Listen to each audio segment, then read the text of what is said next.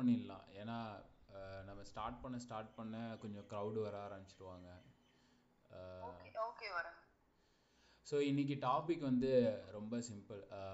Content strategy tips story telling இது ரிலேட்டடாக தான் வந்து மார்னிங் செஷனில் நாங்கள் கொண்டு வந்திருக்கோம். இது செகண்ட் செஷன் மார்னிங் டைமில் நாங்கள் கொண்டு வர்றது. ஸோ உங்களோட சப்போர்ட் எந்த அளவுக்கு நீங்கள் நைட் செஷன்லேயும் கொடுத்துட்டே இருந்தீங்களோ அதே மாதிரி டே செஷன்லேயும் கொடுங்க. நாங்கள் நியூ திங்ஸ் ஆக்சுவலாக ட்ரை பண்ணிகிட்ருக்கோம். ஸோ அனிதா, உங்களை பற்றி ஒரு ஷார்ட் இன்ட்ரோ மட்டும் கொடுத்துட்டு நீங்கள் ஸ்டார்ட் பண்ணிடலாம் Anitha. Okay actually basically I'm a content writer. நான் அக்ரிகல்ச்சர் ரிலேட்டடாக ப்ளஸ் என்விரான்மெண்டல் இதுக்கு ரிலேட்டடாக கண்டென்ட்ஸ் வந்து நான் தமிழ் அண்ட் இங்கிலீஷில் எழுதி பண்ணிகிட்ருக்கேன். I'm also doing freelance also. And I have a website the agri forum. இதில் it is the purpose of இது என்னன்னா, I want to document all the indigenous things எல்லாம் பண்ணணுன்றதுல நான் பண்ணிட்டு இருக்கேன். So this is, I think right now this introduction is enough. Based on the audience questions, I'll review myself, Aravind. Okay Anitha. So நீங்கள் start பண்ணிடலாம் செஷனை. நான் பேசிக்காக ஆக்சுவலி கண்டென்ட் ரைட்டிங் அப்படிங்கிறது பிஃபோர் கண்டென்ட் ரைட்டர் அப்படிங்கிறதுக்கு என்ன குவாலிஃபிகேஷன்ஸ் வேணும், வாட் இஸ் கண்டென்ட் ரைட்டிங் அப்படிங்கிறத நான் கொஞ்சம் எக்ஸ்பிளைன் பண்ணுறேன். Is it okay? Okay. Hello okay. Actually இப்போ கண்டென்ட் ரைட்டர் அப்படிங்கிறதுக்கு வந்து you don't want any specific qualification. உங்களுக்கு இந்த குவாலிஃபிகேஷன் தான் இருக்கணும், இல்லை நான் ஒரு லிட்ரேச்சர் பேக்ரவுண்ட்ல இருந்து தான் வரணும், அந்த மாதிரிலாம் எந்த ஒரு ரெக்யூர்மெண்ட்ஸும் கிடையாது. If you are able to write, first of all உங்களால் ஒரு விஷயத்த அதை ஒரு ரைட்டிங் ஃபார்மேட்ல கன்வெர்ட் பண்ண முடியும் அப்படின்னாலே you are eligible to be a content writer. But நீங்க எந்த மாதிரியான கண்டென்ட் ரைட்டரா உங்களை ப்ரொஜெக்ட் பண்றீங்களோ based on that you have to develop your skill. அதை வச்சுதான் நீங்க அடுத்தடுத்த level content marketing, content strategy அப்படின்ற விஷயத்துல வந்து நீங்களே உங்களை டிஸ்கவர் பண்ண முடியும். பட் பேசிக்கா நீங்க வந்து கண்டென்ட் ரைட்டர் அப்படின்னு நீங்க ஒன்ஸ் நீங்க I want to be a content writer அப்படின்னு டிசைட் பண்ணிட்டீங்கன்னா, ஃபர்ஸ்ட் ஆஃப் ஆல் நீங்க ஐடென்டிஃபை பண்ணுங்க எந்த மாதிரி விஷயத்துல நீங்க ஸ்ட்ராங்கா இருப்பீங்க அப்படின்றது. இப்போ கண்டென்ட் ரைட்டிங் பாத்தீங்கன்னா நிறைய டைப் ஆஃப் திங்ஸ் எல்லாமே கண்டென்ட் ரைட்டிங் கீழே தான் வரும். ஒரு நார்மலா நீங்க ஒரு வாட்ஸ்அப்ல உங்க ப்ராடக்ட்டை ப்ரமோட் பண்ணும்போது ஒரு கீழே அதை பத்தின ஒரு ஸ்மால் டிஸ்கிரிப்ஷன் எழுதுறீங்களா, தட் இஸ் ஆல்சோ கண்டென்ட் ரைட்டிங்கா தான் நம்ம கன்சிடர் பண்ணுவோம். ஸோ இன் தட் வே நீங்க எப்படி யாருக்காக எழுதுறீங்க அப்படிங்கிறத வந்து ஒரு டிசைட் பண்ணிட்டீங்க. இப்போ நிறைய பேருக்கு வந்து டிராவலிங்கை பத்தி எழுதுறது ரொம்ப பிடிக்கும், போறதெல்லாம் டாக்குமெண்ட் பண்ணணும்னு நினைப்பாங்க. ஸோ அவங்க வந்து அந்த டிராவலிங் ஃபீல்டு ரிலேட்டடா அவங்கள டெவலப் பண்ணிக்கலாம். அதுக்கு என்னென்ன பண்ணணும் அப்படின்னா அதை பத்தி அவங்க ஸ்பெஷலா இது மாதிரி பண்ணும். இப்போ ஒரு சிலர் வந்து பொலிட்டிக்கல் பத்தி எழுதுறதுக்கு அவங்களுக்கு ரொம்ப பிடிக்கும். அதை ஒன்ஸ் அவங்க அந்த பொலிட்டிக்கல் பத்தி ஸ்டார்ட் பண்ணிட்டாங்கன்னா they can be develop as a political critic-ஆ அவங்கள டெவலப் பண்ணிக்கலாம், இல்ல பொலிட்டிக்கல் ஒரு ரிவ்யூவா டெவலப் பண்ணிக்கலாம். ஸோ நம்ம எதை சூஸ் பண்றோமோ பேஸ்ட் ஆன் தட் நம்ம இன்வென்ட் பண்ணும்போது we can develop as a ஒரு கண்டென்ட், ஒரு ஸ்ட்ராட்டஜிஸ்டா, ஒரு கண்டென்ட் மார்க்கெட்டிங் ஃபீல்ட்ல நம்மளால இன்னும் எஸ்டாப்ளிஷ் ஆக முடியும். தேங்க்யூ அனிதா. ஸோ இந்த கான்டென்ட் ரிலேட்டடாக வந்து பார்த்தீங்கன்னா ஸ்டார்ட் அப்ஸுக்கு இல்லை ஒரு கெரியர் ஸ்டார்ட் பண்ணுறாங்கன்னா என்னென்னலாம் ஹெல்ப்ஃபுல்லாக இருக்கும்? இப்போ ஒருத்தவங்க கெரியரா வந்து கண்டென்ட் ரைட்டிங்கை ஸ்டார்ட் அப் பண்ணணும் அப்படின்னா ஃபர்ஸ்ட் ஆஃப் ஆல் வந்து அவங்க வந்து அவங்களோட ப்ளஸ் என்ன, அவங்களோட மைனஸ் என்னன்னு தெரிஞ்சுக்கணும். ஸோ அவங்களோட டார்கெட் ஆடியன்ஸ் யாருன்னு தெரிஞ்சுக்கணும். அவங்க எந்த சோஷியல் மீடியாவை டார்கெட் பண்ணி அந்த கண்டென்ட்டை போட போறாங்கன்றது தெரிஞ்சுக்கணும். இப்போ நம்ம ஸ்டார்ட் பண்றதுக்கு முன்னாடியே ஐ திங்க் மினிமம் ஒரு 6 மந்த்தாவது உங்களுக்கு அந்த ஃபீல்டை பத்தின ஒரு ரிசர்ச் வேணும், ஒரு கிளியர் ஒரு ஐடியா வேணும். இப்போ நீங்க ஃபார் எக்ஸாம்பிள் நீங்க ஒரு போட்டோகிராஃபி பண்றீங்க, ஒரு நேச்சர் பத்தி நீங்க எழுதுற ஒரு டாக்குமெண்ட் பண்றீங்க அப்படின்னா ஒரு மினிமம் 6 மந்த்தாவது அது என்னென்ன டிரான்ஸ்ஃபர்மேஷன் ஆயிருக்கு. இப்போ முன்னாடி வந்து நம்ம அந்த போட்டோவை நார்மலா எடுப்போம், சோஷியல் மீடியால போடுவோம். ஆனா இன்னைக்கு இன்ஸ்டாகிராம் வந்து அதை வேற லெவலுக்கு கொண்டு போன மாதிரி போயிடுச்சு. ஸோ இப்போ என்னன்னா நீங்க அதை எப்படி ரிவீல் பண்றீங்க, என்னென்ன டிரான்ஸ்ஃபர்மேஷன் முன்னாடி ஒரு போட்டோகிராஃபரா ஒரு கண்டென்ட்ல கிரியேட் பண்ணவங்க என்னென்ன ஃபேஸ் பண்ணாங்க, இன்னைக்கு என்ன ஃபேஸ்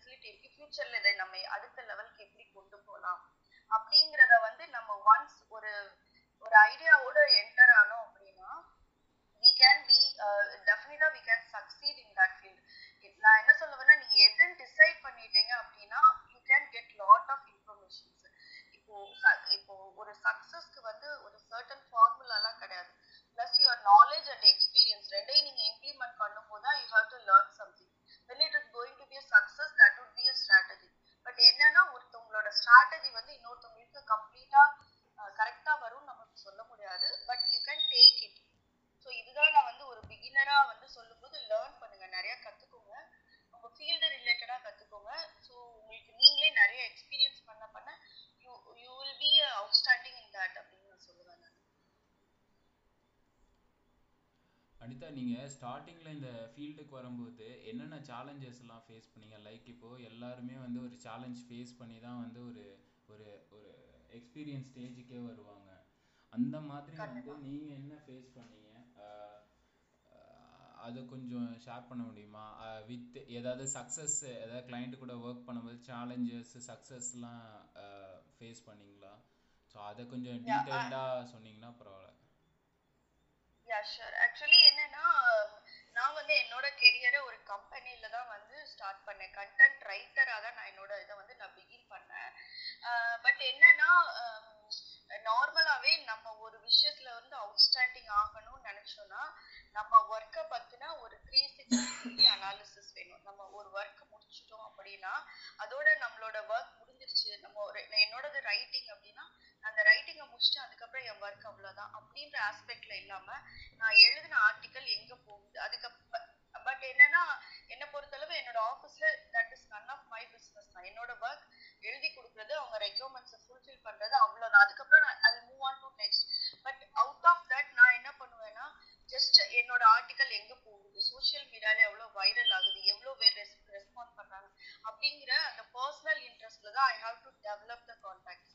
இப்ப நீங்க எவ்வளோ உங்களோட கான்டாக்டை எவ்வளோ பேரு ரிவ்யூ பண்றாங்க, ஒரு நீங்க ஒரு ஸ்டாட்டிஸ்டிக்ஸ் எடுக்க ஆரம்பிச்சீங்க, நீங்க அதை ஒரு இது பண்ண ஆரம்பிச்சீங்க அப்படின்னாலே you will get an idea. நம்மளோட ஆடியன்ஸ் இவங்க தான், இவங்களோட ரெக்யர்மெண்ட்ஸ் தான்.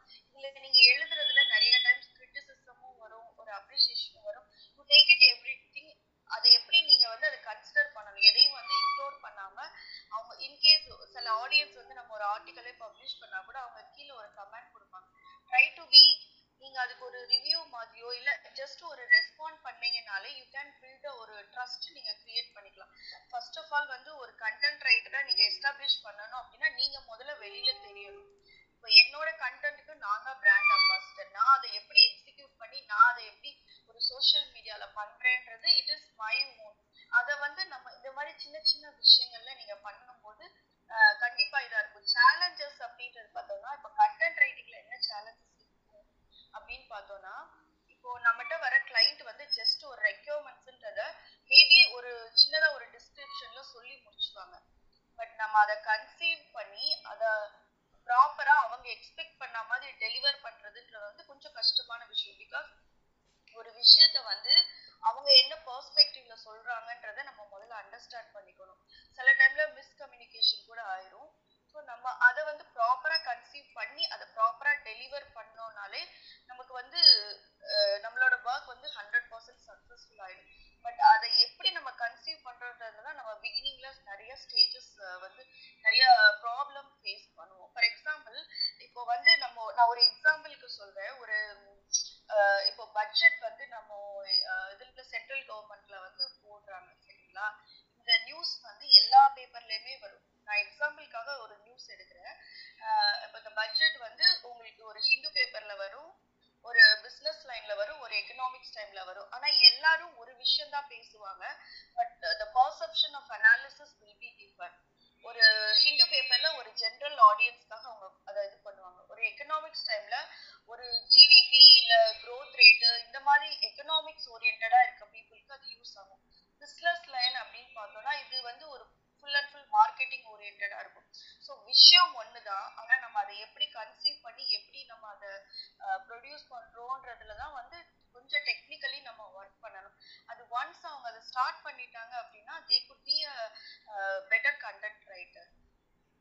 இதுக்கு ஏதாவது இந்த யூனிக் இதெல்லாம் செக் பண்ணுவீங்களா அனிதா? இப்போ நிறைய பேர் எனக்கே என்கிட்ட வந்து ஃப்ரீலான்சிங்காக ஒர்க் பண்ணுற கண்டென்ட் ரைட்டர் என்ன பண்ணுறாங்கன்னா, ஒரு கான்டென்ட்டை வந்து வேற இடத்துலேருந்து காப்பி பண்ணிக்கிறாங்க. அதில் வந்து ஆல்டர்னேட்டிவ் வேர்ட்ஸ் மட்டும் ஃபிக்ஸ் பண்ணிவிட்டு யூனிக் செக் பண்ணி அனுப்பிச்சிடுறாங்க.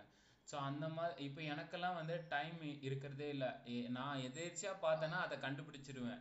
ஆனால் வந்து ஒரு நாளைக்கு வந்து ஒரு 40 கண்டென்ட் 50 கண்டென்ட் நான் வந்து ஆர்டர் கொடுக்குறேன் அப்படின்னா ஃப்ரீலான்சர் கிட்ட, நான் தினமும் உட்காந்து இதை வந்து நான் ப்ரூஃப் ரீட் பண்ணிட்டு இருக்க முடியாது இல்லைங்களா? அப்போது என்ன இதுக்கு என்ன சொல்யூஷன்? ஆக்சுவலி என்னன்னா இது வந்து டூல்ஸ் இருக்குது, நமக்கு கூகுள்ல டூல்ஸ் இருக்கு. இந்த கண்டென்ட் எங்க இருந்து காப்பி பண்ணிருக்காங்கன்ற மாதிரி டூல்ஸ் இருக்கு, அது ஒரு ஆப்ஷன் இருக்குது. ஆனா மேக்சிமம் என்னன்னா நம்ம வந்து ஒரு எக்ஸ்பர்ட்ஸ், ஒரு எடிட்டர்னு ஒருத்தவங்க இருந்தாங்க அப்படின்னா, இப்போ அந்த சப்ஜெக்ட்ல எக்ஸ்பர்ட்ஸ் இருந்தாங்கன்னா அவங்களுக்கு வந்து from their experience they could easily identify whether it is copied or it is ஆர்கானிக்ன்றதை அவங்க கண்டுபிடிச்சிருவாங்க. இப்போ most of the content writers அந்த இது பண்றாங்க, பட் தட் இஸ் ராங். இப்படி பண்ணும்போது தே குட் நாட் பி, அவங்களால வந்து இந்த ஃபீல்ட்ல வந்து கொஞ்சம் சஸ்டெயின் பண்றது கஷ்டம். நம்ம மேக்ஸிமம் இன்ஃபர்மேஷன்ஸ் கேதர் பண்ணிக்கலாம். அதுக்கு தான் ஒரு content writer before you start your content you have to refer an number of information. அதுதான் நான் சொல்வேன், you need to be a 360 degree analysis. நம்ம வந்து we are not going to target, இப்போ நார்மலா ஒரு பொலிட்டிக்கலோ இல்ல ஒரு வேற ஏதாவது ஒரு ஃபீல்ட்ல இருக்கவங்க, product promotion product review also content writer. இப்போ இன் ஜென்ரலா நான் சொல்றேன், ஒரு நேச்சர் பத்தி எழுதுறாங்க, ஒரு போட்டோகிராஃபி, ஒரு டிராவலிங்கை பத்தி அவங்க டாக்குமெண்ட் பண்றாங்க அப்படின்னா it should comes from you. உங்களோட பெர்செப்ஷன்ல மட்டும்தான். You are not going to promote tourism or you are not going to support any government. நீங்க உங்க பெர்செப்ஷன்ல இருந்து எழுதணும் அப்படிங்கும்போது you can refer many things, but at the end of the day it should be your content. நீங்க ஒரு விஷயம் start பண்றீங்க அப்படின்னா you have to deserve to conclude your opinion. So அதை வந்து நம்ம பண்ண ஆரம்பிச்சிட்டாலே we could be a better content writer. அதுல தான் நம்ம கொஞ்சம் ஃபெயில் ஆகுறோம். எல்லாரும் ஒரே விஷயத்தை தான் சொல்றாங்க, ஆனா நீங்க இதுல இருந்து எப்படி டிஃபர் ஆகுறீங்கன்ற போதுதான் you will be sustain in the content market. Thank you Anitha. இன்னொரு கொஸ்டின். ஓகே, இன்னொரு கொஸ்டின் என்னன்னு பார்த்தீங்கன்னா, இப்போ கான்டென்ட் வந்து எழுதுகிறோம், எஸ்இஓ ஃப்ரெண்ட்லியாக, அதாவது இப்போலாம் நிறையா வந்து பார்த்திங்கன்னா எங்களுக்கு வந்து இந்த எஸ்இஓ ஃப்ரெண்ட்லி கான்டென்ட் தான் ரொம்ப இம்பார்ட்டன்ட்னு வச்சுக்கோங்களேன். ஸோ ப்ராப்பராக டைட்டில் இருக்கணும், ப்ராப்பராக சப்டைட்டில்ஸ் இருக்கணும், கீவேர்ட்ஸ் வந்து இருக்கணும். ஒரு கீவேர்டு எழுதும்போது நீங்கள் எந்த அளவுக்கு அந்த ஃப்ளோ, நீங்கள் வந்து எஸ்இஓ கான்டென்ட் ரிலேட்டடாக எழுதியிருக்கீங்களா? ஏன்னா எனக்கு தெரியுது நீங்கள் ஜேர்னலிஸ்டாக இருந்திருக்கீங்க, ஸோ நிறைய டைப் ஆஃப் கான்டென்ட்டை எழுதிட்டுருக்கீங்க, தமிழ் இங்கிலீஷ்னு. ஸோ ஒரு பிளாகுக்கு, ஒரு கமர்ஷியல் கம்பெனிக்கு வந்து பிளாகுக்கு எழுதியிருக்கீங்களா? அவங்க எஸ்இஓ ஃப்ரெண்ட்லியாக கேட்டிருக்காங்களா? அப்படி கேட்டிருந்தாங்கன்னா என்ன டைப் ஆஃப் ஸ்ட்ராட்டஜி நீங்கள் எழுதும்போது ஃபாலோ பண்ணீங்க, இல்லை கம்பெனி என்ன உங்ககிட்ட கேட்குறாங்க? இப்போ வந்து நார்மலா வந்து எஸ்இஓ ஃப்ரெண்ட்லின்றது வந்து ஒரு மேசிவ் ஆடியன்ஸை வந்து நம்ம டார்கெட் பண்றதுக்கு அது ஒரு இம்பார்ட்டன்ட் டூல். ஒரு பிகினரா, ஒரு ஃப்ரீலான்சரா, இல்ல ஒரு கண்டென்ட் ரைட்டருக்கு வந்து அதை பத்தின நாலேஜ் இருக்காது. பட் இப்போ மேசிவா நம்ம எழுதுறோம், ஒரு கண்டென்ட் மார்க்கெட்டிங் இல்ல ஒரு கண்டென்ட் ஸ்ட்ராட்டஜி ஃபீல்ட்ல இருக்கவங்க கண்டிப்பா எஸ்இஓ டூல் யூஸ் பண்ணாதான் மட்டும்தான் அவங்களால இன்னும் கொஞ்சம் கூட எஸ்டாப்ளிஷ் பண்ண முடியும். இப்போ இந்த எஸ்இஓ டூல்ஸ்ல பார்த்தோம்னா நம்ம நிறைய இருக்குது, அந்த டூல்ஸ் யூஸ் பண்ணலாம். நம்ம கீவேர்ட்ஸ் நிறைய இருக்குது, கூகுள் ட்ரெண்ட்ஸ்ல போனீங்கன்னா கூட உங்களுக்கு நிறைய கீவேர்ட்ஸ் கிடைக்கும். இந்த மாதிரி நிறைய ஆப்ஷன்ஸ் இருக்குது. இப்போ எஸ்இஓ டூல்ஸ் எக்ஸ்பர்ட் கிட்ட நம்ம கேட்கலாம், இல்ல நார்மலா ஆர்கானிக்காவே சில வெப்சைட்ஸ் இருக்குது, நீங்க இந்த கீவேர்டு கொடுத்தா இதுக்கு எவ்வளவு ரீச் வரும்ட்டு. இப்போ ஃபார் எக்ஸாம்பிள் ஒரு கம்பெனி வந்து ஒரு ப்ராடக்ட்காக நம்மகிட்ட வந்து சொல்றாங்க, இதை வந்து நாங்க ப்ரமோட் பண்ணணும் எங்க ப்ராடக்ட் அப்படின்னு பார்த்தோம்னா, ஃபர்ஸ்ட் ஆஃப் ஆல் அந்த ப்ராடக்ட்டை பத்தி நம்ம கொஞ்சம் அனலைஸ் பண்ணிட்டு அதுக்கு ஏத்த கீவேர்ட்ஸை நம்ம ரெடி பண்ணணும், விச் இஸ் ரிலேட்டட். ஆனா அந்த கீவேர்ட்ஸ் வந்து நம்ம டார்கெட்டட் ஆடியன்ஸ் யாருன்றதை நம்ம பார்த்துட்டு அதை ட்ரை டு பி, அதை வந்து உங்களோட ஆர்டிக்கல்ல இல்ல வேற எங்க உங்களால பிளேஸ் பண்ண முடியுமோ அங்கெல்லாம் வந்து நீங்க அந்த கீவேர்டை பிளேஸ் பண்ணலாம். அது வந்து ஒரு ஆப்ஷன்.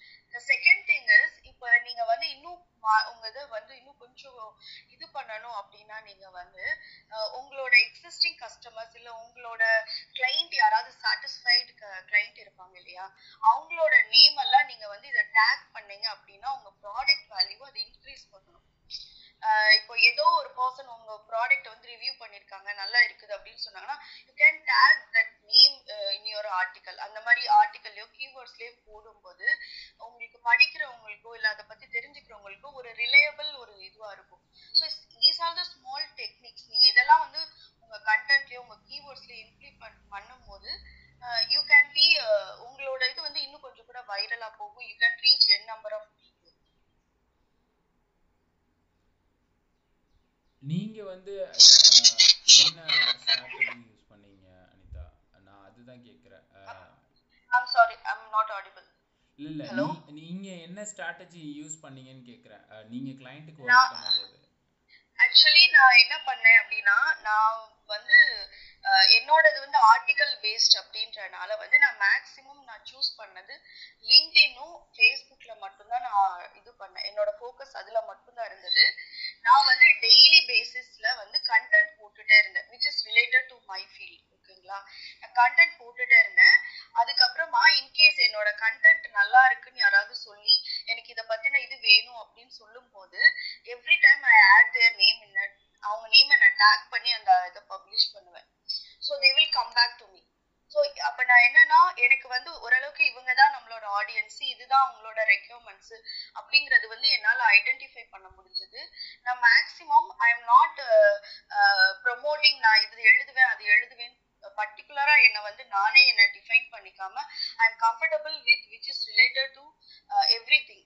இதுல தான் நான் எழுதுவேன். இப்போ நான் குளோபல் வார்மிங், இப்போ கிளைமேட் சேஞ்ச், பயோடைவர்சிட்டி, இல்ல உங்களுக்கு வந்து அக்ரிகல்ச்சர், ஆர்கானிக், அந்த மாதிரி ஒரு இதா இல்லாம நான் என்ன இது பண்ணும்போது ஐ கெட் மோர் கிளைண்ட்ஸ். எனக்கு ஸ்டில் நவ் எனக்கு நிறைய கிளைண்ட்ஸ் இந்த ஒரு ரீசன்னாலதான் வந்துட்டே இருக்காங்க.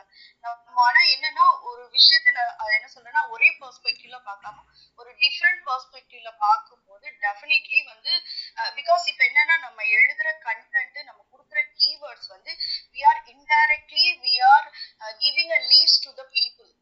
ஒருத்தவங்க ஏதோ ஒன்று சர்ச் பண்ணும்போது நம்ம கொடுக்குற கீவேர்ட் வந்து மேபி அவங்களுக்கு ஒரு க்ளூவா கூட இருக்கலாம் அவங்களோட அடுத்த ப்ராடக்ட்க்கு, அடுத்த project.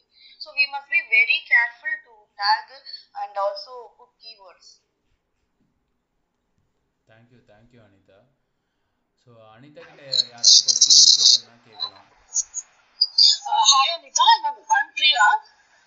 Hi. I'm a freelance content writer and I have experience for more than 10 years. So எனக்கு இந்த question இருக்கு அப்படின்னா, when you start writing a content, நம்மளும் we are starting from the scratch, right? Plagiarism வரக்கூடாது அப்படின்னு.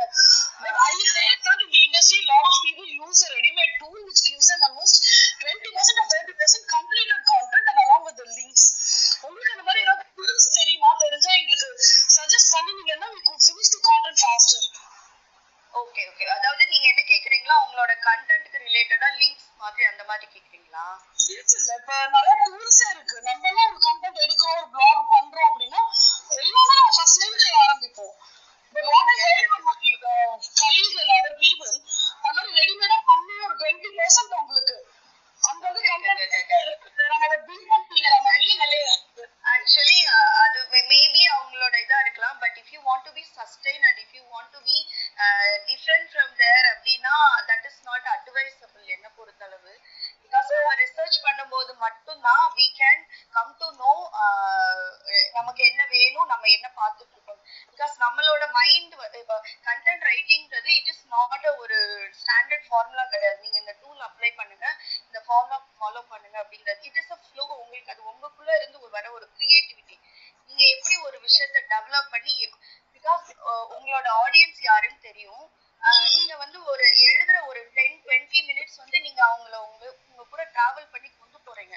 So அவங்களுக்கு என்ன வேணுமோ அதை எப்படி நம்ம இது பண்ணி கொண்டு போறது அப்படிங்கிறது வந்து it is possible only in organic content. So நான் வந்து அந்த மாதிரி விஷயம் இது வந்து எனக்கு I'm not comfortable. Even I'm not as much aware of நீங்க சொல்றீங்க இல்லையா இந்த லிங்க்ஸ். மேக்ஸிமம் நான் எல்லாமே ஆர்கானிக் மட்டும்தான் நான் பண்ணிட்டு இருக்கேன். என்னோட பெர்செப்ஷனை நான் அதுல இது பண்ணணும்னு தான் பார்ப்பேன் நான். அதுதான் நமக்கு பெட்டரா இருக்கும். That's a very wonderful suggestion, Anita. My second question is, ஒரு 500 words இருக்கிற ஒரு ப்ராடக்ட் கண்டென்ட்க்கு எனக்கு எழுதுறதுக்கு 3 to 4 hours ஈஸியா ஆயிடுது. What is the duration that you take to complete a content? சொன்னீங்க அப்படின்னா சக கண்டென்ட் ரைட்டர் எனக்கு ரொம்ப யூஸ்ஃபுல்லா இருக்கும். ஆக்சுவலி நானும் உங்களை மாதிரி நிறைய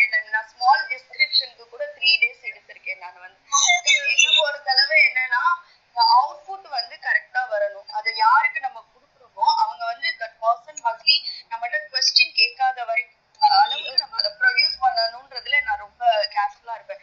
இப்போ ஃபார் எக்ஸாம்பிள் ஒரு ப்ராடக்ட் ப்ரொமோட் பண்றாங்க, ஆர்கானிக் ப்ராடக்ட், மேபி ஒரு ஏதோ ஒரு திங்ஸ் வந்து அவங்க ப்ரொமோட் பண்றாங்க, உங்ககிட்ட வந்து கேக்குறாங்க எனக்கு இதை பத்தி ஒரு ப்ராடக்ட ப்ரொமோட் பண்ணுங்க அப்படின்னு சொல்லி கேக்குறாங்கன்னு வச்சுக்கோங்களேன். நம்ம ஃபர்ஸ்ட் ஆஃப் ஆல் அவங்க கம்பெனியை ஃபுல்லா ஸ்டடி பண்ணணும். மேக்ஸிமம் நம்ம வந்து அவங்க இதுதான் ஃபர்ஸ்ட் டைம் இந்த ப்ராடக்ட் லான்ச் பண்றாங்களா அப்படிங்கறத நம்ம ஃபர்ஸ்ட் கம்பெனியை ஸ்டடி பண்ணணும். ஆஃப்டர் தட் அவங்களோட காம்படிட்டர்ஸ் யாருன்றதை பார்க்கணும், அவங்களோட ஆடியன்ஸ் யாருன்னு பார்க்கணும், whether it is in local or out of state இல்ல ஓவர்சீஸ், அந்த மாதிரி விஷயங்கள் எல்லாம் நம்ம அப்சர்வ் பண்ணா மட்டும்தான் இவங்களால எப்படி சஸ்டெயின் பண்ண முடியும்ன்ற ஒரு இதுக்கு வர முடியும். Because we are indirectly giving to the marketing டிப்ஸும் அவங்களுக்கு நம்ம கொடுக்குறோம். இப்போ ஒரு ப்ராடக்ட் ப்ரொமோட் பண்ணும்போது we are giving a tips and we are promoting their product.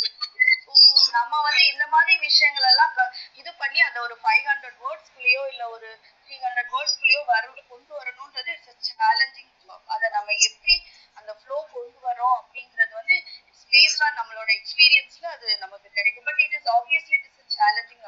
Writing வந்து யாரு எப்படி எழுதுவாங்கன்னே சொல்லவே முடியாது, அது அவங்கவுங்க இதை பொறுத்து. பட் நம்ம வந்து ஒரு ப்ராடக்ட் இது பண்ணும்போது we must be satisfy everyone's needs.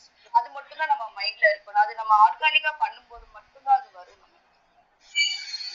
That's a wonderful answer. But என்னோட ஒரே qualm என்னவா இருந்ததுன்னா, I'm not taking a lot of time, whereas my other content writers who's in the field, they are just taking very little time to produce the same content. எனக்கு அந்த ஒரு புரிதல் வேண்டி இருந்துச்சு. இன்னொன்று கண்டென்ட் ரைட்டர்ஸ் வந்து இப்போ மார்க்கெட்ல அவ்வளோ அவைலபிள் இல்லை அப்படிங்கிறது என்னோட ஒரு இது. ஏன்னா ரொம்ப ரேரா தான் நான் பார்க்குறேன் கண்டென்ட் ரைட்டர்ஸ்க்கு ஒரு தனி ஃபோரமே. So that's the reason why I wanted to connect with this group. இப்போ என்னன்னா நம்ம வந்து ஒரு யூனிக்கா இருக்கணும்னு நினைச்சோம் அப்படின்னாலே you need to be spend some time. உங்களுக்கு அது வந்து ஓவர் ஆஃப் பீரியட் ஆஃப் டைம்ல தான் நம்ம எஸ்டாப்ளிஷ் ஆகும்.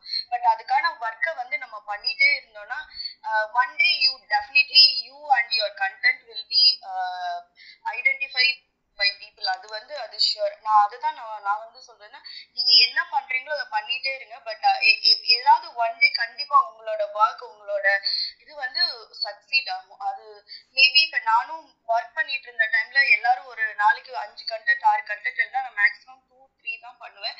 ஆனா இந்த 2-3யும் என்னோட டார்கெட் அச்சீவ் பண்ண மாதிரி தான் இருக்கும். நான் என்னோடது எவ்வளவு ரீச் ஆகுது அப்படிங்கறது வந்து நான் அதை தான் பார்ப்பேன். we are not going to நமக்கு வந்து நம்பர்ஸ் தேவையில்லை, we need a quality audience. அது மட்டும் ஃபோக்கஸ்ல இருந்தது அப்படின்னா day by day we can improve. Once நம்ம ரிசர்ச் பண்ணி எழுத ஆரம்பிச்சிட்டோம்னா நமக்கு அந்த டெக்னிக் சின்ன சின்ன டூல்ஸ் தெரிஞ்சிருச்சுனாலே automatically the time will be reduced.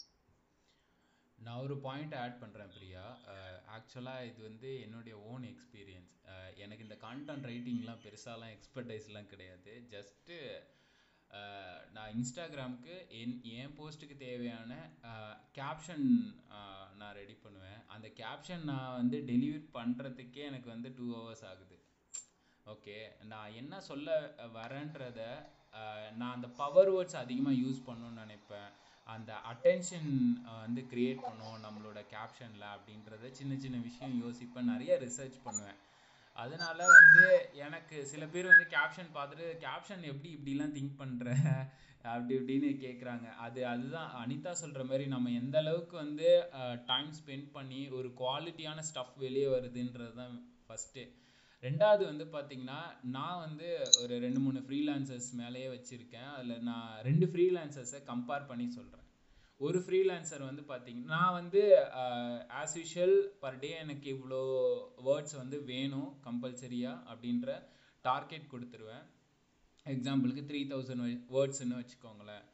ஒரு ரைட்டர் வந்து கரெக்டாக 3000 வேர்ட்ஸ் வந்து டெலிவரி பண்ணிடுவாங்க. அவங்களோட கான்டென்ட் எப்படி இருக்குன்னா, ஜஸ்ட் நான் என்ன டாபிக் கேட்குறேன், என்ன கீவேர்ட் கேட்குறேன், எப்படி எஸ்இஓ ஃப்ரெண்ட்லியாக இருக்கணும்னு கேட்குறேனோ அதை கரெக்டாக டெலிவரி பண்ணிட்டு போயிடுறாங்க. அவங்களுக்கு எக்ஸ்பீரியன்ஸுன்னு பார்த்தீங்கன்னா ஒரு 2 to 3 years. ஓகே, இன்னொரு கான்டென்ட் ரைட்டர் 5 years எக்ஸ்பீரியன்ஸு.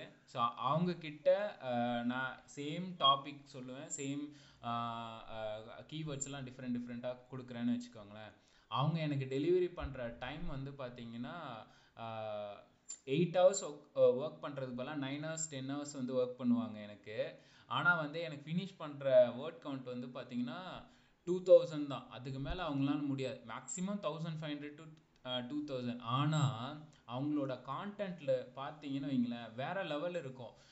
அதாவது ஒரு ப்ரொஃபஷ்னல் கிட்ட என்னென்னலாம் அந்த ஹேபிட்ஸ் இருக்கும் கான்டென்ட் ரைட் பண்ணும்போது அது எல்லாமே அந்த கான்டென்ட்டில் நான் பார்த்தேன். என்னென்னன்றதையும் நான் சொல்கிறேன். ஸோ இந்த எஸ்இஓ பொறுத்த வரைக்கும் பார்த்தீங்கன்னா நார்மலாக கான்டென்ட் எப்படி இருக்கணும்னா டைட்டில் கரெக்டாக இருக்கணும், சப்டைட்டில் கரெக்டாக இருக்கணும். அதே மாதிரி வந்து பார்த்தீங்கன்னா main keyword, secondary keyword, bold, italic, இந்த மாதிரி ப்ராப்பராக சில விஷயங்கள்லாம் நான் எதிர்பார்ப்பேன். நான் எதுவுமே அவங்கள நான் இன்ஸ்ட்ரக்ட் பண்ணவே இல்லை அந்த ப்ரோ ரைட்டர் கிட்ட, அதாவது 5+ இயர்ஸ் ரைட்டர் கிட்ட. ஆனால் பர்ஃபெக்டாக வரும். நான் இன்னைக்கு வரைக்கும் அவங்கக்கிட்ட ஒரே ஒரு விஷயம் சொல்லிட்டு வேர்ட் கவுண்ட் ஏதாவது இம்ப்ரூவ் பண்ண பாருங்கன்னு தான் நான் சொல்லுவேனே தவிர குவாலிட்டி இம்ப்ரூவ் பண்ணுங்க அப்படின்றது நான் சொன்னதே கிடையாது. ஸோ அவங்க எந்த அளவுக்கு ரிசர்ச் பண்ணுறாங்கன்ற அதுலேயே அந்த கான்டென்ட்லேயே வந்து நல்லா தெரியுது. இதுக்கு வந்து நான் வந்து எந்த ஒரு ஃபோர்ஸும் நான் பண்ணல. இல்லை எனக்கு 3000 கண்டிப்பாக வேணும் அப்படின்றதுனால. இதே மற்ற கம்பெனிலாம் ஃபோர்ஸ் பண்ணுவாங்க, இல்லை எனக்கு குவாலிட்டியை விட குவான்டிட்டி முக்கியம்ன்ட்டு. ஸோ பிரியா உங்களுக்கு உங்கள் கம்பெனி பற்றி உங்களுக்கு தான் தெரியும் அவங்க என்ன கேட்குறாங்கன்றது. ஓகே, ஸோ ஒரு கான்டென்ட்டுக்கு உங்களுக்கு 4 hours ஆகுது அப்படின்னா அவங்க அட்ஜஸ்ட் பண்ணாங்கன்னா டைம் எடுத்துக்கோங்க. அந்த குவாலிட்டியான ஸ்டஃப் மட்டும் வெளியே கொடுங்க. இல்லை அவங்க பண்றேன் and I have repeated clients. So அதனால எனக்கு போயிட்டு இருக்கு. they don't mind about the time I take. எப்படி ஆகுதுன்னா எங்களோட வந்து பட்ஜெட் அந்த இதில் போயிடும். So how much content you deliver and what is the cost that is involved in a content, அவ்வளவுதான். So half an hour முடிச்சாலும் 4 hours முடிச்சாலும் it's on my side only. But என்ன by God's grace I get repeated clients and reference நிறைய இருக்கும் எனக்கு. அப்போ உங்க content வந்து குவாலிட்டியா இருக்கு, டைம் எடுக்கிறதுல தப்பு இல்லையே. இருக்கு பட் எங்க இது பண்ணுதுன்னா honestly means matters-ல தான். ஓகே பிரியா, நான் வேணா ஒரு டிப்ஸ் வேணா நான் சொல்றேன். நான் எனக்கு ஆக்சுவலா ஃபேஸ்புக்கில் இருக்க அந்த குரூப் நேம் ஆக்சுவலாக எனக்கு தெரியல. அதில் வந்து பார்த்தீங்கன்னா மேக்ஸிமம் ரைட்டர்ஸ், ப்ரோ ரைட்டர்ஸ் மட்டும் இருப்பாங்க. அதில் வந்து ஸ்ட்ராட்டஜி ஷேர் பண்ணுவாங்க, டிப்ஸு ஷேர் பண்ணுவாங்க, எல்லாமே இருப்பாங்க. அங்கே வந்து பார்த்தீங்கன்னா இன்னும் ஷார்ட் டேர்மில் 1000 words எல்லாம் வந்து 1 hour முடித்தவங்கலாம் இருக்காங்க, யூஎஸ் அண்ட் யூகே ரைட்டர்ஸ்லாம். ஸோ அவங்கெல்லாம் எப்படி முடிக்கிறாங்கன்னு எனக்கு ரொம்ப நாள் கொஸ்டின்ஸ் வந்து இருந்துக்கிட்டே இருந்தது. அப்போது வந்து ஒரு பர்சன் என்கிட்ட ஷேர் பண்ணதை மட்டும் நான் சொல்கிறேன், ஓகேங்களா. அவங்க என்ன பண்ணுறாங்கன்னா நாங்கள் என்ன டைட்டில் கொடுக்குறோம் அப்படின்றத பார்க்குறாங்க. இல்லைனா வந்து நாங்கள் என்ன கீவேர்ட் கொடுக்குறோமோ அந்த கீவேர்டை வந்து பிக் பண்ணிவிட்டு ஃபஸ்ட்டு என்ன பண்ணுறாங்க, ஒரு சின்ன சம்மரி மாதிரி எழுதிட்டு அப்புறம் ப்ராப்ளம்ஸை வந்து மென்ஷன் பண்ணுறாங்க. அதுக்கப்புறம் அதுக்குள்ளே சொல்யூஷன் எல்லாம் டீட்டெயில்டாக எழுதுகிறாங்க. அது மட்டும் இல்லாமல் இப்போ வந்து 5 tips ஃபார் டயட் கண்ட்ரோல்னு ஒரு டைட்டில் இருக்குன்னு வச்சுக்கோங்களேன். ஸ்டார்டிங்கில் ஒரு 100 words ஒரு இன்ட்ரோ, கன்க்ளூஷனில் ஒரு 100 words. ஸோ இதுலேயே வந்து 200 words வந்து முடிஞ்சிருது. மீதி இருக்கிற வேர்ட்ஸ் 300 words, அதாவது 500 words ஓவரால் கண்டென்ட்னு வச்சுக்கோங்களேன். மீதி இருக்கிற 300 words என்ன பண்ணுறாங்கன்னா அந்த 5 tips ஸ்ப்ளிட் பண்ணிடுவாங்களாமா. அது ஈஸியாக முடியும் எங்களுக்கு. நாங்கள் அந்த மாதிரி தான் வந்து பிளானிங்கே பண்ணுவோம்.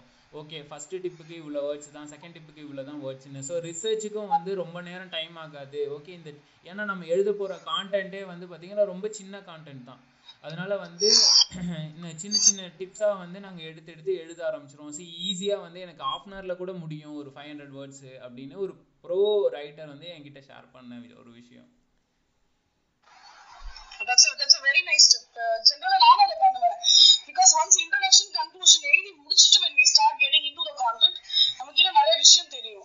பட் ஆனால் எனக்கு என்னன்னா ஒரு கண்டென்ட்ல நம்ம புள்ளையார் சொல்லி போடுறதுக்கு முன்னாடியே you got to know something about the content. அதனால ஒரு 4-5 ஆர்டிகல் படிச்சுட்டு தான் then I start. Because once you have the confidence inside your heart, எழுதும் போது yes I like the way I write அப்படின்னு நம்ம ஹார்ட் சொல்லணும். இல்லை நமக்கு you are doing a good work அப்படின்னு அந்த ஒரு பூஸ்ட் தான் வந்து நிறைய ஆர்டிகல்ஸ் பண்ண வைக்குதுன்னு நான் ஃபீல் பண்ணுவேன். கரெக்டு தான். ஆனால் இப்போ நீங்கள் எழுதுகிற கான்டென்ட் பிளாக் கண்டென்ட்னு வச்சுக்கோங்களேன். இதில் இன்னொரு ஒரு ஃபேக்டர் இருக்குது. எத்தனை பேர் இதே கிளப்பில் இருக்கிறவங்க பிளாக் கண்டென்ட் வந்து ஃபுல்லாக படிக்கிறாங்க. ஸோ நம்ம என்ன தான் குவாலிட்டியான ஸ்டஃப் டெலிவரி பண்ணாலும் எத்தனை பேர் படிப்பாங்க? எல்லாரும் வந்து கூகுளுக்காக டைப் பண்ணுறதும் கூகுள் ரேங்கிங்காக டைப் பண்ணுறதுமே தான் அதிகமாக போயிட்டுருக்கு. அதிகமாக படிக்கிற கான்டென்ட் வந்து ப்ராடக்ட் டிஸ்கிரிப்ஷனு, அப்புறம் இமெயில் நியூஸ் லெட்டர்ஸ், அதுக்கப்புறம் லேண்டிங் பேஜ் கான்டென்ட், இது ரிலேட்டடாக தான் இன்டெப்த்தாக உட்காந்து படிக்கிறாங்க. அதுதான் நிறைய கன்வர்ஷன் பவர் வேர்ட்ஸ் எல்லாம் மென்ஷன்டும் பண்ணுறாங்கன்னு வச்சுக்கோங்களேன். இல்ல ஐ ரைட் இதுவும் website content, white paper, newsletters, case studies எல்லாமே எழுதுவேன் நான். டெக்னிக்கல் ரைட்டிங்கோட சேர்த்து. ஓகே. So அதனால it keeps me occupied. Sometimes உங்களுக்கு the way I approach a blog and the way I approach the entire website would be different. ஒரு நல்ல தரமான வெப்சைட் என் கையில இருந்து வெளியில போகணும் அப்படின்னா it takes me out 15 to 16 working days with 8 hours putting my full concentration into it. Priya, actually I can understand you. Actually என்னன்னா நம்ம ஆடியன்ஸ் இப்போ நீங்க வந்து இப்போ நியூஸ் லெட்டர் நம்ம எழுதும் போது the entire thing we can make it in a maybe 2-3 லைன்ஸ்ல நம்ம அந்த வீக் ஃபுல்லா இருந்ததோ இல்ல அந்த மேகசினை பத்தியோ நம்ம ஒரு நியூஸ் லெட்டர் எழுதுவோம். நீங்க அதே இது ஒரு ஆர்டிகல் ஃபார்ம்ல ஒரு பப்ளிஷிங் எழுதும் போது you can make it in a 3-4 pages. அதே விஷயத்தை நீங்க ஒரு நியூஸ்ல எழுதும் போது you can within a 1 pageல நீங்க எழுதணும். ஸோ நம்ம எங்க அதை நம்ம பப்ளிஷ் பண்றோமோ it depends upon அது வந்து பேஜஸ் நம்பர்ஸ் நமக்கு இதாகும். பட் என்னன்னா we must be increase our எப்படி நம்மளோட குவாலிஃபிகேஷன் நம்ம இன்க்ரீஸ் பண்ணனா we can able to convey that message within a paragraph, maybe a 1 page or maybe ஒரு 3-4 pages அப்படிங்கறத நம்ம டெவலப் பண்ணிட்டோம்னாலே we can target correct audience. இவங்களுக்கு இவ்ளோ சொன்னா போதும், இன்னும் நம்ம பண்ணணும்ன்றது வந்து we can judge it. But exactly 10 years experienceனால you easily you know இப்போ இவங்களுக்கு இவ்ளோ சொன்னா போதும். இப்ப நார்மலா வந்து ஒரு ஃபேஸ்புக்ல ஒரு ஆர்டிகல் பப்ளிஷ் பண்றவங்க அவங்க ஜஸ்ட் ஒரு ஹெட்லைனும் அந்த ஜஸ்ட் ஒரு ஸ்மால் டிஸ்கிரிப்ஷன் மட்டும் கொடுத்துட்டு for more details you can visit வெப்சைட்னு கொடுத்துருவாங்க. இஃப் ஆடியன்ஸ் நிஜமாவே ஒரு கியூரியாசிட்டி இருந்தது அப்படின்னா they can visit our website. But நம்ம என்ன எப்படி அவங்கள ஒரு ஃபர்ஸ்ட் ஒரு இதுலயே அவங்கள நம்ம டார்கெட் பண்ணணும்னா ஃபர்ஸ்ட் ஆஃப் ஆல் நம்மளோட ஹெட்டிங் தான் it's going to be reveal what we are going to write. அந்த ஹெட்டிங் இட் மஸ்ட் பி கொஞ்சம் ட்விஸ்டா இருக்கலாம், மேபி ஒரு क्वेश्चनா இருக்கலாம். பட் நமக்கு end of the day we have to grab the attention of the audience. So அந்த ஒரு டெக்னிக்கல் பாயிண்ட் வியூல நம்ம ஒரு ஹெட்டிங் கிரியேட் பண்ணிட்டு நம்ம அந்த இன்ட்ரோ கொடுக்கறதும் வந்து அதுலயும் நிறைய ஒரு இதெல்லாம் இருக்குது. நான் சொல்றது என்னன்னா நம்ம ஆர்டிகலை படிக்கிறவங்க வந்து மேபி நியூ விசிட்டரா இருப்பாங்க, மேபி நோன் பர்சனா இருப்பாங்க, மேபி அன்னோன் பர்சனா இருப்பாங்க. So the introduction must be fulfil all their ஒரு எக்ஸ்பெக்டேஷனோட நம்ம கொண்டு போய் அண்ட் வி ப்ராப்பர்லி அதை கன்க்ளூட் பண்ணோம் அப்படின்னாலே we could be succeeded அப்படின்னு தான் நான் சொல்லுவேன். பட் டைமிங் வந்து it is not a matter. But end of the day Priya கிட்ட இருந்து ஒரு குவாலிட்டி கண்டென்ட் வருது, ஐ கெயின் சம் நாலேஜ் அப்படிங்கறத மட்டும் ஒரு ஆடியன்ஸ் ஒன்ஸ் இது பண்ணிட்டாங்க அப்படின்னா that's enough. we almost succeed தான் நான் சொல்லுவேன். by God's grace அது பண்ணிட்டேனா but I just want to go to the next level because our content மட்டும் it doesn't suffice. How to get into the entire digital marketing and how to have a set of clients who will come back again and again. அந்த ஒரு tips எதுவும் சொல்ல முடியுமா?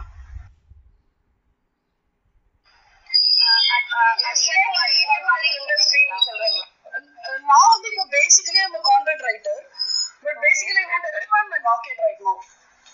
இல்ல நான் ஸ்பெசிஃபிக்கா எந்த ஃபீல்டுக்கு கண்டென்ட் ரைட்டிங் எழுதுறீங்கன்னு கேக்குறேன். Marking which field oriented content you are writing? I write from theology to technology. That shouldn't be a problem because I completed my masters in computer application and then with over 10 years of experience இப்போ நிறைய பண்ணியாச்சு. So for adult content I write almost everything.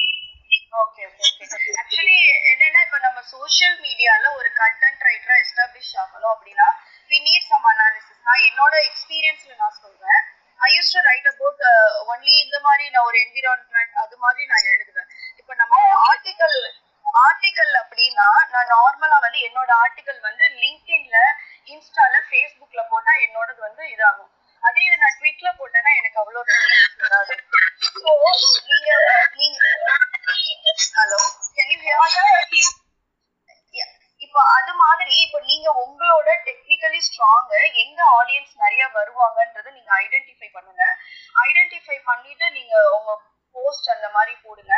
இன்ஸ்டாகிராம்லயும் நீங்க maximum அதுக்கு ஏத்த மாதிரி ஒரு keywords போட்டு நீங்க கொஞ்சம் பண்ணிட்டே இருந்தீங்க அப்படின்னா over a period of time உங்களுக்கு வந்து you will get a clients. But it will take time. But நம்ம வந்து ஒரு ஒரு நீங்க ஒன்ஸ் ஒரு சோஷியல் மீடியா செலக்ட் பண்ணிட்டீங்க அப்படின்னா don't committed with too many social medias. நீங்க ஃபர்ஸ்ட் ஆஃப் ஆல் இனிஷியலா ஸ்டார்ட் பண்றோம், நம்ம இதுல இது பண்ணணும்னா ஜஸ்ட் ஐடென்டிஃபை ஒரு மினிமம் ஒரு 2 சோஷியல் மீடியா பண்ணிக்கோங்க. அதுல வந்து நீங்க ஒரு கண்டினியூட்டி மட்டும் நீங்க கொடுத்துட்டே இருங்க. மேக்ஸிமம் ஒரு நம்மளோட போடுற நம்ம ஹேஷ்டாக் தான் வந்து நமக்கு, பிகாஸ் நான் திரும்ப சொல்றது என்னன்னா நம்ம போடுறது வந்து இட்ஸ் லீட் டு சம்ஒன். நம்ம போடுற ஹேஷ்டாக பார்த்துட்டு நிறைய பேர் நம்மகிட்ட பிசினஸ்க்கு வருவாங்க. ஸோ நீங்க அதுல கொஞ்சம் கேர்ஃபுல்லா இருந்தீங்க அப்படின்னா you could be succeed. And you please நீங்க வந்து அதை இது பண்ணிக்கிட்டே இருங்க. உங்களோட ஆடியன்ஸ் யாரு, அதை நீங்க அந்த ஆடியன்ஸோட பிஹேவியரை நீங்க ஒன்ஸ் ஸ்டடி பண்ண ஆரம்பிச்சிட்டாலே யூ கேன் ஐடென்டிஃபை உங்களோட ஆடியன்ஸ் எந்த லொக்காலிட்டியில இருக்கவங்க ப்ரிஃபர் பண்றாங்க, எந்த ஏஜ் குரூப் ப்ரிஃபர் பண்றாங்க. அதெல்லாம் நீங்க ஒன்ஸ் பண்ணிட்டீங்கனாலே you will understand what is current trend in market, especially for your field. So based on that you have to develop your content and approach the market. That would be my suggestion. Well said Anita. Thank you Priya. Thank you Anita. Hi Veliswamy. Thank you Anita. உங்க website name என்னங்க? Agri Forum. It is under கொஞ்சம் work இதுல இருக்குதுங்க. Okay. agriforum.com. Yes, agriforum.com. என்னோட Insta page எல்லாம் இருக்குது, நீங்க Okay, thanks. Aravind, we may invite Sangeeta Abhishek madam. கீழ இருக்காங்களே இன்வைட் பண்ணலாம் நினைக்கிறேன்.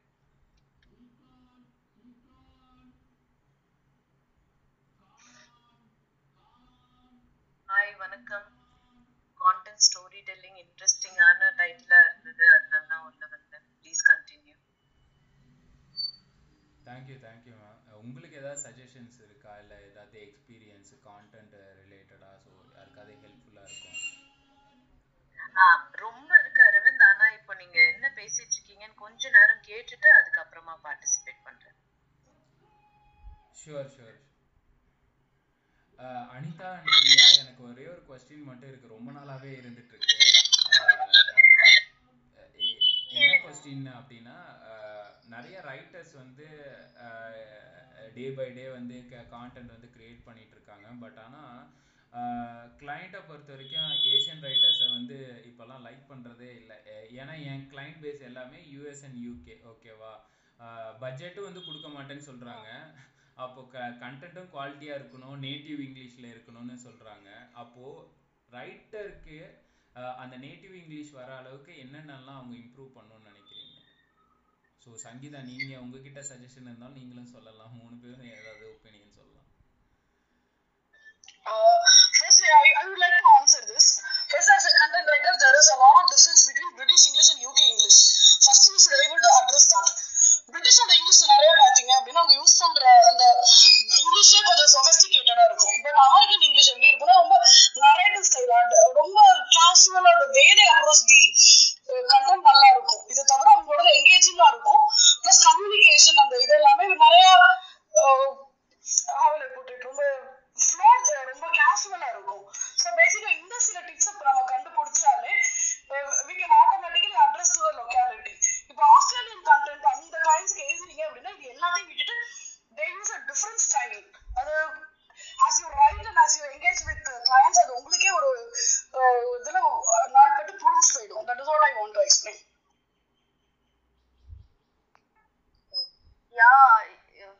Sangeeta, go ahead.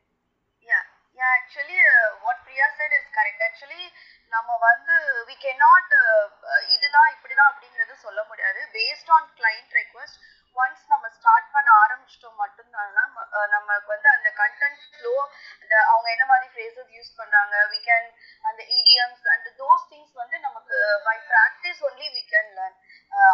ரைட்டிங்கே வந்து அது வந்து ஒரு இது இப்படிதான் அப்படிதான் சொல்லி கொடுக்கறது கிடையாது. பை ஃப்ளோல தான் நீங்க ஒன்ஸ் அதுக்கு வந்து என்னன்னா பெட்டர் நம்ம நிறைய படிக்கணும். படிச்சு நம்ம அந்த ஸ்கில்லை டெவலப் பண்ணா மட்டும்தான் we can come to know their slang and நம்மளோட slang எப்படி இருக்கு, அவங்களோட இது என்ன, நம்ம எந்த யாருக்காக எழுதுறோம், எதுக்காக எழுதுறோம் அப்படிங்கறது வந்து நம்ம வந்து ஒரு கொஞ்சம் எக்ஸ்பீரியன்ஸ்க்கு அப்புறம் தான் we can learn அப்படிங்கறது என்னோட ஒப்பீனியன்.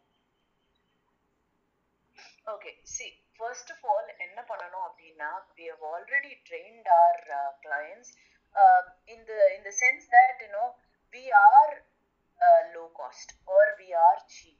In fact, அந்த ஒரு attitude வந்து மாத்துனீங்க அப்படின்னாலே people will value your efforts. In fact, you should clearly tell them, see, this is what you expect அப்படின்னா this is what will be the cost. And நீங்க அவங்க முன்னாடியே வந்து கிளியரா இதை மட்டும் சொல்லிட்டீங்க அப்படின்னா it is easier for you to find resources. And நம்ம ஊரை பொறுத்த வரைக்கும் see, நம்மெல்லாம் நேட்டிவ் இங்கிலீஷ் ஸ்பீக்கர்ஸ் கிடையாது. இங்க இருக்க கான்டென்ட் ரைட்டர்ஸ் எல்லாருமே வந்து they have their own style of writing. தோ நம்மளுக்கு பிரிட்டிஷ் இங்கிலீஷ் தான் வந்து நம்மளோட ஸ்கூல்ல எல்லா இடத்துலயுமே பழக்கம் அப்படின்னாலுமே வந்து இப்போ கான்வர்சேஷனல் வைஸா நிறைய யூஎஸ் மூவிஸ் அண்ட் அதர் இது பாக்குறதுனால நம்மளுக்கு யூஎஸோட இன்ஃப்ளூயன்ஸுமே வருது. ஸோ இப்போ என்னன்னா there are some content writers who I work with. அவங்க என்ன பண்ணிக்கிட்டாங்க அப்படின்னா வந்து they have specialized in writing அந்த யூஎஸ் ஸ்டைல்லயே எழுத பழகிட்டாங்க. அண்ட் அதை வந்து மாத்தி மாத்தி எழுத மாட்டாங்க. இன்ஃபேக்ட் அதுல மட்டுமே வந்து ஃபோக்கஸ்டா இருப்பாங்க. And when they are writing they will actually read a lot of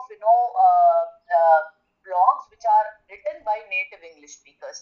அப்போ அதெல்லாம் எழுதும் போது அதுல அவங்க என்ன மாதிரி கான்வர்சேஷனலா எழுதுறாங்க. சி, நம்மளுக்கு இப்ப தெரிஞ்சு போச்சு ஆன்லைனை பொறுத்த வரைக்கும் things have to be conversational எழுதுறது, அதாவது நம்ம பேச்சு வாக்கு எப்படி இருக்கோ அதே மாதிரி எழுதுறதுதான் எல்லாருமே விரும்புறாங்க. அததான் படிக்கிறதுக்கும் ஈஸியா இருக்கும். அப்போ இந்த மாதிரி எழுதின பல கான்டென்ட்களை நம்ம படிக்கும் போது, பிளாக்ஸ் எல்லாம் போய் படிக்கும் போது நமக்கே தெரியும் என்ன இதுல எல்லாம் வித்தியாசமா இருக்கு, என்ன இவங்க வித்தியாசமா சொல்றாங்க அப்படின்றதெல்லாம் நம்ம தெரிஞ்சு வச்சுக்கணும். அண்ட் இதுல வேர்ட்ஸ் அப்படின்றது ரொம்ப முக்கியம் இல்லையா. எந்த ஒரு கான்டென்ட்டா இருந்தாலும் பவர் வேர்ட்ஸ் அப்படின்னு சொல்றாங்க. அந்த வேர்ட்ஸ் எல்லாம் தெரிஞ்சு வச்சுக்கிறது முக்கியம். இன்ஃபேக்ட் வந்து நமக்கு இந்த ரைட்டிங்ல வந்து டூல்ஸ் வந்து ஃபுல் அண்ட் ஃபுல் ஹெல்ப் பண்ணாது அப்படின்னாலுமே நம்மளுடைய கான்டென்ட்டை எழுதிட்டு அதுக்கப்புறமா அதுக்கு ஒரு நல்ல ஸ்ட்ரக்சர் கொடுக்கறதுக்கு கிராமர்லி மாதிரியான டூல்ஸ், ஹெமிங்வே ஆப் மாதிரியான டூல்ஸ், இந்த மாதிரி பல டூல்கள் இருக்கு. இங்க போனீங்கன்னா வந்து சில வேர்ட்ஸ்க்கெல்லாம் இதுக்கெல்லாம் என்ன ஆல்டர்னேட்டிவ் வேர்ட்ஸ்ன்னு கூட உங்களால பார்க்க முடியும். அதுக்குன்னே செட்டா கொடுத்துருப்பாங்க. டைட்டில் எல்லாம் போட்டானா இதுல எமோஷனல் வேர்ட்ஸ் இருக்கா இல்லையா அப்படின்றத கூட வந்து உங்களால பார்க்க முடியும். ஸோ இது எல்லாமே will help you in writing. But ஆனா மோஸ்ட் ஆஃப் ஆல் ரொம்ப அப்சர்வண்டா என்ன நடக்குது அப்படின்னு நீங்க பார்த்தாலே வந்து உங்களுக்கு கான்டென்ட் கிரியேஷன்ல அந்த ஒரு இது தானா வந்துரும் over a period of time. But it comes through a lot of practice. And in fact content writers வந்து நான் எல்லாம் எழுதுவேன் அப்படின்னு சொல்றதை விட நான் இந்த விஷயத்த நல்லா எழுதுவேன் அப்படின்னு சொல்லும் போது நீங்க பெட்டர் கான்டென்ட் ரைட்டரா ஆகுறீங்க. நான் ஒர்க் பண்ற கான்டென்ட் ரைட்டர்ஸ் எல்லாமே ஒரு ஸ்பெசிபிக் நிஷ்ல தான் இருப்பாங்க. Either they will write about ஒரு 3-4 டாபிக்ஸ்ல தான் வந்து அவங்க கரெக்டா இருப்பாங்க. இதுலதான் எனக்கு கான்டென்ட் ரைட்டிங் வேணும் அப்படின்னே கேட்பாங்க. அண்ட் அதுலயே வந்து டீப்பரா ரிசர்ச் பண்ணுவாங்க. And that will definitely help a content writer to do better. Thank you Sangeetha. Thank you. ஆக்சுவலாக நீங்கள் அந்த ஒரு 2 டூல் வந்து மென்ஷன் பண்ணது, ஹெட்லைன் ப்ளஸ் கிராமர்லி, இந்த 2 டூல் வந்து மென்ஷன் பண்ணது. ஆனால் எத்தனை கான்டென்ட் ரைட்டர்ஸ்க்கு இந்த கிராமர்லி டூலே தெரியல தெரியுமா? நான் நிறையா பேரை வந்து டெஸ்ட் பண்ணி பார்த்துட்டேன். நிறைய பேர் வந்து அகைன் நான் வந்து கேட்கும்போது தான், இல்லை நான் சொல்கிறேன் இந்த மாதிரி கிராமர்லி டூல்னு ஒன்று இருக்குது, அங்கே போய் பாருங்கள் உங்கள் கான்டென்ட் எந்த அளவுக்கு இருக்குன்ட்டு. ஏன்னா சில கான்டென்ட்டை பொறுத்த வரைக்கும் பாசிவ் வாய்ஸ் இத்தனை பர்சன்டேஜ் இருக்கணும், அட்வர்ப் இவ்வளோ பர்சன்டேஜ் இருக்கணும், இதெல்லாம் வந்து பேசிக்காக வந்து அவங்க கண்டுக்கவே மாட்டேங்கிறாங்க. கிளைண்ட் வராங்க, நம்ம டைப் பண்ணுறோம், டெலிவரி பண்ணுறோன்ற அந்த ஒரு ஃபோக்கஸில் தான் இருக்காங்க. இது வந்து எங்கே வந்து இந்த ப்ராப்ளம் ஸ்டார்ட் ஆகுதுன்னு எனக்கு தெரியல. கிளைண்ட்டுக்கிட்டேருந்து ஸ்டார்ட் ஆகுதா, இல்லை கிளைண்ட் வந்து புஷ் பண்ணுறாங்களா எனக்கு இவ்வளோ வேர்ட்ஸ் வேணும் அப்படின்னு, இல்லை ப்ரைஸ் கம்மியாக தரதுனால ரைட்டர்கிட்ட வந்து அந்த இன்ட்ரெஸ்ட் இல்லாமல் போகுதா, ப்ரைஸே இவ்வளோ தான் கிடைக்குது நம்ம ஏன் இவ்வளோ எஃபர்ட் எடுக்கணுன்ற மாதிரியும் திங்க் பண்ணுறாங்களான்னு தான் எனக்கு தெரிய மாட்டிட்டு இருக்கு. எல்லாத்துலயுமே வந்து டிஜிட்டல் மார்க்கெட்டர்ஸ் தாங்க கோரா இருக்காங்க. நம்ம தான் சென்டர்ல இருக்கணும். So any digital marketer, he can be an SEO expert or he can be a social media manager or whoever he is, அவங்க தான் வந்து இத கரெக்டா கரெக்டான வழியில நடத்தி செல்லணும். கான்டென்ட் ரைட்டர் ஆகட்டும், கிளையண்ட் ஆகட்டும். இப்போ கான்டென்ட் ரைட்டரை வழி நடத்தி செல்லணும் அப்படின்னும் போது அவங்க மேல வந்து நம்ம ப்ரெஷரே போடக்கூடாது. Because they are into something where their creativity is involved. அவங்களோட கிரியேட்டிவிட்டி வெளியில வரணும், அவங்க ஒரு ப்ராப்பர் ஸ்ட்ரக்சர்டா அந்த இன்ஃபர்மேஷனை கொண்டு வந்து கொடுக்கணும் அப்படின்னா அவங்களுக்கு நீங்க ஃபர்ஸ்ட் நிம்மதியை கொடுக்கணும். அப்படின்னா தான் இதெல்லாம் வரும். அப்போ என்ன பொறுத்த வரைக்கும் எப்பவுமே வந்து I try to save my content writer. Because ஒரு கான்டென்ட் ரைட்டரோட ஸ்ட்ரென்த் நம்மளுக்கு தெரியும். ஆனா அந்த கான்டென்ட் ரைட்டருக்கு எல்லாமே தெரியணும் அப்படின்றத எதிர்பார்க்க முடியாது. அவங்க ஓரளவுக்கு, because there are beginner level content writers, அவங்களுக்கு நல்லா எழுத வரும். ஆனா ஆன்லைன்ல இருக்கிற சில திங்ஸ் வந்து அவங்களுக்கு புரியாது. ஓகே, எஸ்இஓக்கு இந்த மாதிரி தான் எழுதணும், ப்ராடக்ட் டிஸ்கிரிப்ஷன்ஸ் இந்த மாதிரி தான் எழுதணும், கேப்ஷன் இந்த மாதிரி தான் எழுதணும், ஹெட்லைன்ஸ் இந்த மாதிரி தான் எழுதணும் அப்படின்றது அவங்களுக்கு தெரியாது. பட் ஆனா நிறைய பேர் வந்து they are good listeners and they are good learners. So ஒரு கான்டென்ட் ரைட்டர் கிட்ட நம்ம எக்ஸ்பெக்ட் பண்ண வேண்டிய விஷயம் என்னன்னா, when you hire them, they need to be good learners, they need to be quick learners, they need to be listeners. என்ன ஒண்ணு செஞ்சாலும் they also need to be savvy. For example, இது கிராமர்லி இருக்கு, இதுல ஒர்க் பண்ணுங்க, அதுல work பண்ணுங்க அப்படின்னு சொல்லும் போது அதை இமீடியட்டா என்னன்னு எடுத்து பண்ற அந்த ஒரு துணிவு இருக்கணும் அவங்களுக்கு. இல்ல நான் பழைய காலத்து ஆளு, எனக்கு பண்ண முடியாது அப்படின்னும் போதே வந்து அவங்களோட நம்மளால ஒர்க் பண்ண முடியாம ஆயிடுது. So அதுக்கப்புறமா give them a lot of freedom. Tell them that this is what I'm expecting very, very clearly. And you know better what works and what doesn't work. Your client is not a digital marketer. So you need to also clearly tell your clients, see, word count பார்க்காதீங்க, வேற எதையுமே பார்க்காதீங்க. Quality is more important than quantity. You need to give a lot of importance to the quality of the content. And நான் தான் digital marketer, என்கிட்ட இந்த வேலையை விட்டுருங்க அப்படின்றத you need to be like, ரொம்ப தெளிவா அவங்களுக்கு சொல்லிடணும். எல்லாத்துக்கும் வளைஞ்சு கொடுத்து போனீங்க அப்படின்னா வந்து உங்களோட அவுட்கமே கெட்டு போயிடும்.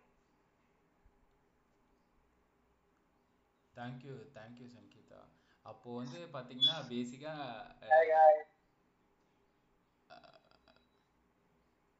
ஓகே, பேசிக்கா வந்து அப்போ கிளைண்ட்டு கிட்ட தான் ப்ராப்ளம்னு நான் சொல்லுவேன். ஏன்னா அவங்க புஷ் பண்ணுறதுனால தான் வந்து ரைட்டர்ஸும் ஃபாஸ்ட்டாக டைப் பண்ணுறாங்க, அவங்கக்கிட்ட குவாலிட்டியும் வந்து மிஸ் ஆகிட்டு இருக்கு. ப்ளஸ் எனக்கு வந்து ஒரே ஒரு சஜஷன் மட்டும், ப்ராப்ளம் இருக்க தான் செய்யும், அது நம்ம வந்து ஒன்றுமே சொல்ல முடியாது. பட் தி திங் இஸ், நம்ம கண்ட்ரோல் எடுத்துக்கிட்டானா பிரச்சனையே கிடையாது அரவிந்த். நம்ம கண்ட்ரோல் எடுக்க முடியாத டைம்ல தான் கஷ்டமே. ஓகே, இப்போ எனக்கு ஒரே ஒரு ஒப்பீனியன் மட்டும் ரைட்டர்ஸ், அதை பிகினிங்காக 1 year 2 years இருக்கிறவங்களுக்கு சொல்லுங்கள். ஏன்னா மேக்ஸிமம் ரைட்டர்ஸ் எல்லாருமே ஃப்ரீலான்சிங் தான் வந்து இப்போ ஒர்க் பண்ணிட்டு இருக்காங்க. ஒரு கம்பெனியில் ஒர்க் பண்ணுற அந்த ஸ்ட்ரென்த்தை கம்பேர் பண்ணும்போது இப்போ ரைட்டர்ஸை பொறுத்த வரைக்கும் நமக்கு வந்து இந்த கிளைண்ட்டு போயிட்டாங்கன்னா இன்னொரு கிளைண்ட் வர மாட்டாங்களே, அப்போது அந்த கிளைண்ட்டுக்காக நம்ம அந்த குவாலிட்டியை வந்து கம்மி பண்ணி நம்ம கவுண்ட்ல வந்து கான்சென்ட்ரேட் பண்ணலான்ற நிறைய ரைட்டர்ஸ் வந்து இருக்காங்க. அப்போது எங்கேருந்து ஆர்டர் வரும், நமக்கு இந்த கிளைண்ட் போயிட்டாங்கன்னா எங்கேருந்து ஆர்டர் வரும்ன்ற கொஸ்டின் மார்க் வரதுனால தான் இந்த கிளைண்ட் சொல்கிறதெல்லாம் செய்கிறாங்க ப்ரெசண்ட்டாக இருக்கிற அவங்களோட கிளைண்ட்டு. அப்போது ஆர்டர் வர்றதுக்கோ இல்லை ஆர்டர் வந்து பிச் பண்ணுறதுக்கோ என்ன பாசிபிலிட்டிஸ் இருக்குது? நீங்க வந்து முயற்சி அப்படின்றது பண்ணீங்கன்னா வந்து இந்த உலகமே வந்து உங்களுக்கு கை கொடுக்குங்க. இன்ஃபேக்ட் வந்து கான்டென்ட் ரைட்டர்ஸ்க்கெல்லாம் வந்து எக்கச்சக்கமான ஆப்பர்ச்சுனிட்டிஸ் இருக்கு. ஃபர்ஸ்ட்ல இருந்தே வந்து உங்களை என்ன நினைச்சுக்கிறீங்க அப்படின்னா, கான்டென்ட் ரைட்டர்ஸை நான் இப்போ இந்த நிமிஷம் ஏர்ன் பண்ணணும் அப்படின்றதுல நாளை பெரிய ஆப்பர்ச்சுனிட்டி இருக்கு அப்படின்றத மறந்து போயிடுறீங்க. ஸோ கான்டென்ட் ரைட்டர்ஸ் பொறுத்த வரைக்கும் அவங்க வந்து அவங்களுக்குன்னு ஒரு குவாலிட்டி செட் பண்ணிக்கிறது ரொம்ப நல்லது. அண்ட் கண்டினியூஸா லேர்ன் பண்ணிட்டு இருக்கிறது நல்லது. இன்னைக்கு எனக்கு வர இந்த ஒண்ணுக்கும் உதவாத இந்த ப்ராஜெக்ட் வந்து முக்கியமா, இல்ல நான் என்னுடைய எபிலிட்டிஸை இம்ப்ரூவ் பண்ணிக்கிட்டு ப்ராப்பரா வந்து ப்ராஜெக்ட்ஸ் முடிச்சு தரது, ஒரு போர்ட்ஃபோலியோ, அழகான போர்ட்ஃபோலியோ கிரியேட் பண்றது அப்படின்றது முக்கியமா அப்படின்றத நீங்களே கேள்வி கேட்டுக்கிட்டாங்க அப்படின்னா வந்து they'll become proper content writers. In fact வந்து கான்டென்ட் ரைட்டிங் ஆப்பர்ச்சுனிட்டிஸ்க்கு நிறைய வழிகள் இருக்கு. எல்லா இடத்துலயுமே குரூப்ஸ் இருக்கு, ஃபேஸ்புக் குரூப்ஸ் இருக்கு, லிங்க்டின் குரூப்ஸ் இருக்கு.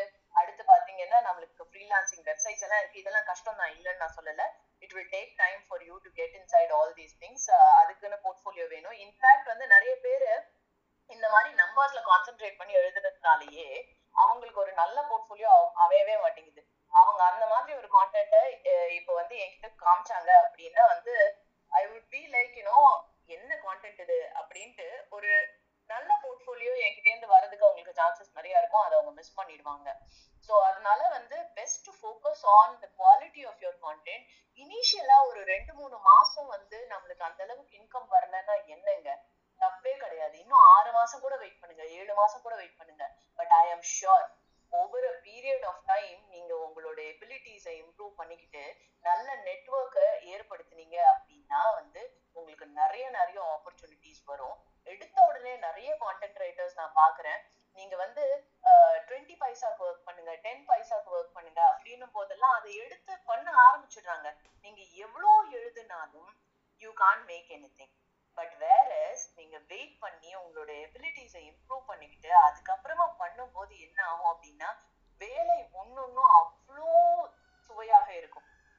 ஸோ ஒர்க் அப்படின்றது வந்து ஒரு கான்டென்ட் ரைட்டருக்கு என்ன ஒரு வரமா அமைஞ்சிரும். If you can increase your abilities. Because எனக்கு தெரிஞ்சு நான் பார்த்திருக்கேன் நிறைய கான்டென்ட் ரைட்டர்ஸ் அவங்களுடைய ஒர்க்கையே வந்து அந்த ஒரு பிளாக்ல பப்ளிஷ் ஆகும் போதோ இல்ல ஃபேஸ்புக்ல ஒரு போஸ்டா வரும்போதோ அழகா படிச்சு படிச்சு பார்த்து சந்தோஷப்படுறதும் எல்லாருக்கும் ஷேர் பண்றதும் இதெல்லாம் வந்து ஒரு நல்ல அனுபவங்க. இது குவாலிட்டியான ஒர்க்ல மட்டும்தான் உங்களுக்கு கிடைக்கும். தேங்க்யூ சங்கீதா. பழனி, உங்களுக்கு ஏதாவது கொஸ்டின்ஸ் இருக்கா? Arvind bro, I can add something to Sangeeta ma'am's இது add பண்ணலாமா? பண்ணுங்க. Yeah, sure. Ma'am, super. It was a good talk, ma'am, actually. So, initially நீங்க அரவிந்த் நீங்க கேட்ட கேள்விதான். two, 3 விஷயம். காசு கம்மியா பே பண்றாங்க அப்படிங்கறதுக்காண்டி நம்மகிட்ட குவாலிட்டி இல்லையா அப்படிங்கிற பாயிண்ட் வந்து முக்காவாசி பேர் அந்த பாயிண்ட் சொல்றாங்க. பட் அதுக்கு என்ன சொல்யூஷன் அப்படின்னா, இப்போ ஒரு மேம் சொல்ற மாதிரி லைக் 10 பைசே 20 பைசே 30 பைசே இதுக்கு எடுத்து நம்ம ஒர்க் பண்றதுல we can build our own portfolio. அப்படிதான் நான் பண்ணேன் இனிஷியல் பீரியட்ல. என்னோட பிளாக்ல நான் எழுத ஆரம்பிச்சேன். ஸோ சின்ஸ் லைக் கிளைண்ட்டுக்கு எழுதுறப்பெல்லாம் எனக்கே நான் எழுத ஆரம்பிச்சேன். குவாலிட்டியான கண்டென்ட்ஸ்ல மட்டும்தான் ஃபோக்கஸ் பண்ணேன். I didn't focus on any words. And at the time ஸ்டார்டிங்லேருந்து லைக் ஹெமிங்வே ஆப் அப்படிங்கிறத யூஸ் பண்ணும்போது நம்மளுக்கு ரீடபிலிட்டிஸ் இஷ்யூஸ் எல்லாமே கிளியர் ஆயிரும். தென் கிராமர்லி ஆப் யூஸ் பண்ணால் கிராமர் கிளியர் ஆகிடும். ஸோ எனக்கு பெரிய கிராமர் பேக்ரவுண்ட்லாம் கிடையாது. இந்த 2 டூல் யூஸ் பண்ணி தான் எழுத ஆரம்பித்தேன். But I was still like 6 months கண்டினியூஸாக எழுதிட்டு இருந்தேன். ஈக்விட்டி ரிலேட்டடாக எழுதுவேன். என்னோட ஃபர்ஸ்ட் ஆர்டர் கிடைச்சதே பார்த்தீங்க அப்படின்னா அலேஸ் ப்ளூ அப்படிங்கிற ஒரு பெரிய ஈக்விட்டி கம்பெனிலேருந்து தான் கிடைச்சிது. ஸோ மேம் சொன்ன மாதிரி like we have to focus only on our portfolio build பண்ணுறது மட்டும் ஃபோக்கஸ் பண்ணாலே போதும். எவ்வளோ நாள் வெயிட் பண்ணாலும் வர்ற ஆர்டர் வந்து பார்த்தீங்கன்னா ஒரு சூப்பரான ஒரு ஆர்டராக இருக்கும். இன்ஃபேக்ட் பாத்தீங்களா, அஷ்கர் சொன்ன உடனே he is very specific about equity. So if I know ஜெனரலா நான் எல்லாத்துலயும் எழுதுறேன் அப்படின்னு அஷ்கர் சொல்லியிருந்தான்னா அவரை கான்டாக்ட் கூட பண்ணியிருந்திருக்க மாட்டேன். நவ் அது என் மனசுல நல்லா தங்கிருச்சு. And then if I have something then I would definitely contact Ashkar. Thank you ma'am. Thank you Ashkar. Palani, நீங்க क्वेश्चन ரைஸ் பண்ணீங்க. நான் பழனி பேசுறேங்க from Coimbatore. Okay. Am I audible? Yeah. Like உங்க ஹெட்லைன் வந்து ரொம்ப இன்ட்ரெஸ்டிங்காக இருந்துச்சு. அதனால தான் ரூம்குள்ளே வந்தேன். ஐ எம் பேசிக்கலி நான் இந்த லாக்டவுனில் வந்து நான் organic skin care brand business start பண்ணியிருக்கேன் ஆக்சுவலாக. ஸோ நானும் என் ஃப்ரெண்டும் சேர்ந்து I have my details in my bio. So உங்களோட அந்த content story telling and content ஸ்ட்ராட்டஜிங்கிற ஹெட்லைன் வந்து எனக்கு ரொம்ப இம்ப்ரெஸ் பண்ணுச்சு. I want somebody to work for my branding. Mine is a very small growing brand. நான் இப்போ தான் ஸ்டார்ட் பண்ணோம் லாஸ்ட் லாக்டவுனில். But I'm doing it very well. But I'm taking it to the next level. சோஷியல் மீடியாவில் அதை கொண்டு போகலாம் அப்படிங்கிற மாதிரி ஐடியாவில் இருக்கேன். So this headline interested me very well. If somebody is interested, they can approach me in Instagram. I'll speak to them and I'll give my details so that they can work on it. Thank you Palani. So நான் 2-3 peoples இருக்காங்க. நான் வந்து உங்களை refer பண்ணுறேன், contact பண்ண சொல்கிறேன் டிஎம்மில். Thank you. So வேறு ஏதாவது கொஸ்டின்ஸ் இருக்கா கான்டென்ட் ரிலேட்டட்? இல்லை உங்கள் பிராண்டுக்கு என்ன டைப் ஆஃப் கான்டென்ட் வந்து யூஸ் பண்ணலாம்? ஸோ சங்கீதா அவங்க இருக்காங்க, ஸோ அனிதா இருக்காங்க. என்னோட பிராண்ட் வந்து it's actually more and more organic skin care brand. ஆக்சுவலாக கரண்ட்லி சோப்ஸ், ஹேர் ஆயில், அப்புறம் ஃபேஸ் மாஸ்க் பண்ணிட்டு இருக்கோம். அதில் சோப்ஸும் ஹேர் ஆயிலும் selling it. But we are selling through word of mouth, அப்புறம் ஃப்ரெண்ட்ஸ் ஃபேமிலிஸ் இந்த மாதிரி தான் பண்ணிட்டு இருக்கோம். But now we have reached in a good volume. Product wise, quality wise, it is good. But கேட்டுட்டு இருந்தேன் இப்போ சங்கீதா மேம் பேசிட்டு இருந்ததை. ஸோ அது மாதிரி I can wait, I am not in a hurry and எனக்கு நிறைய ஃபாலோவர்ஸ் வந்துடணும், நிறைய கிளைண்ட்ஸ் வந்துடணும் அப்படிங்கிற மாதிரி இல்லை. பட் மை ப்ராடக்டோட கண்டென்ட்டை வந்து நல்லா எழுதிருக்கணும்னு நான் ஃபீல் பண்ணேன். அது ஸ்லோவாக ரீச் ஆனாலும் I should get a healthy customers, அந்த மாதிரி அவங்க பார்த்ததில் இம்ப்ரெஸ் ஆயிடணும். So because I know my product is good, but it should reach the customer இல்லையா, in a good way. It should be highlighted. So I have a question about this with Sangeeta ma'am. அவங்க ஏதாவது எனக்கு inputs கொடுத்தாங்கன்னா it will be better.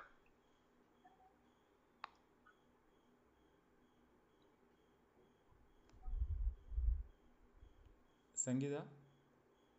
Yeah. So Mr. Palani, நான் உங்களோட Instagram பார்த்திருக்கேன். Is this your Instagram handle? உங்களோட பேர்லயே இருக்குதே. It's my own personal thing. I am not open. I just told you, right? Like I'm going very slow. Mine is a very small growing company. So in fact வந்து ஃபுல்லா வந்து ஒரு ஸ்ட்ராட்டஜின்னு கொடுக்க முடியலனாலும் ஒரு சின்ன tip, anything with respect to இந்த natural skin care and hair care அப்படின்னு பாத்தீங்கன்னா வச்சுக்கோங்களேன், அந்த ஒரு ரியல் எக்ஸாம்பிள்ஸ் பார்க்கணும் அப்படின்னு மக்கள் விரும்புவாங்க.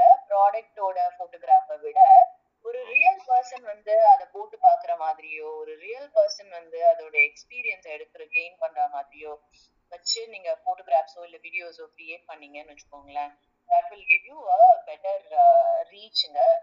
ஒரு கஸ்டமரால வந்து அதோட வந்து ஈஸியா ரிலேட் பண்ணிக்க முடியும். So that could be your content strategy with respect to the visuals. Yeah, I have an idea like that, like video testimonials and the மாதிரி reels and the மாதிரி நீங்க சொல்லுங்க. In fact அது testimonials கூட நீங்க எடுக்க வேண்டாம். Take it as an experience, while applying it, how it is, after application, how does your skin feel. அதுக்கு அப்புறமா வந்து testimonials from your customers, influencers using it. In fact, influencers will give you a better reach. So influencers using it, அந்த மாதிரிலாம் நிறைய content create பண்ணும்போது that will be better. In fact, testimonial-ஆ எடுக்காம இது நல்லா இருக்கு, இவங்களோட ப்ராடக்ட் நல்லா இருக்கு அப்படி பேசாம அவங்களுடைய எக்ஸ்பீரியன்ஸஸ் பேசுற மாதிரி இருந்தது அப்படின்னா பெட்டரா இருக்கும். Not about the brand, but about the experience. Okay ma'am, I'll DM you Instagram. You can just tell me like if you can work for my brand, what would be the charges and the மாதிரி. Like if I'm comfortable with that, I'll definitely start working. Sure, DM பண்ணுங்க. When if anybody is interested also can DM me. I'll just speak to them and get the details. நீங்க சொன்னது was very interesting Sangeeta ma'am. I had the same thought process in my mind. I'll definitely approach you. அப்புறம் இங்க ஒருத்தர் சொன்னாரு equity பத்தி எக்ஸ்க்ளூசிவா நான் வந்து எழுதுறேன் அது மாதிரி. ஸோ அது மாதிரி என் பிராண்ட்ஸ்க்கு everybody might have listened my words. So என்னோட ப்ராடக்ட்டுக்கு எக்ஸ்க்ளூசிவா somebody is having a content writing and content storytelling அந்த மாதிரி பண்ணிட்டு இருக்காங்க அப்படின்னா they can approach me very well. Thank you Palani. வணக்கம். கேளுங்க வேலுசாமி, உங்க கொஸ்டின் என்ன? வணக்கம் நண்பர்களே. நாங்க வந்து நாமக்கல் மாவட்டத்துல ஒரு சின்ன ஆர்கானிக் தோட்டம் வச்சிருக்கோம். எங்க தோட்டம் வந்து பாத்தீங்கன்னா ஆர்கானிக் சர்டிஃபைடு எல்லாமே வச்சிருக்கிறோம். பட் எங்களுக்கு பொறுத்த வரைக்கும் இப்போ நாங்க ஆன்லைன் மார்க்கெட்டிங் போறோம். ஏன்னா நாங்க காய்கறி வெஜிடபிள்ஸ் தான் எங்களுடைய முழு ஒர்க்கா பண்றப்போ பாத்தீங்கன்னா எங்களுக்கு இப்போ ஆன்லைன் இந்த கொரோனால வந்து ஆன்லைனுக்கு போலாங்கிறப்போ எங்களுடைய ப்ராடக்ட்டை பத்தியான கண்டென்ட் வந்து எப்படி எழுதலாம் அப்படிங்கிற பத்தி ஒரு சின்ன அட்வைஸ் யாராச்சும் கொடுப்பீங்க அப்படிங்கிறவசரம் வந்து நாங்க ஏன்னா நாங்க வந்து ஒரு விவசாயியா இது ஒரு எங்க பொருளை பத்தி நாங்க தான் விளக்க முடியும். அதுக்கு ஒரு கண்டென்ட் ரைட்டர் தேவைப்படாது அப்படிங்கிற ஒரு எண்ணம் எங்க மனசுல இருக்கிறதுனால நாங்க சொல்றோம் நாங்க எப்படி எல்லாம் அதை பத்தி சொல்லலாம், அதற்கான எப்படி ரீச் ஆகும். ஏன்னா இதுல ஆர்கானிக் ஃபார்மர்ஸ் ஆர்கானிக் பத்தி எழுதுற ரைட்டர்ஸ் இருக்காங்க அப்படிங்கறனாலதான் அந்த குரூப்ல வந்து நான் உங்ககிட்ட கேள்வி கேட்கிறேன். எங்களோட லோக்கல் மார்க்கெட்டை தான் நாங்க கான்சன்ட்ரேட் பண்றோம். அதனால எங்க லோக்கல் பீப்புளுக்கு தகுந்த மாதிரி எங்களுடைய கண்டென்ட் எப்படி இருந்தா நல்லா இருக்கும். ஏன்னா எங்களை பொறுத்த வரைக்கும் பாத்தீங்கன்னா நாங்க தொடர்ந்து ஒரே பேர் மேனுஃபேக்சர் பண்ண முடியாது. அந்தந்த சீசனுக்கு தகுந்த மாதிரி எங்களுக்கு கூட்ஸ் மாறிக்கிட்டே இருக்கும். அதனால நாங்க நிறைய கூட்ஸ் வர்றப்போ பாத்தீங்கன்னா ஒவ்வொன்றை பத்தியும் நாங்க தனித்தனியா எழுதிக்குவோம். பட் அது எப்படி இருந்தா நல்லா இருக்கும் உங்களுடைய ஃபீல்ட் அப்படிங்கிற ஒரு ஃபீட்பேக் கொடுத்தீங்கன்னா நல்லா இருக்கும். நன்றி. அனிதா, நீங்க அக்ரில தானே இருக்கீங்க, ஸோ உங்ககிட்ட நான் சொல்றேன் சார். நீங்க வெஜிடபிள்ஸ் எப்படி சேல்ஸ் பண்ணணும் பண்ணணும்னு நினைக்கிறீங்களா இல்ல ப்ராடக்ட் மாதிரி நீங்க ப்ரோமோட் பண்ணணும்னு நினைக்கிறீங்களா? இல்ல மேடம், நாங்க டைரக்ட் மார்க்கெட்டிங், ஏன்னா ஆர்கானிக் ஃபார்மிங்கை பொறுத்த வரைக்கும் பெரிய அளவுக்கு இன்னமும் வந்து செயின்ஸ் எல்லாம் டெவலப் ஆகல. இப்ப இருக்க நாங்க என்ன நினைக்கிறோம்னா எங்களோட ப்ராடக்ட்டை டைரக்டா கன்சியூமர் கொடுத்துக்கிட்டு இருக்கோம். பட் இப்ப என்ன நினைக்கிறது அப்படின்னா கொரோனா சமயத்தில் எங்களால வந்து டைரக்டா கொடுக்க முடியாது, அது ஆன்லைன்ல தான் கொடுக்க முடியுங்கிற ஒரு சூழ்நிலை. அதனால வந்து ஆன்லைன்லயோ இல்ல வாட்ஸ்அப்லயோ இது மாதிரி ஏதோ ஒரு மீடியால எங்க பொருளை கேட்டாங்கன்னா நாங்க டோர் டெலிவரி கொடுக்குற அளவுக்கு நாங்க செட்டப் வளர்த்திக்கிட்டு இருக்கோம். அதனால சொல்றோம், நாங்க நாமக்கல் பேசி நாங்க காய்கறிகளை வந்து நாமக்கலுக்குள்ள மட்டும்தான் கொடுக்குறோம். ஏன்னா வெஜிடபிள்ஸ் நீங்க சேல்ஸ் பண்றீங்க? ஆமா, வெஜிடபிள்ஸ் மட்டும்தான். ஏன்னா நீங்க அதிகமா வெளியே அனுப்ப முடியாது, ஒரு குறிப்பிட்ட சிட்டிக்குள்ள ஒரு 15 கிலோமீட்டர்ல என்னால கொடுக்க முடியும். ஆமா ஆமா ஆமா. ஓகே, இப்போ நீங்க உங்களுக்கு ஏதாவது வாட்ஸ்அப் குரூப் இருக்குதுங்களா சார்? வாட்ஸ்அப் குரூப் இருக்கு. தூக்கான்ல கூட இப்போ வந்து தூக்கான்ல வந்து இப்பதான் ஒரு வாரத்துக்கு முன்னாடி நாங்க ஒரு அந்த ஆப்பை டவுன்லோட் பண்ணி அதுல டிஸ்கிரிப்ஷன் எழுதுறதுக்கு எனக்கு நேரமும் இல்லை. நான் சொல்லிக்கிறேன், ஃபார்மரா என்னோட விவசாய வேலைகளையும் பார்த்துக்கிட்டு என்னால அந்த வேலையை என்னால தொடர்ந்து செய்ய முடியல. இருந்தாலும் கூட அப்பப்ப டைம் கிடைக்கிறப்ப நான் பண்ணிட்டு இருக்கேன். அதுல எப்படி எழுதுனா நல்லா இருக்கும் அப்படிங்கிற மாதிரி ஏன்னா ஒரு ப்ராடக்ட்டை எப்படி டிஸ்கிரைப் பண்றதுன்னு எங்களுக்கு தெரியல. ஏன்னா நல்ல ப்ராடக்ட் வச்சிருக்கிறோம், இந்த ஸ்டோரி டெல்லிங் அப்படிங்கிறத நாங்க கோட்டை விட்டுறக்கூடாதுங்கிறதுனாலதான் இந்த குரூப்பை பார்த்தோன்னா இந்த குரூப்ல நாங்க என்டர் ஆகி அதுக்கான கேள்விகள் முன் வைக்கிறோம். சார், நான் என்னோட ஒப்பீனியனை நான் சொல்றேன். மேபி இது ஒர்க் அவுட் ஆகலாம் ஆகாமல இருக்கலாம். நீங்க ஃபர்ஸ்ட் ஆஃப் ஆல் என்னன்னா இந்த உங்களோட நீங்க என்ன இப்ப நீங்க பண்றது ஆக்சுவலி பாத்தீங்கன்னா பெரிஷபிள் ஐட்டம் மாதிரி, அதோட மார்க்கெட் மேபி 1 or 2 daysல அந்த காய்கறி இதாயிடும். நீங்க அதுக்குள்ள அதை வந்து சேல்ஸ் பண்ணணும் அப்படிங்கும் போது ஒரு ஷார்ட் ஸ்பேன் ஆஃப் டைம்ல தான் நீங்க வந்து அதை ப்ரொமோட் பண்றீங்க. வெஜிடபிள்ஸ் எப்பவும் இருக்கும், பட் என்னன்னா நீங்க பண்றது வந்து ஒரு பெரிஷபிள் ஐட்டம். இப்போ நீங்க மேக்ஸிமம் என்ன பண்ணலாம் அப்படின்னா ஷாப்ஸ் மாதிரி இருக்கும் இல்லையா, கடை, அந்த மாதிரி இடத்துல நீங்க உங்க ப்ராடக்ட்டை ப்ரொமோட் பண்ணலாம். ஒரு ஸ்டால் மாதிரியோ இல்ல வேற மாதிரி அந்த மாதிரி போட்டு இது பண்ணலாம். இன்னொன்னு என்னன்னா ஆப் மூலமா நீங்க வந்து சேல்ஸ் பண்ணலாம். என்னென்ன வெஜிடபிள்ஸ் அவைலபிள் இருக்குது, மேபி நீங்க ஒரு ப்ரீ ஆர்டர் கூட எடுத்துக்கலாம். என்ன ஃபியூச்சர்ல யார் யாருக்கு என்ன தேவைப்படும். இப்போ சிட்டிஸ்ல எல்லாம் அந்த மாதிரி பண்றாங்க. நாங்க ஏர்லியராகவே புக் பண்ணிடுறோம், எங்களுக்கு இந்த மாதிரி ஆர்கானிக் வெஜிடபிள் நெக்ஸ்ட் வீக் வேணும் அப்படின்னா அவங்க அது மாதிரி ரெடி பண்ணி கொண்டு வந்துடுறாங்க. ஸோ நீங்க அந்த மாதிரி ஆர்கானிக்கா இது பண்றவங்கள கொஞ்சம் ஐடென்டிஃபை பண்ணி நீங்க கொஞ்சம் லோக்கலா அவங்களை அப்ரோச் பண்ணீங்க அப்படின்னா it would be helpful sir. Sangeetha, உங்ககிட்ட ஏதாவது ஒப்பீனியன் இருக்கா? இன்ஃபேக்ட் வேலுசாமி சார் வந்து கான்டென்ட் எப்படி கிரியேட் பண்ணலாம் அப்படின்ற மாதிரி கேட்டிருந்தாரு இல்லையா. ஸோ இன்ஃபேக்ட் வாட்ஸ்அப்ல மட்டும் தான் பண்றாரு அப்படின்னு சொல்லியிருந்தாரு. ஸோ வாட்ஸ்அப் குரூப்பும் வச்சிருக்கீங்களா?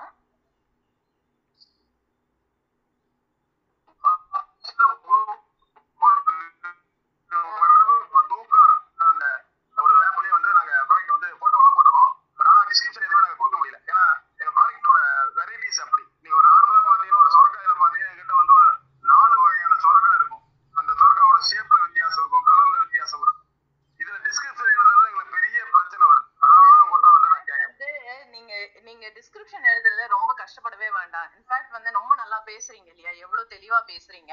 ஸோ டிஸ்கிரிப்ஷன் அப்படின்றது ஒண்ணுமே இல்லை சார். நீங்க என்ன மனசுல நினைக்கிறீங்களோ அத மக்கள் கிட்ட தெளிவா, அது இங்கிலீஷ்ல தான் இருக்கணும்னு அவசியமே கிடையாது. அது அப்படியே வந்து உங்களுடைய லாங்குவேஜ்ல நீங்க ஒரு நார்மலா ஒருத்தர்கிட்ட எப்படி பேசுவீங்களோ அந்த மாதிரி சொன்னாலே வந்து மக்களுக்கு ரொம்ப பிடிச்சு போயிருங்க. அண்ட் மோரோவர் நீங்க வந்து இந்த காய்கறி எடுக்கும்போது அந்த காய்கறியை வந்து போட்டோ எடுத்து போடணும் அப்படின்றது மட்டும் இல்லாம, நீங்க காய்கறியை பறிக்கிறதுல இருந்து எப்படி கூடையில எடுக்கிறீங்கன்றதுல இருந்து எப்படி வந்து ஒரு இடத்துல ஸ்டோர் பண்ணி வச்சிருக்கீங்க அப்படின்றதுல இருந்து அதையெல்லாம் போட்டோ எடுத்து போட்டீங்கன்னா அந்த போட்டோவே ஒரு கதை மாதிரி இருக்கும் இல்லையா. சோ அதெல்லாம் பாக்குறதுக்கே மக்களுக்கு வந்து ஆசையா இருக்கும், இதை வாங்கணும், இது இவ்வளவு ஃப்ரெஷ்ஷா இருக்கு அப்படின்றது. சோ அதனால அந்த மாதிரியான போட்டோஸ் எல்லாம் எடுங்க. இன்ஃபேக்ட் வந்து நீங்க இதெல்லாம் வந்து கூடையில போடும் போதே வந்து நீங்க பேசலாம். இங்க பாத்தீங்களா, இதெல்லாம் வந்து 4 வகையான காய் இருக்கு, இந்த 4 வகையான சொரக்காய் எல்லாம் பாத்தீங்கன்னா இது இந்த மாதிரி கலர்ல இந்த மாதிரி ஷேப்ல இருக்கு, இது இப்படி இருக்கு. என்னை பொறுத்த வரைக்கும் இது டேஸ்டுக்கு நல்லா இருக்கும், இது இப்படி இருக்கும், இது அப்படி இருக்கும். அந்த மாதிரி நீங்க பேசிட்டே கூட எடுத்து போட்டீங்க அப்படின்னா அதுவே வந்து ஒரு வாட்ஸ்அப் கான்டென்ட்டா மாறிடும். கிட்டத்தட்ட நாங்க இதை நீங்க சொல்றதுல ஒரு 50% நாங்க வந்து செய்யறோம் மேடம். பட் இருந்தாலும் கூட என்ன சொல்றது, ஒரு ஃபார்மரா ஒரு ப்ராடக்டை கொண்டுட்டு போய் ஒரு சரியான ஆளை கண்டுபிடிச்சு கொடுக்கறது அப்படிங்கறதுல வந்து இருக்கிறதுலே ரொம்ப ஒரு கஷ்டமான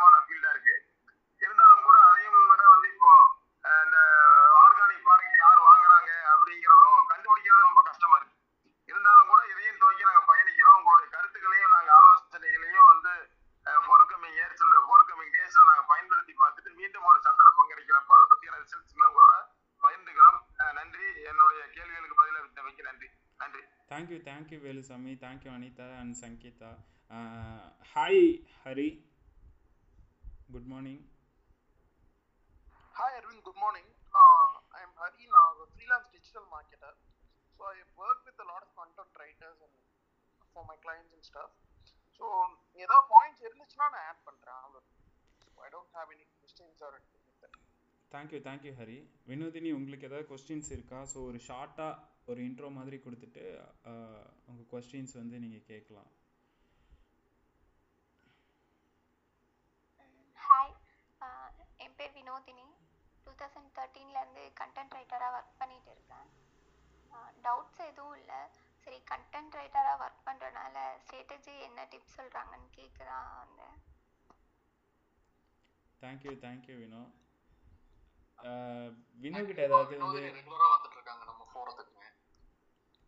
ஆமாம், ஸோ வினோ கிட்ட யாராவது கொஸ்டின்ஸ் இருந்தாலும் கேட்டுக்கலாம். தெரிஞ்சதை நான் சொல்கிறேன். Okay thank you Vino. Bala, good morning. Good morning. So நான் வந்து பார்த்தீங்கன்னா ஒரு கண்டென்ட் ரைட்டிங் ஃபார்ம் வச்சுருக்கேன். So we are successfully running for around 1.5 years right now. So எங்ககிட்ட வந்து அரௌண்ட் 50+ கிளைண்ட்ஸ் இருக்காங்க. ஸோ நாங்கள் வந்து ஒரு டிஜிட்டல் மார்க்கெட்டிங் ஃபார்ம் இல்லை, we are exclusively only for content writing. So blogs, case studies, white paper, product descriptions, so இது மட்டும்தான் நாங்கள் பண்ணிகிட்ருக்கோம். ஸோ நாங்கள் வந்து வி ஆர் அசோசியேட்டட் வித் அதாவது யார்கிட்டயாவது வந்து அவங்க மார்க்கெட்டிங் டீம் இருக்காங்க, இல்லை மார்க்கெட்டிங் பர்சன்ஸ் இருக்காங்க, அவங்களுக்கு வந்து கான்டென்ட் மட்டும் வேணும், இல்லை வந்து ஒரு கான்டென்ட் ஸ்ட்ராட்டஜி பில்ட் பண்ணணும் அப்படின்னா அவங்களுக்கு எல்லாத்துக்கும் நாங்கள் ஹெல்ப் பண்ணிட்டு இருக்கோம். So we are around 20 member team right no. Like யாராவது வந்து கான்டென்ட் ரைட்டர்ஸ் இருக்காங்க, கான்டென்ட் ரைட்டர்ஸ்க்கு வந்து இப்போ முன்னாடி வந்து எப்படி ப்ராஜெக்ட்ஸ் எடுக்கிறது, இல்லை என்ன பண்ணுறது, இப்போ 20 paise 30 paisக்கு ஒர்க் பண்ணிட்டு இருந்தாங்க, என்ன அதுக்கான சொல்யூஷன் என்ன. ஸோ அதுக்கெல்லாம் தான் வந்து ஓகே இந்த மாதிரி ஒரு ஒரு ஒரு ஒரு லோ கிரேட் லோ பே வந்து நிறைய வந்து ஃபேஸ்புக் குரூப்ஸில் வந்து பார்க்குறேன் நான். ஸோ வந்து 20 paisக்கு எழுதுவீங்களா, 30 paisக்கு எழுதுவீங்களா அப்படின்னு சொல்லிட்டு நிறையா பர்சன்ஸ் வந்து போஸ்ட் பண்ணிக்கிட்டே இருப்பாங்க. அதுக்கும் வந்து பார்த்தீங்கன்னா 60 comments 70 comments 80 comments இருக்கும். ஐம் இன்ட்ரெஸ்டட்னு சொல்லிட்டு. ஸோ அது எல்லாத்தையும் எலிமினேட் பண்ணணும். ஸோ ஒரு ஒரு ஒரு ஒரு கரெக்டான மார்க்கெட் கொண்டு வரணும், ஒரு கரெக்டான ப்ரைஸிங் கொண்டு வரணும் அப்படிங்கிறதுக்காக so we give every writer like course ஃப்ரெஷராக இருக்கட்டும் இல்லை எக்ஸ்பீரியன்ஸ்டாக இருக்கட்டும் minimum of ₹1. So ₹1 per word. அதாவது அந்த அந்த ஸ்டேட்டஸ்க்கு வந்து நம்ம எல்லாமே வளர்ந்தாச்சு, நம்ம இண்டஸ்ட்ரி நம்ம கம்யூனிட்டி எல்லாமே வளர்ந்துருக்கோம். ஸோ இப்போ வந்து ஃபார் எக்ஸாம்பிள் ஒரு பிஸ்கெட் பேக்கெட் வாங்கணும் அப்படின்னா கூட அது வந்து ₹30 இருக்கு, ₹30 to ₹40 இருக்கு. அந்த 30 paisல வந்து அவங்களுக்கு வந்து ₹100 to ₹200 தான் கிடைக்கும். அவங்க ஒரு நாள் ஃபுல்லா எழுதுவாங்க, ஒரு நாள் ஃபுல்லா எழுதி அந்த அவங்களுக்கான அந்த பிஸ்கெட் பேக்கெட் கூட அவங்களால வாங்க முடியல. ஸோ அந்த நிலைமையில தான் வந்து நிறைய கண்டென்ட் ரைட்டர்ஸ் இருக்காங்க. ஸோ அதை சால்வ் பண்ணணுங்கிறதுக்கு ஒரே ஒரு ரீசன் தான் வந்து நாங்கள் வந்து இந்த கண்டென்ட் ரைட்டிங் லிங்க் ரீடுங்கிற கான்டென்ட் ரைட்டிங் ஃபார்ம் வந்து நாங்கள் ஸ்டார்ட் பண்ணோம். பாலா, எனக்கு ஒரே ஒரு கொஸ்டின் பாலா. கிரேட். ஆக்சுவலாக நீங்கள் ஏன் வந்து எல்லா ரைட்டர்ஸுக்கு தெரிகிற மாதிரி பிராண்ட் பண்ணலாம்? இப்போ நீங்களே சொல்கிறீங்க நிறையா ப்ராப்ளம்ஸ் வந்து இருக்குது, நிறைய பேர் வந்து எங்கேருந்து ஸ்டார்ட் பண்ணணும்னு கூட தெரிய மாட்டேருக்கு ஃப்ரீலான்சிங் ரைட்டர்ஸ்க்கு. நானும் அந்த கொஸ்டின் வந்து சங்கீதா அவங்ககிட்ட கேட்டேன். ஏன்னா நிறைய ரைட்டர்ஸ்க்கு கொஸ்டின் மார்க்கே இந்த கிளைண்ட் போயிட்டா நம்ம அடுத்த கிளைண்ட்டுக்கு எங்கே போகிறதுன்ற அந்த மைண்ட் செட் கண்டிப்பாக வருது. அது வந்து நான் ஒர்க் பண்ண சில ரைட்டர்கிட்டயே நான் கேட்குறேன், ஏன் இப்படி நீங்கள் ரைட் பண்ணுறீங்க அப்படின்னு கேட்டால், ஆமாம் இந்த கிளைண்ட் போயிட்டாங்கன்னா இன்னொரு கிளைண்ட் எங்கேருந்து பிடிக்கிறதுனே தெரியலன்றதெல்லாம் சொல்கிறாங்க. அப்போது நீங்கள் யூனிக்காக ஒரு பிளாட்ஃபார்ம் க்ரியேட் பண்ணுறீங்க அப்படின்னா இப்போ எல்லாருக்குமே வந்து ரீச் ஆகுற மாதிரி நீங்கள் ப்ரொமோட் பண்ணலாமே. அதுக்கு வந்து இன்னும் எங்களுக்கு அந்த இப்போ வந்து ஃபார் எக்ஸாம்பிள் இப்போ நாங்கள் வந்து இப்போ எங்ககிட்ட வந்து 20 ரைட்டர்ஸ் இருக்காங்க, ஓகேங்களா. 20 ரைட்டர்ஸ்க்குமே சாலிடா ப்ராஜெக்ட்ஸ் வந்துகிட்டே இருக்கு. So everyone is getting around ₹30,000 per month. அது வந்து எங்களோட அஷூரன்ஸ், ஓகேங்களா. ஸோ இந்த மாதிரி வந்து நாங்கள் டே இன் டே அவுட் நாங்கள் பண்ணிக்கிட்டே இருக்கோம். இப்போதான் வந்து 20 ஃபார்ம் ஆயிருக்காங்க. ஸோ அதுக்கான ஸ்டெப்ஸ்லாம் எடுத்துட்டு தான் இருக்கோம். ஸோ இப்போ நெக்ஸ்ட் ஸ்டெப் வந்து மூவ் ஆகுறதுக்கு கொஞ்சம் டைம் எடுக்கும்ல. ஸோ எனி பிளாட்ஃபார்ம் எங்களுக்கு வந்து அந்த டெவலப்பர் அந்த கான்டாக்ட்ஸ்ல கொஞ்சம் கம்மியா இருக்கு. Because we are good at content writing, இந்த கான்டென்ட் ஸ்ட்ராட்டஜி, கிளைண்ட் பிடிக்கிறது, கிளைண்ட் கிட்ட மார்க்கெட் பண்றது. ஸோ இந்த ப்ராசஸ்லயே கொஞ்சம் இருந்ததுனால இப்போ அதுக்கு அடுத்த லெவல் தான் ஒரு ஸ்டெப்பா தான் எடுத்து வைக்க முடியும். இது நாங்க வந்து ஒரு பூட் ஸ்ட்ராப் ஃபார்ம். ஸோ நாங்க வந்து ஒரு ஃபண்டட் ஃபார்மோ இல்லை ஃபண்டட் ஃபார்ம் இல்லை நாங்க. ஸோ பூட் ஸ்ட்ராப்ங்கிறதுனால அந்த ஃபினான்ஷியல் எபிலிட்டியில கொஞ்சம் பின்தங்கி இருக்கிறதுனால நாங்க இந்த ப்ராசஸ்ல இருக்கோம் நாங்க. ஸோ நாங்க வந்து கண்டிப்பா அங்க ரீச் பண்ணுவோம். அந்த பிளான்ஸ்லாம் இருக்கு. ஏன்னா ஒரு 1 or 2 years அந்த இதை எடுத்து ரீச் பண்றதுக்கு பிளான்ஸ் எல்லாமே போட்டுட்டு இருக்கோம் நாங்க. தேங்க்யூ பாலா. என்னுடைய லாஸ்ட் கொஸ்டின் மட்டும். ஸோ நீங்கள் ரைட்டர் வந்து எந்த க்ரைட்டீரியா பேசிஸில் சூஸ் பண்ணுறீங்க? ஒன்று ஆல்ரெடி நீங்கள் நிறையா ரைட்டர்ஸ் கிட்ட ஃபெயிலியர் பார்த்துருப்பீங்க, ஏதாவது ப்ராப்ளம்ஸ் வந்து ஃபேஸ் பண்ணியிருப்பீங்க. அப்படின்னா என்ன ப்ராப்ளம் ஃபேஸ் பண்ணீங்க? ரைட்டர்ஸ் என்ன இம்ப்ரூவ் பண்ணணும்னு நீங்கள் நினைக்கிறீங்க? ஏன்னா நீங்கள் ஒரு ஃபர்ம் வச்சுருக்கீங்க, உங்களுக்கு கீழே ஒரு டீம் இருக்குது. ஸோ கஸ்டமர்ஸ் கிட்ட ஒரு எக்ஸ்பெக்டேஷன் இருக்கும். பட் ஆனால் ரைட்டர்ஸ் கிட்ட ஒரு அவுட்புட் வந்து நமக்கு ரிட்டர்ன் கிடைக்கும்னு வச்சுக்கோங்களேன். ஸோ அந்த டைமில் நீங்கள் என்னென்ன திங்க் பண்ணுறீங்க? ஸோ அப்படி சொல்லணும் அப்படின்னா ரைட்டர்ஸ் வந்து எபிலிட்டி டு அண்டர்ஸ்டாண்ட். இப்போ வந்து கிளையண்ட் வந்து என்ன எக்ஸ்பெக்ட் பண்றாங்கங்கறத அண்டர்ஸ்டாண்ட் பண்ணிக்கிறதுல நிறைய பேருக்கு ப்ராப்ளம் இருக்கு. ஃபார் எக்ஸாம்பிள் அவங்க வந்து ஒரு சைபர் செக்யூரிட்டி ஃபார்ம்னு வச்சுக்கோங்க, ஓகேங்களா?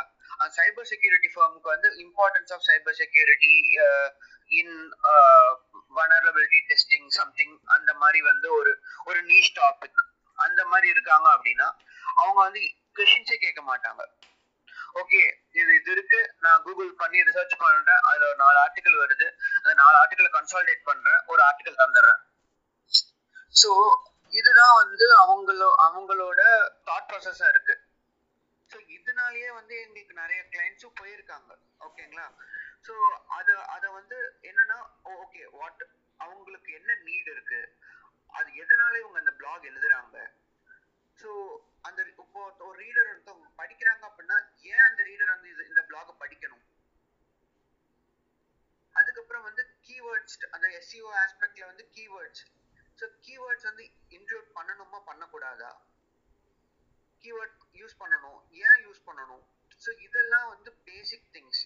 இதெல்லாமே வந்து நிறைய ரைட்டர்ஸ்க்கு வந்து அவங்க வந்து ஓகே ஒரு இப்போ வந்து ஒரு எஸ்ஏ காம்படிஷன் மாதிரி ஒரு டாபிக் தந்துட்டாங்க, அந்த டாபிக்ல வந்து நான் வந்து ஒரு 2 பேஜ் 3 பேஜ் எழுதி தரேன். ஒரு சில பேத்துக்கு தான் வந்து இப்போ வந்து ஒரு டெக்னாலஜி ஃபார்ம்ல போய் ஒர்க் பண்ணி அங்க எக்ஸ்பீரியன்ஸ் ஆனவங்களுக்கு தான் இதெல்லாம் தெரியுது. மற்ற யாருக்குமே வந்து பாத்தீங்கன்னா ஒரு டாபிக், அந்த டாபிக்ல வந்து ரிசர்ச் பண்றோம், அது அப்படியே எழுதுறோம். ஸோ இதுதான் ஒரு தாட் ப்ராசஸா இருக்கு, ஒரு மென்டாலிட்டியா இருக்கு. ஸோ இப்போ எனக்கு ஒரு லிங்க்டின்லயே பாத்தீங்கன்னு வச்சுக்கோங்களேன், ஒரு ஐ நீட் அ கண்டென்ட் ரைட்டர்னு ஒரு சிம்பிள் ஒன்லைனர் தான் இருக்கும். அது கீழே வந்து 200 கமெண்ட்ஸ் இருக்கும். இந்த 200 கமெண்ட்ஸ்மே பாத்தீங்கன்னா வந்து ஒண்ணுமே இருக்காது. இன்ட்ரெஸ்டட் கான்டாக்ட் மீ அட் இவ்வளவுதான் இருக்குமே. அந்த 200மே அந்த 200மே நான் பேசி பார்த்தேன். இன்ஃபேக்ட் பாலா, இதுல நம்ம என்ன பார்க்க முடியுதுன்னா எந்த அளவுக்கு வந்து டெஸ்பரேஷன் காட்டுறாங்க அப்படின்றது தெரியுது. In fact one thing content writers should understand இல்ல, not to be desperate and then believing in their own skills of creating content. Projects வந்து mostly தானா வர அளவுக்கு அவ்வளவு ஜாஸ்தியா இருக்குல்ல Bala. If you can generate 30,000 rupees per writer, that's a huge thing. In fact, that's not something small and all. It's something which is like extraordinary. With so many people, you are able to provide them 30,000 rupees per month. But ஆனா இத புரிஞ்சுக்கறாங்களா content writers? Do they really think that they have to put their efforts to in order to get this as their income அப்படின்றது? அதுதான் நீங்க சொல்றதுல இருந்தே தெரியுது, ரிசர்ச்சுக்கே வந்து அவ்வளவு சோம்பேறித்தனம். ஸோ என்னன்னா வந்து இப்போ நாங்க வந்து பாத்தீங்கன்னா எங்களுக்குன்னு ஒரு ப்ராசஸ் இருக்கு, ஓகேங்களா? ஸோ இப்போ கிளைண்ட்ஸ் பிடிக்கிறது வந்து நான் பார்த்துட்டு இருக்கேன். இப்போ ரைட்டர்ஸ்க்கு வந்து நான் இப்போ சொல்லணும் அப்படின்னா ஃபர்ஸ்ட் வந்து ரிசர்ச் ஃபேஸ். ரிசர்ச் ஃபேஸில் வந்து என்னென்னலாம் இப்போ வந்து அவங்க ஒரு கீவேர்ட் தந்துட்டாங்க அப்படின்னா என்னென்னலாம் அதை சுற்றியான கீவேர்ட்ஸ் இருக்குது. இப்போ primary keyword, secondary keyword, tertiary keyword, இந்த 3 கீவேர்ட் அவங்க கீவேர்ட்னு சொல்லிட்டு ஒரு ஒரு ஒரு வார்த்தை தந்திருக்காங்க அப்படின்னா அதில் இந்த 3 நம்ம ஃபைண்ட் பண்ணணும். நமக்கு கூகுள் கீவேர்ட் பிளானர் இருக்குது, மாஸ் எஸ்இஓ இருக்குது, இதெல்லாமே கொஞ்சம் கொஞ்சம் ஃப்ரீ டூல்ஸ்லாம் இருக்குது. இதெல்லாம் வந்து எவ்வளோ சர்ச் வால்யூம் இருக்குது, என்ன இருக்குதுன்னு சொல்லிட்டு சர்ச் பண்ணி எடுத்து வச்சுக்கணும். எடுத்து வச்சுக்கிட்டு அதுக்கப்புறமேல ஓகே இதெல்லாம் வந்து ஒரு ஒரு ரீடருக்கு வந்து இதெல்லாம் வந்து தேவைப்படும்.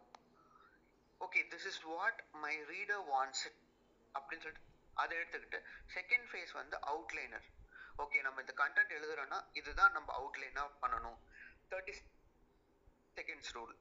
30 செகண்ட்ஸ் ரூலில் வந்து ஓகே ஒரு இன்ட்ரொடக்ஷன், ஒரு 4 பாயிண்டர்ஸ் போட்டுட்டு அது கீழே வந்து ஒரு கன்க்ளூஷன். ஸோ இது வந்து அவுட்லைன். ஆர்டிக்கல் டெவலப்மெண்ட்டே பண்ணணும். எடுத்த உடனே வந்து ஆர்டிக்கல் வந்து ஸ்டார்டிங்லேருந்து எண்டு வரைக்கும் வந்து அட் ஸ்ட்ரெச் எழுதிட்டு வந்தோம் அப்படின்னா வந்து இந்த 30 செகண்ட்ஸ் ரூல் வந்து நம்ம மிஸ் பண்ணிடுவோம். அப்போ வந்து அந்த வேல்யூ இருக்காது, இந்த ரீடர்ஸ்க்கு அந்த வேல்யூ இருக்காது. ஸோ அந்த ஆர்டிக்கல் வந்து ஒரு ஒரு ஒரு over the period of time அந்த அந்த என்ன சொல்கிறது, it falls into the downgraded side of it. So அந்த டவுன்கிரேடுக்கு போயிடும். ஸோ இதெல்லாம் அவாய்ட் பண்ணணும். இப்போ வந்து நமக்கு அந்த குவாலிட்டி கண்டென்ட்னு சொல்லிட்டு சங்கீதா சொன்னாங்கல்ல, அந்த குவாலிட்டி கண்டென்ட்டை வந்து நம்ம இதை மூலியமாக தான் அச்சீவ் பண்ண முடியும். ஒரு ஆர்டிக்கல் எழுதுறதுக்கு ஒரு நாள், ஒரு சில பேர்லாம் வந்து 2 மணி நேரத்தில் எழுதி தந்துடுவாங்க. அதுக்கப்புறம் படித்து பார்த்தா அது குப்பையாக இருக்கும். அது எங்கேயுமே யூஸ் பண்ண முடியாது, அவங்களும் யூஸ் பண்ண முடியாது, நம்மளும் யூஸ் பண்ண முடியாது, அந்த மாதிரி இருக்கும். ஸோ அந்த மாதிரி இருக்கிறதெல்லாம் அவாய்ட் பண்ணி நம்ம கொண்டு போகணும் அப்படின்னா ஸோ இதுதான் சொல்யூஷன். ஒரு கண்டென்ட் ரைட்டரா ஒரு ஸ்டோரி டெல், இப்போ வந்து ஒரு பிளாக் அப்படின்னா வந்து எல்லாருமே வந்து 800 வேர்ட்ஸா 800 வேர்ட்ஸில் ஸ்டாப் பண்ணணும் அப்படிங்கிறது வந்து அவன் மைண்ட் செட்டாக இருக்கும். அதுக்கு மேலே ஒரு வார்த்தை கூட எழுத மாட்டாங்க, இஸ்ஸு வாசு கூட எழுத மாட்டாங்க. ஏன்னா இஸ்ஸு வாசு எழுதுறதுக்கு அந்த 801 802ங்கிறதே போக மாட்டாங்க. 800 ஸ்டாப் பண்ணுவாங்க. படிச்சு பார்த்தோம்னா ஒரு கண்டினியூட்டி இருக்காது, ஒரு ஃப்ளோ இருக்காது. ஸோ இதெல்லாம் தான் வந்து நிறைய பேத்துக்கான பிரச்சனையா இருக்கும். கான்செப்ட் சொல்லிட்டாங்களா, அந்த கான்செப்ட்ல தான் நம்ம ஃபோக்கஸ் பண்ணுமே வெளிய நம்ம வேர்ட்ஸ்ல வந்து நம்ம வந்து அந்த அந்த டார்கெட்டை நம்ம ஃபிக்ஸ் பண்ணி நம்ம எழுதிட்டு இருந்தோம் அப்படின்னா வந்து நமக்கும் வந்து அந்த எப்படி சொல்றது, ஒரு we are not also doing good for ourselves and for the company as well. அவங்களுமே திருப்பி நமக்கு ப்ராஜெக்ட் தர மாட்டாங்க, நம்மளோட லைஃபை நம்ம டிசாஸ்டர் ஆகிக்கிற மாதிரி ஆயிடும். Thank you Bala bro. அகைன் வந்து நான் ரூம் ரீசெட் பண்ணிடுறேன். அதுக்கு முன்னாடி வந்து சக்திவேல் ப்ரோ வந்திருக்காங்க. So thank you so much bro, நீங்கள் இன்றைக்கி கிளப்புக்கு வந்து எங்கள் கிளப் செஷனுக்கு அட்டன் பண்ணதுக்கு தேங்க்யூ ஸோ மச். ஸோ யாரெல்லாம் இன்றைக்கி நியூவாக இந்த கிளப்புக்கு வந்திருக்கீங்களோ ஃபாலோ பண்ணுங்கள். மேக்ஸிமம் நாங்கள் நைட் செஷன் தான் வந்து க்ரியேட் பண்ணிகிட்டு இருந்தோம் ஃபஸ்ட் டைமாக. சரி டே டைமில் நிறையா பேர் கேட்டுட்டு இருந்தாங்க டே டைமில் எதாவது க்ரியேட் பண்ணுங்கன்னு. ஸோ அதனால் க்ரியேட் பண்ணோம். சரி ஓகே, எனக்கு ரொம்ப பிடிச்ச topic content related. So start பண்ணலாமேன்னு நானும் அனிதாவும் பிளான் பண்ணோம். இந்த அளவுக்கு வந்து நல்லா போகுன்றது நாங்கள் எதிர்பார்க்கல. தேங்க்யூ சங்கீதா அகெயின், நீங்கள் வந்தது, சக்திவேல் பிரதர் வந்தது, பாலா உங்களோட இன்புட்ஸ் எல்லாமே வேலிடாக இருக்குது. ஸோ ஒவ்வொருத்தங்கிட்ட வந்து இந்த கொஸ்டின்ஸ் வந்து கேட்டுடலாம். அதுக்கப்புறம் செகண்ட் ரவுண்ட் வந்து நம்ம ஸ்டார்ட் பண்ணலாம் போல. எனக்கும் கொஸ்டின்ஸ் இருக்குது நிறையா. ஒரே ஒன்று, யாராவது வந்து ஃப்ரீலான்சிங்கில் இன்ட்ரெஸ்டாக இருந்தீங்க அப்படின்னா லிங்க்ரீட் என்னோட லிங்க்டின் ப்ரொஃபைல் போய்க்கோங்க, லிங்க்ரீட் அப்படின்னு சொல்லிட்டு, ஓகேங்களா.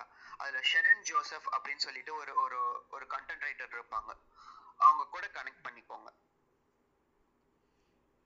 கண்டிப்பா பாலா, ஏன்னா நிறைய பேருக்கு வந்து ஓகே நீங்கள் கம்ப்ளீட் பண்ணிடுங்க. ஓகே ஸோ அவங்க தான் வந்து எங்களோட கண்டென்ட் கியூரேட்டர் மாதிரி. So she is the one who handles all the content writers and stuff. So இந்த ஷெரன் ஜோசப் அப்படிங்கிற ப்ரொஃபைலுக்கு போய் அவங்க கனெக்ஷன் ரெக்வெஸ்ட் தந்துட்டீங்க அப்படின்னா ஸோ ஒவ்வொருத்தங்களும் ப்ராஜெக்ட்ஸ் வரும்போது நாங்கள் வந்து கொடுத்துக்கிட்டே இருப்போம். தேங்க்யூ பாலா. நிறையா ஃப்ரீலான்சர் ரைட்டர்ஸ் இருக்காங்க, கீழேயே இருக்காங்க. எனக்கு தெரிஞ்சு ஒரு 4-5 ரைட்டர்ஸ் மேலேயே இருக்காங்க. கண்டிப்பாக உங்களை காண்டாக்ட் பண்ணுவாங்க Bala. Hi Karthi, happy morning. Hi. So கேளுங்க கார்த்தி. கேட்குது கார்த்தி. ஸோ என்னோட கேள்வி ஆக்சுவலி இங்கே நிறைய பேர் பேசிட்டு இருந்த ஒரு விஷயம் கேட்க முடிஞ்சு, இந்த desperacy and all those things. இது எல்லா துறையிலையும் இருக்குதுன்னு தான் நினைக்கிறேன். இப்போ எனக்கு நான் வந்து முதல் முறையாக ட்ரைனிங் ஆரம்பிக்கும் பொழுது எல்லா இடத்துலேருந்து ஆட்கள் வந்திருந்தாங்க. அந்த ப்ரோக்ராம் வந்து எங்களுக்கு எப்படியாவது பண்ணிடணும்னு டெஸ்பிரசியில் நம்ம ஒரு 5 நாள் program including food and accommodation சேர்த்து வந்து வெறும் 7,500 rupees கொடுத்தோம். அப்போ அது எதனால 7,500 கொடுத்தோம்னா, அது இத்தனைக்கும் அந்த ப்ரோக்ராம்க்கு வந்து நிறைய பேர் பல லட்ச ரூபா NLP அப்படிங்கிற துறையில செலவழிச்சு எதுவுமே கிடைக்காம வந்த ஆட்கள். எப்படியோ நமக்கு வந்து ஒரு ஆடியன்ஸ் கிடைச்சிடணும் அப்படிங்கிற ஒரு டெஸ்பிரசி தான், ஃபேங்க்லி அதுதான். பட் அதுலேயே ஸ்டிக் ஆகிட்டு இருந்தோமானா இல்லை, அதுக்கப்புறம் நம்ம ரொம்ப எவால்வ் ஆகி மூவ் ஆகிட்டோம். இன்னும் ஸ்டில் வி ஆர் இவால்விங், இல்லைங்கிறது இல்லை. ஸோ அது ஒரு சின்ன விஷயம் for all the content writers and எந்த துறையா இருந்தாலும் இதுதான் உண்மை. ஃபர்ஸ்ட் ஆஃப் ஆல் நம்ம ஈவன் ஃபுட் ரிலேட்டட் இண்டஸ்ட்ரியா இருந்தாலும் முதல்ல வந்து ப்ரைஸை கம்மி பண்ணி ஏதோ ஒரு விதத்தில் நம்ம மார்க்கெட்டிங் பண்ண பார்க்குற மாதிரி, that is one strategy that we also utilise. So it is okay, but long ரன்ல அப்படியே இல்லாமல் இருக்கிற வரைக்கும் நல்லது. ஸோ என்னோட கேள்வி கேட்டுறேன். நான் வந்து training and coaching industry, particularly mind related trainings எல்லாமே பண்றோம். மைண்ட் ரிலேட்டட்னா NLP, மெயினாக நம்ம ஃபோக்கஸ் பண்றது NLP தான். NLP அகாடமி தான் எங்க கம்பெனி பேரு. இது தவிர transaction analysis, hypnosis, gestalt therapy, EI, emotional intelligence, இந்த மாதிரிப்பட்ட எல்லாம் ப்ரோக்ராம் பண்றோம் அண்ட் கோச்சிங்கும் பண்றோம்.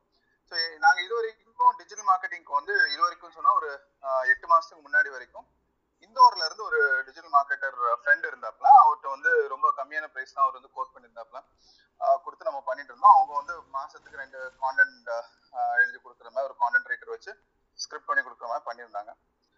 ஸோ நாங்கள் இப்போ வந்து எல்லாமே நாங்களே பண்ண ஆரம்பிச்சோம். டிஜிட்டல் மார்க்கெட்டிங் நானே பார்த்துக்கிறேன் அண்ட் போஸ்டர்ஸ் வந்து இன்னொருத்தங்க பார்த்துக்கிறாங்க அண்ட் SEO இன்னொருத்தங்க பார்த்துக்கிறாங்க. SEO முன்னாடி நம்ம கொடுக்கல, இப்போ நம்ம பண்றோம். அண்ட் கான்டென்ட் ரைட்டிங்ல கொஞ்சம் ஃபோக்கஸ் பண்ணோம்னா எப்படி பண்ணலாம், how can we make it better.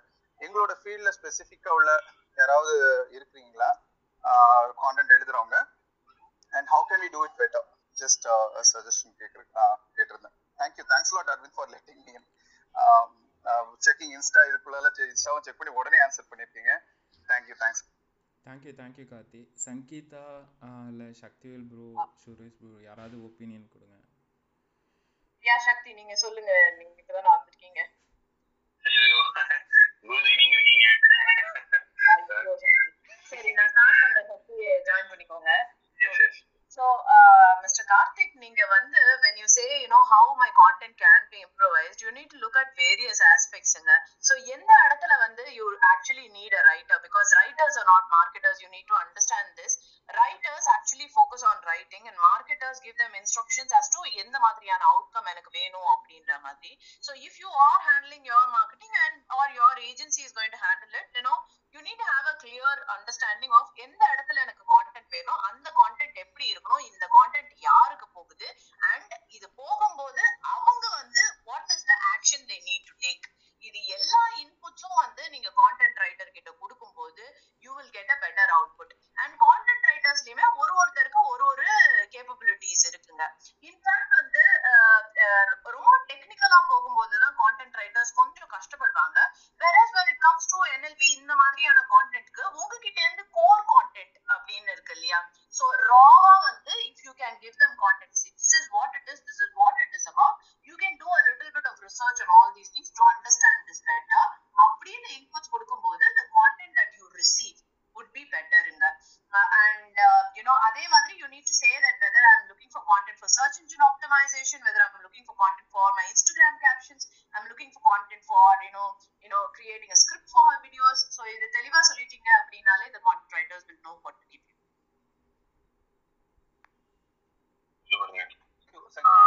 follow up question.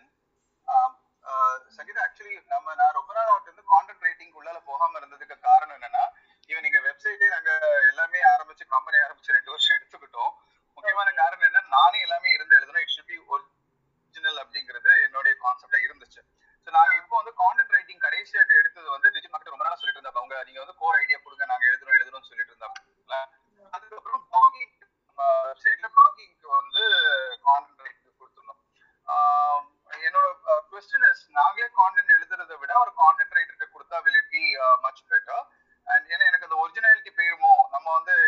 துவைச்சு ஃபுல் எடுத்த மாதிரி ஆயிரும் அப்படிங்கிற ஒரு ரெஸ்ட்ரிக்ஷன் இருந்ததுனால தான் கொடுக்கவே இல்லை.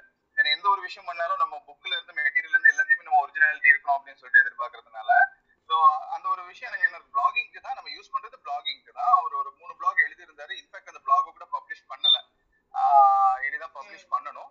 பட் கோயிங் ஃபார்வர்ட் அப்படி பிளாக்ஸ் எழுதுறதுனால யூஸ் இருக்குமா? அந்த மாதிரி பிளாக்ஸ் எழுதுனா நம்ம இப்போ ரா கான்டென்ட் வந்து நம்ம டாபிக் மட்டும் கொடுத்து அவங்க எழுதுன மாதிரி இருக்குமா, அல்லது நம்ம ஒரு சின்ன டாபிக் கொஞ்சம் கான்டென்ட் எழுதி கொடுத்துட்டு அதுல இருந்து அவங்க எக்ஸ்பேண்ட் பண்ற மாதிரி இருந்தா பெட்டரா இருக்குமா? Because based on our value system, எது பெட்டரா இருக்கும்? Okay. See, in fact, the biggest challenge that marketers face and also the businessmen face is that, the business owner becomes the bottleneck most of the times. When, in fact, ungalke neenga or bottleneck aiduveenga because you have a business to run.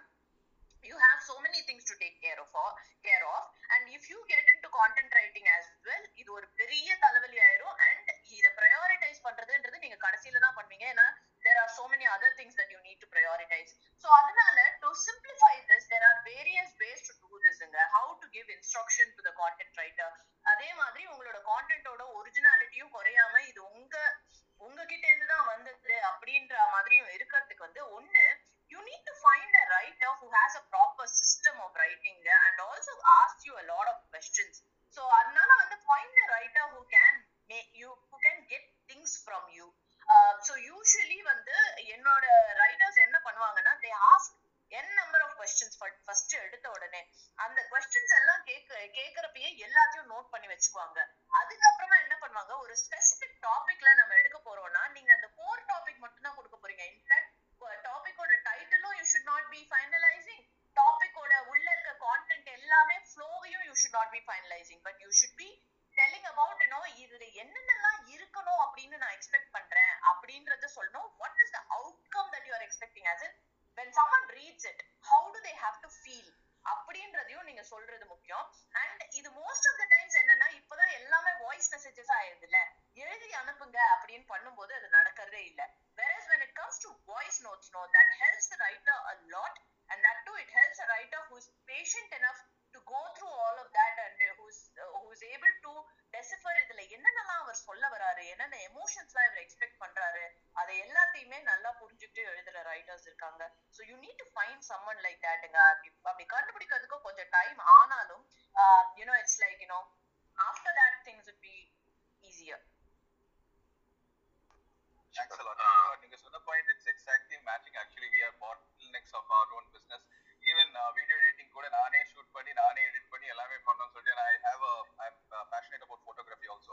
So நல்ல camera இருந்தனால பண்ணோம். But finally I realized that for every 2 minutes video I was spending about 4 to 5 hours. So அதுதான் தெரிஞ்சிச்சு. But இந்த originality அப்படிங்கிற ஒரே விஷயத்துக்கு மோகத்துக்கு பின்னாடி போனதுனால this happened. I'll just try to find out good bloggers. If you have someone or is content writers specifically for coaching or training industry, particularly something related to the mind, do refer to us. We will also see how we can collaborate. Yeah, sure, Mr. Karthik. You can connect me over DM.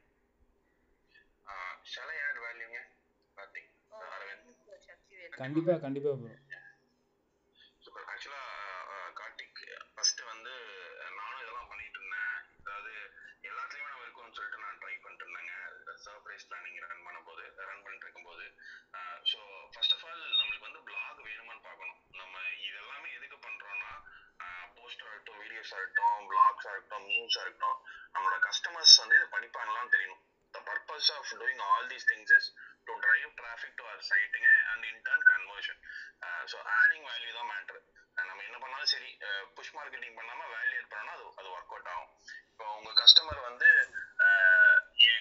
Videos பாக்குறாங்கன்னு வச்சுக்கோங்களேன், so நீங்க பிளாகே பண்ண வேணாம், ஒரு 4-5 content மட்டும் போட்டு எஸ்இஓக்காக set பண்ணி மட்டும் விட்டா போதும். I'm not sure about blogging. நான் பாலா சொல்லிட்டு இருந்ததுக்கு நான் கொஞ்சம் லைட்டா ஆப்போசிட் நிக்கிறேன். ஆண்டர்பிரனர் பெர்ஸ்பெக்டிவ்னு சொல்றாரு, கான்டென்ட் ரைட்டர் பெர்ஸ்பெக்டிவ்னு சொன்னாரு. ஸோ எனக்கு பிளாக்னு எனக்கு தெரியாது, அது என்ன இம்பாக்ட் பண்ணுன்னு தெரியாது. எனக்கு என்ன குவாரால கேள்வி கேட்டிருக்கேன், அதுக்கு பதில் சொல்லணும். ஸோ நான் என்ன பண்ணுவேன், வாய்ஸ் நோட் அனுப்பிச்சிடுவேன், இதுக்கு யாரோ ஒருத்தன் கண்டென்ட் எழுதி கொடுங்கன்னு சொல்லி கான்டென்ட் ரைட்டர்கிட்ட கொடுத்துருவேன். அதான் என்னோட ஸ்டைலு. அண்ட் நான் 3 ரூபா வரைக்கும் வேலை செஞ்சிருக்குன்னு வச்சுக்கோங்களேன். 3 rupees வரைக்கும் என்னோட கண்டென்ட் போயிருக்கு. நான் எழுதுற பிளாக், நான் மார்க்கெட்டிங்க்கு எழுதுன பிளாக்ஸுக்கு. வேற இப்போ என்ன பண்ணிட்டேன்னா, ஒரு இன்டர்னை பிடிச்சிக்கிட்டேன். இன்டர்ன் ஷாலால போயிட்டு ஒரு ஆரம்பிச்சிட்டேன். 3000 ரூபாய் இன்டர்ன்ஷிப்பு ஸ்டைஃபண்டு அவங்க கிட்ட கொடுத்து கண்டென்ட் வாங்கிடுவேன். ஓகே, எனக்கு ஒரு 20 கொஸ்டின் தான் இருக்கும் மொத்தமா நான் ஆன்சர் பண்றதுக்கு. அந்த 20 கொஸ்டின் நான் ஆன்சர் வாங்கிட்டேன்னா அதை கொஞ்சம் பெட்டர் ஆகிட்டே போயிடுவேன். டைட்டில் கொஞ்சம் ஒர்க் பண்ணுவோம், இது கொஞ்சம் ஒர்க் பண்ணுவோம், இந்த மாதிரியான குட்டி குட்டி விஷயத்த நான் ஆட் பண்ணும்போது என்ன ஆகும்னா என்னால நிறைய விஷயத்த பண்ண முடியுது. நிறைய கண்டென்ட் இருக்கு அண்ட் என் ஸ்டைல்ல இருக்கு. ரொம்ப சீரியஸா இந்த வார்த்தையெல்லாம் போட்டு பண்ணணும்ல, சிம்பிளா இருக்கணும். எனக்கு ஒரு டூல் எனக்கு தெரிஞ்சது, ஹெம்மிங்வேன்னு ஒரு ஆப் இருக்குங்க. ஹெம்மிங்வே அப்படின்னு ஒரு ஆப். அதுக்குள்ள போட்டோன்னா அது சிம்பிள்னு வரணும். 4 மார்க்குள்ள 3 மார்க்ல வச்சுட்டா பெட்டர். அவ்வளவுதான். எனக்கு கிராமர்லாம் நான் கரெக்ட் பண்ணிப்பேன்னு வச்சுக்கோங்களேன். ஸோ இந்த ப்ராசஸ் எல்லாம் பண்ணும்போது எனக்கு என்னன்னா என்னோட காஸ்ட் குறையுது. So for me my cost should be low. நான் முக்கியமான இடத்துல நான் 3 ரூபா வரைக்கும் பண்ணாலும் சரி, ரெகுலரான கண்டென்ட்ஸ்க்கு வந்து நான் ஒரு இன்டர்ன் எடுத்துப்பேன். நம்ம போய் பேசுற காலேஜ் இருந்தோ எதுவோ ஒன்று. கான்டென்ட் ஸ்ட்ராட்டஜிக்கு கோரால் இருக்கிற கேள்வி எடுத்துப்பேன் கார்த்திக். இன்னொன்னு ஆப்பர்ச்சுனிட்டி காஸ்ட் ஒன்று இருக்கு. வீடியோ எடிட் பண்றது இதெல்லாமே ரெகுலரா நானும் பண்ணிருக்க வேலை தான் வச்சுக்கோங்களேன். ஸோ ரொம்ப முக்கியம் அந்த வீடியோ கண்டென்ட் ரொம்ப குவாலிட்டியா இருக்கிறது. ரொம்ப ரொம்ப அந்த ப்ரொடக்ஷன் வேல்யூ வந்து ஜாஸ்தியா இருக்கிறது வந்து ரொம்ப முக்கியம். பட் நான் என்ன பண்ணேன், அதெல்லாம் கண்டுக்கவே இல்லை. டக்குன்னு அப்படியே ஒரு வீடியோ எடுத்து அப்படியே எடிட் பண்ணிடுவேன். அப்படி பெரிய வீடியோ வச்சு அதை அவுட் சோர்ஸ் பண்ணிடுவாங்க. ஏன் அப்படின்னா நான் அந்த 1 மணி நேரத்துல நான் வேற ஏதாவது வேலை பண்ணலாம். என்னோட வேலை ரெவன்யூ ஜென்ரேட் பண்றது. எல்லா இடத்துலயுமே நம்ம பாட்டில் நிக்க நிற்போம். இல்ல நான் தான் பண்ணுவேன்னா நம்ம பண்ணவே மாட்டோம். ஏன்னா நம்மளுக்கு வேலை வந்து 5ஆம் தேதி ஆயிடுச்சுன்னா இஎம்ஐ பண்றதுக்கு வந்துடணுமே, நம்ம அந்த வேலைக்கு போயிடணுமே. ஸோ அதனால அவுட் சோர்சிங் இஸ் பெட்டர். அதுவே நிறைய அவுட் சோர்ஸ் பண்ணோம்னா இன்னொரு ஒரு ஆழத்துக்கு போட்டுடலாம். அந்த மாதிரி நம்ம பண்ணிக்கிறது நல்லதுங்க. Content is not just blogging. நீங்க வீடியோஸ் கன்சிடர் பண்ணிக்கலாம். It's all based on your TG. அது வீடியோவா இருக்கலாம், பிளாக் இதுவா இருக்கலாம், போஸ்டர்ஸா இருக்கலாம், மினிமலிஸ்டிக் போஸ்டரா இருக்கலாம், இல்ல ரீல்ஸ் வீடியோவா இருக்கலாம், இல்ல மீம்ஸா இருக்கலாம். எனக்கெல்லாம் மீம்ஸ் செமையா ஒர்க் அவுட் ஆச்சு. சர்ப்ரைஸ் பிளானிங் பிசினஸ்க்கு எனக்கு மீம்ஸ் செமையா ஒர்க் அவுட் ஆச்சு. So ya, thank you Karthik. Thank you. Cool, Shaktivel, thanks a lot. Amazing. Thank you. So I would like to add this, Shakti. May I? Okay. Company owner கேளுப்பா தம்பி. ஏன் bro? இல்ல நான் எத்தனை மணிக்கு குரூப்ல வந்தா நீ வர மாட்டேன். ஏதோ பொண்டாட்டி கூட்டு சுத்தமாக இருக்கலாம். ஒரு மெயில் அனுப்பி இனிமேல் இவளுக்கு எனக்கு டைவர்ஸ். கண்டிப்பா ப்ரோ. வெரி க்ளோஸ் ஃப்ரெண்ட்ஸ், அதனால கொஞ்சம் அந்த ஃபன் பண்ணிருக்கோம். Please ignore that. Thank you so much. So to add to that, எனக்கு வந்து to share my personal experience on content. இங்கே சங்கீதா இருக்காங்க, சக்தி நிறைய கண்டென்ட் பண்ணியிருக்காங்க. எனக்கு பர்சனலா எழுதுறது வந்து ரொம்ப கஷ்டம். உட்கார்ந்து டைப் பண்றது வந்து ரொம்ப கஷ்டமான விஷயம். ஆனா பேச சொன்னீங்கன்னா தொடர்ந்து பேசுவேன். I can give a lot of content. But அந்த பார்ட் வந்து ரொம்ப குரூஷியலான ஒரு பார்ட். அது வந்து நம்ம டைம் எடுத்து அந்த கண்டென்ட்டை கிரியேட் பண்ணி நம்ம பண்ணும்போது அதுக்கான ரிசல்ட் கிடைக்கும். முக்கியமா ஒரு கண்டென்ட் கிரியேஷன்ல நம்ம இதுல டாபிக்கே வந்து ஸ்டோரி டெல்லிங்னு வச்சிருக்கோம். ஸோ ஒரு ஸ்டோரி டெல்லிங் வந்து 2-3 ஆஸ்பெக்ட்ல வந்து நம்ம ஃபர்ஸ்ட் ஃபிக்ஸ் பண்ணிக்கணும். இதெல்லாம் அந்த ஸ்டோரி டெல்லிங் எலிமெண்ட்ல இருக்கணும் அப்படிங்கிறது ஃபர்ஸ்ட் விஷயம். Be very authentic. உங்களோட ஸ்டைல் என்னங்கிறது நீங்க டிஃபைன் பண்ணிட்டு அந்த ஸ்டைல்ல எழுதுறதாகட்டும், இல்ல நீங்க பேசுறதாகட்டும், இல்ல வீடியோ பண்றதாகட்டும், எனிதிங், அந்த ஸ்டைல வந்து என்னங்கிறத வந்து உங்க ஸ்டைல்ல நீங்க பண்ணுங்க. உங்களோட டார்கெட் ஆடியன்ஸை ரிலேட் பண்ணிக்கிற மாதிரியும் இருக்கும். So keep your style very authentic and உங்களோட டார்கெட் ஆடியன்ஸ் என்ன விரும்புவாங்க அப்படிங்கிறது. ஒரு ஸ்டோரி டெல்லிங் அப்படிங்கும் போதே இது ஒரு படம் பார்க்குற மாதிரி தான். ஒரு படத்துல வந்து என்னென்ன எலிமெண்ட் இருக்கும், ஒரு டைரக்டர் வந்து ஒரு படத்தை டைரக்ட் பண்ணும்போது எந்த இடத்துல வந்து ஆடியன்ஸ் இமோஷனல் ஆவாங்க, எந்த இடத்துல வந்து ஒரு ஒரு ஒரு சந்தோஷப்படுவாங்க, அழுவாங்க, இதெல்லாமே ஃபிக்ஸ் பண்ணிடுவாங்க. ஓகே, இந்த இடத்துல வந்து இந்த இமோஷன் இருக்குங்கிறது. So fix your emotion. நீங்க எந்த இடத்துல எதை சொல்ல வரீங்களோ அந்த இமோஷன் அங்கே ஒர்க் ஆகுதாங்கிறத it will definitely take some time. நீங்க கண்டென்ட் கிரியேட் பண்ணதான் உங்களுக்கு தெரியும். உங்களோட கஸ்டமரே உங்களுக்கு அந்த இடத்துல ஃபீட்பேக் கொடுப்பாங்க. So story must have emotion. கண்டிப்பா அவங்களை அட்ராக்ட் பண்ற மாதிரி இமோஷன் வந்து கண்டிப்பா. இமோஷன்னா அழுக வைக்கணுங்கிற இமோஷன் இல்ல, பட் வாவ் அப்படிங்கிற ஒரு ஃபீலா இருக்கலாம், பரவாயில்ல இதை நம்ம யோசிக்கலையே அப்படிங்கிற ஒரு ஃபீலா இருக்கலாம். ஸோ அந்த மாதிரி ஏதாவது ஒரு இமோஷன் கண்டிப்பா நம்ம ஸ்டோரியில இருக்கணும். And my style is I use a lot of quotes. நிறைய கோட்ஸை சில இடங்கள்ல வந்து என்ன பண்ணுவோம்னா சொல்ற மாதிரி சொல்லுவோம். ரியல் கோட்ஸ் வந்து சொல்லிடுவேன். பிரைன் ட்ரைசி, பால்களோ இவங்கெல்லாம் சொன்னாங்கன்னு சொல்லிடுவேன்.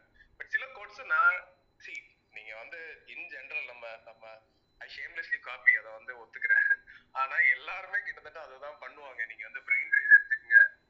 பிரைன் ட்ரைசி ஒரே கோட்டை வந்து அவர் சொல்ற ஒரே கோட்டை வந்து வேற மாதிரி சொல்லுவாங்க.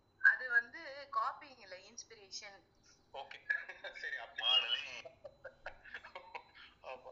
அதாவது பூவனே சொல்லலாம், நீங்க சொன்ன மாதிரி சொல்லலாம். அந்த மாதிரி அதை எடுத்து நம்மளோட ஸ்டைல்ல வந்து சொல்லும் போது எப்பவுமே ஒரு கோட் சொல்லும் போது ஐ சீன் பீப்புள் வாவ் அப்படிங்கிற வந்து ரிலேட் பண்ணிக்கூடிய நிறைய விஷயங்கள் நடந்திருக்கு. ஸோ கோட்ஸ் யூஸ் பண்ணலாம். அந்த ஸ்டோரியை வந்து இன்னும் இன்ட்ரெஸ்டிங் ஆக்கலாம். Keep very authentic. உங்களோட ஸ்டைல ரொம்ப ஆத்தென்டிக்கா வச்சுக்கோங்க. இமோஷன்ஸ் கொண்டு வாங்க. At end of the day உங்க கஸ்டமருக்கு அது போய் சேருதான்னு பார்த்துக்குங்க. சக்தி சொன்ன மாதிரி எனி மீடியம், அது ஸ்பாட்டிஃபை பாட்காஸ்டா இருக்கலாம், இல்ல யூடியூபா இருக்கலாம், இல்ல இன்ஸ்டா ரீல்ஸா இருக்கலாம். டிசைட் உங்களோட டார்கெட் எங்க இருக்காங்க டிசைட் பண்ணிட்டு ஸ்டார்ட் டூயிங் இட். ஸோ உங்களோட கம்ஃபர்டபுள் ஆன விஷயங்களை நீங்க பண்ணலாம். யா அரவிந்த், நான் ஒண்ணு மட்டும் ஆட் பண்ணிட்டுங்களா? நான் வந்து நீங்க விளம்பரப்படுத்திக்கலாம். அதையே கண்டிப்பா நீங்க ஆட் பண்ணலாம் ப்ரோ, கேட்க வேணாம். சூப்பர். ஸோ அதாவது நான் வந்து லாஸ்ட் ஜூன் 29th நான் வந்து கோர்ஸ் பண்றேன். அதனால நான் கண்டென்ட் பில்ட் பண்ணணும்னு முடிவு பண்ணிட்டேன். ஓகே, போன ஜூன் 29, 2020. சரிங்களா? நாளைக்கு வந்துச்சுன்னா 325 நாள் ஆச்சுங்க. ஸோ எவ்ரிடே நான் வந்து மார்க்கெட்டிங் பத்தி ஒரு வீடியோ ஷேர் பண்ணியிருக்கேன். ஓகே, இது வந்து கார்த்திக்கும் யூஸ்ஃபுல்லாக இருக்கலாம். ஸோ நான் என்ன பண்ணுவேன்னா, நான் பயங்கரமான சோம்பேறிங்க, செம்மையான சோம்பேறி. நான்லாம் ஒரு விஷயத்துக்கு தொடர்ந்து பண்றதே பெருசு கஷ்டம். ஓகே, நான் தூக்க போறதுக்கு முன்னாடி என்ன பண்ணேன்னா, ஃபோன் எடுத்துட்டு ஒரு கண்டென்ட் ரெக்கார்ட் பண்ணிடுவேன். ஸோ இந்த கண்டென்ட் நான் எங்க இருந்தாலும் எடுத்தேன் அப்படின்னா, சும்மா போய் நம்மளோட இண்டஸ்ட்ரியில 101 கெரில்லா மார்க்கெட்டிங் போட்டா ஒரு 101 கெரில்லா மார்க்கெட்டிங் ஐடியாஸ் வரும். கெரில்லா மார்க்கெட்டிங் ஐடியாஸ் வரும். மார்க்கெட்டிங் டிப்ஸ் போட்டா பின்ட்ரெஸ்ட்ல போய் போட்டா வரும். there is something called as answerthepublic.com. Okay, நீங்க யாராச்சும் இருந்தா நோட் பண்ணிக்கலாம். answerthepublic.com ஒரு பிளாட்ஃபார்ம் இருக்கு. அதுல போய் நீங்க உங்களோட NLPன்னு போட்டீங்கன்னா NLPயோட கேள்வி எல்லாம் வந்துடும். குவாரால போய் கெரில்லா மார்க்கெட்டிங் போட்டா அதுல ஒரு சில கேள்வி எல்லாம் வரும். ஓகே, இப்போ என்கிட்ட சும்மாவே ஒரு 105 110 கண்டென்ட் பண்ண முடியும் நம்பிக்கை வந்துருச்சு. அண்ட் நானே ஒரு 25 கெரில்லா மார்க்கெட்டிங் கேம்பெயின்ஸ் எக்ஸிக்யூட் பண்ணிருக்கேன். So I know I can go for 150 days. நான் என்ன பண்ணேன்னா, ஃபர்ஸ்ட் டேவே சொல்லிட்டேன் 325 நாள் மார்க்கெட்டிங் பண்ண போறேன்னு சொல்லிட்டு 365 days நான் அனௌன்ஸ் பண்ணிட்டேன். Okay, and I started to do. 101 நாள் வந்து 110வது நாளுக்கு அப்புறம் தான் பண்ணேன். ஃபர்ஸ்ட் எடுத்தா guerrilla marketing, history of guerrilla marketing, corona டைம்ல எப்படி எல்லாம் பிராண்ட்ஸ் கெரில்லா மார்க்கெட்டிங் பண்ணாங்க, டைப்ஸ் ஆஃப் மார்க்கெட்டிங், அதாவது எனக்கே தெரியும் இவ்வளவு டைப்ஸ் எல்லாம் இருக்குன்னு சொல்லிட்டு. ஸோ அதெல்லாம் எடுத்து அதெல்லாம் இது பண்ணேன். அதுக்கப்புறம் 105வது நாள் இருந்து இது போச்சு, கெரில்லா மார்க்கெட்டிங், 101 கெரில்லா மார்க்கெட்டிங் போச்சு. அப்புறம் மார்க்கெட்டிங் அப்ரிவேஷன், குட்டி குட்டியான விஷயங்கள், டூல்ஸ், டெக்னிக்ஸ் இதெல்லாம் போச்சு. ஸோ 365th டே வந்து நாளைக்கு வருதுங்க. ஸோ இது என்ன பண்ணேன்னா, நான் வந்து பிளாட்ஃபார்மா ஃபோக்கஸ் பண்ணல. ஓகே, எனக்கு என்ன தேவைன்னா, எனக்கு பிராண்ட் ரீச் தேவைன்னு சொல்லிட்டு வீடியோ எடுத்தோன்னே யூடியூப்ல போட்டுருவேன், இன்ஸ்டாகிராம்ல போட்டுருவேன் தனித்தனியா. ஓகே, லிங்க் இல்ல, தனித்தனியா யூடியூப்ல போட்டுருவேன், இன்ஸ்டாகிராம்ல போட்டுருவேன், ஃபேஸ்புக்ல போட்டுருவேன், ட்விட்டர்ல போட்டுருவேன், லிங்க்டின்ல போட்டுருவேன். எல்லா பிளாட்ஃபார்ம்லயும் தனித்தனியா வீடியோ அப்லோட் பண்ணுவேன். நான் மொத்தமா எடுத்துக்கிற டைம் 20 நிமிஷத்துக்கு மேல ஆகாது. படிக்கிறதுக்கு ஒரு 5 நிமிஷம், ரெக்கார்ட் பண்றதுக்கு ஒரு 5 நிமிஷம், எடிட் பண்றதுக்கு ஒரு 5 நிமிஷம், அப்புறம் எல்லாத்தையும் ஷேர் பண்றதுக்கு ஒரு 6-7 நிமிஷம். ஸோ மொத்தமா 20 மினிட்ஸ்ல முடிச்சிடுவேன். தூங்குறதுக்கு முன்னாடி நான் அதை பண்ணாட்டி அதை எனக்கு கண்டினியூஸா பண்ண முடிஞ்சது. ஓகே, இந்த 365 நாள் என்ன பண்ணா பண்ணி முடிச்சிட்டேன். என்னோட பையனுக்கு வந்து எப்படி பாட்காஸ்ட் பண்றதுன்னு தெரியும். அவங்ககிட்ட இல்லாடி வீடியோஸ் பண்ணிடு அப்படின்னு யூடியூப் வந்து அந்த ஆடியோவை மட்டும் ரிமூவ் பண்ணி அதை எடுத்து பாட்காஸ்ட்ல போட்டாரு. ஓகே, ஸோ 325 வீடியோஸ் இருக்கு இல்லையா, ஒரு 150 நாள்ல வந்து அந்த 150 பாட்காஸ்டும் போட்டாப்ல. ஓகே, அப்புறம் எனக்கு இன்னொரு டீம் இருக்கு. அந்த டீம் கிட்ட கொடுத்து, தம்பிலாம் இந்த ஸ்டோரிஸ்க்கு வந்து நீங்க ஒரு மினிமலிஸ்டிக் போஸ்டர் பண்ணுங்கன்னு சொல்லி கொடுத்துட்டேன்.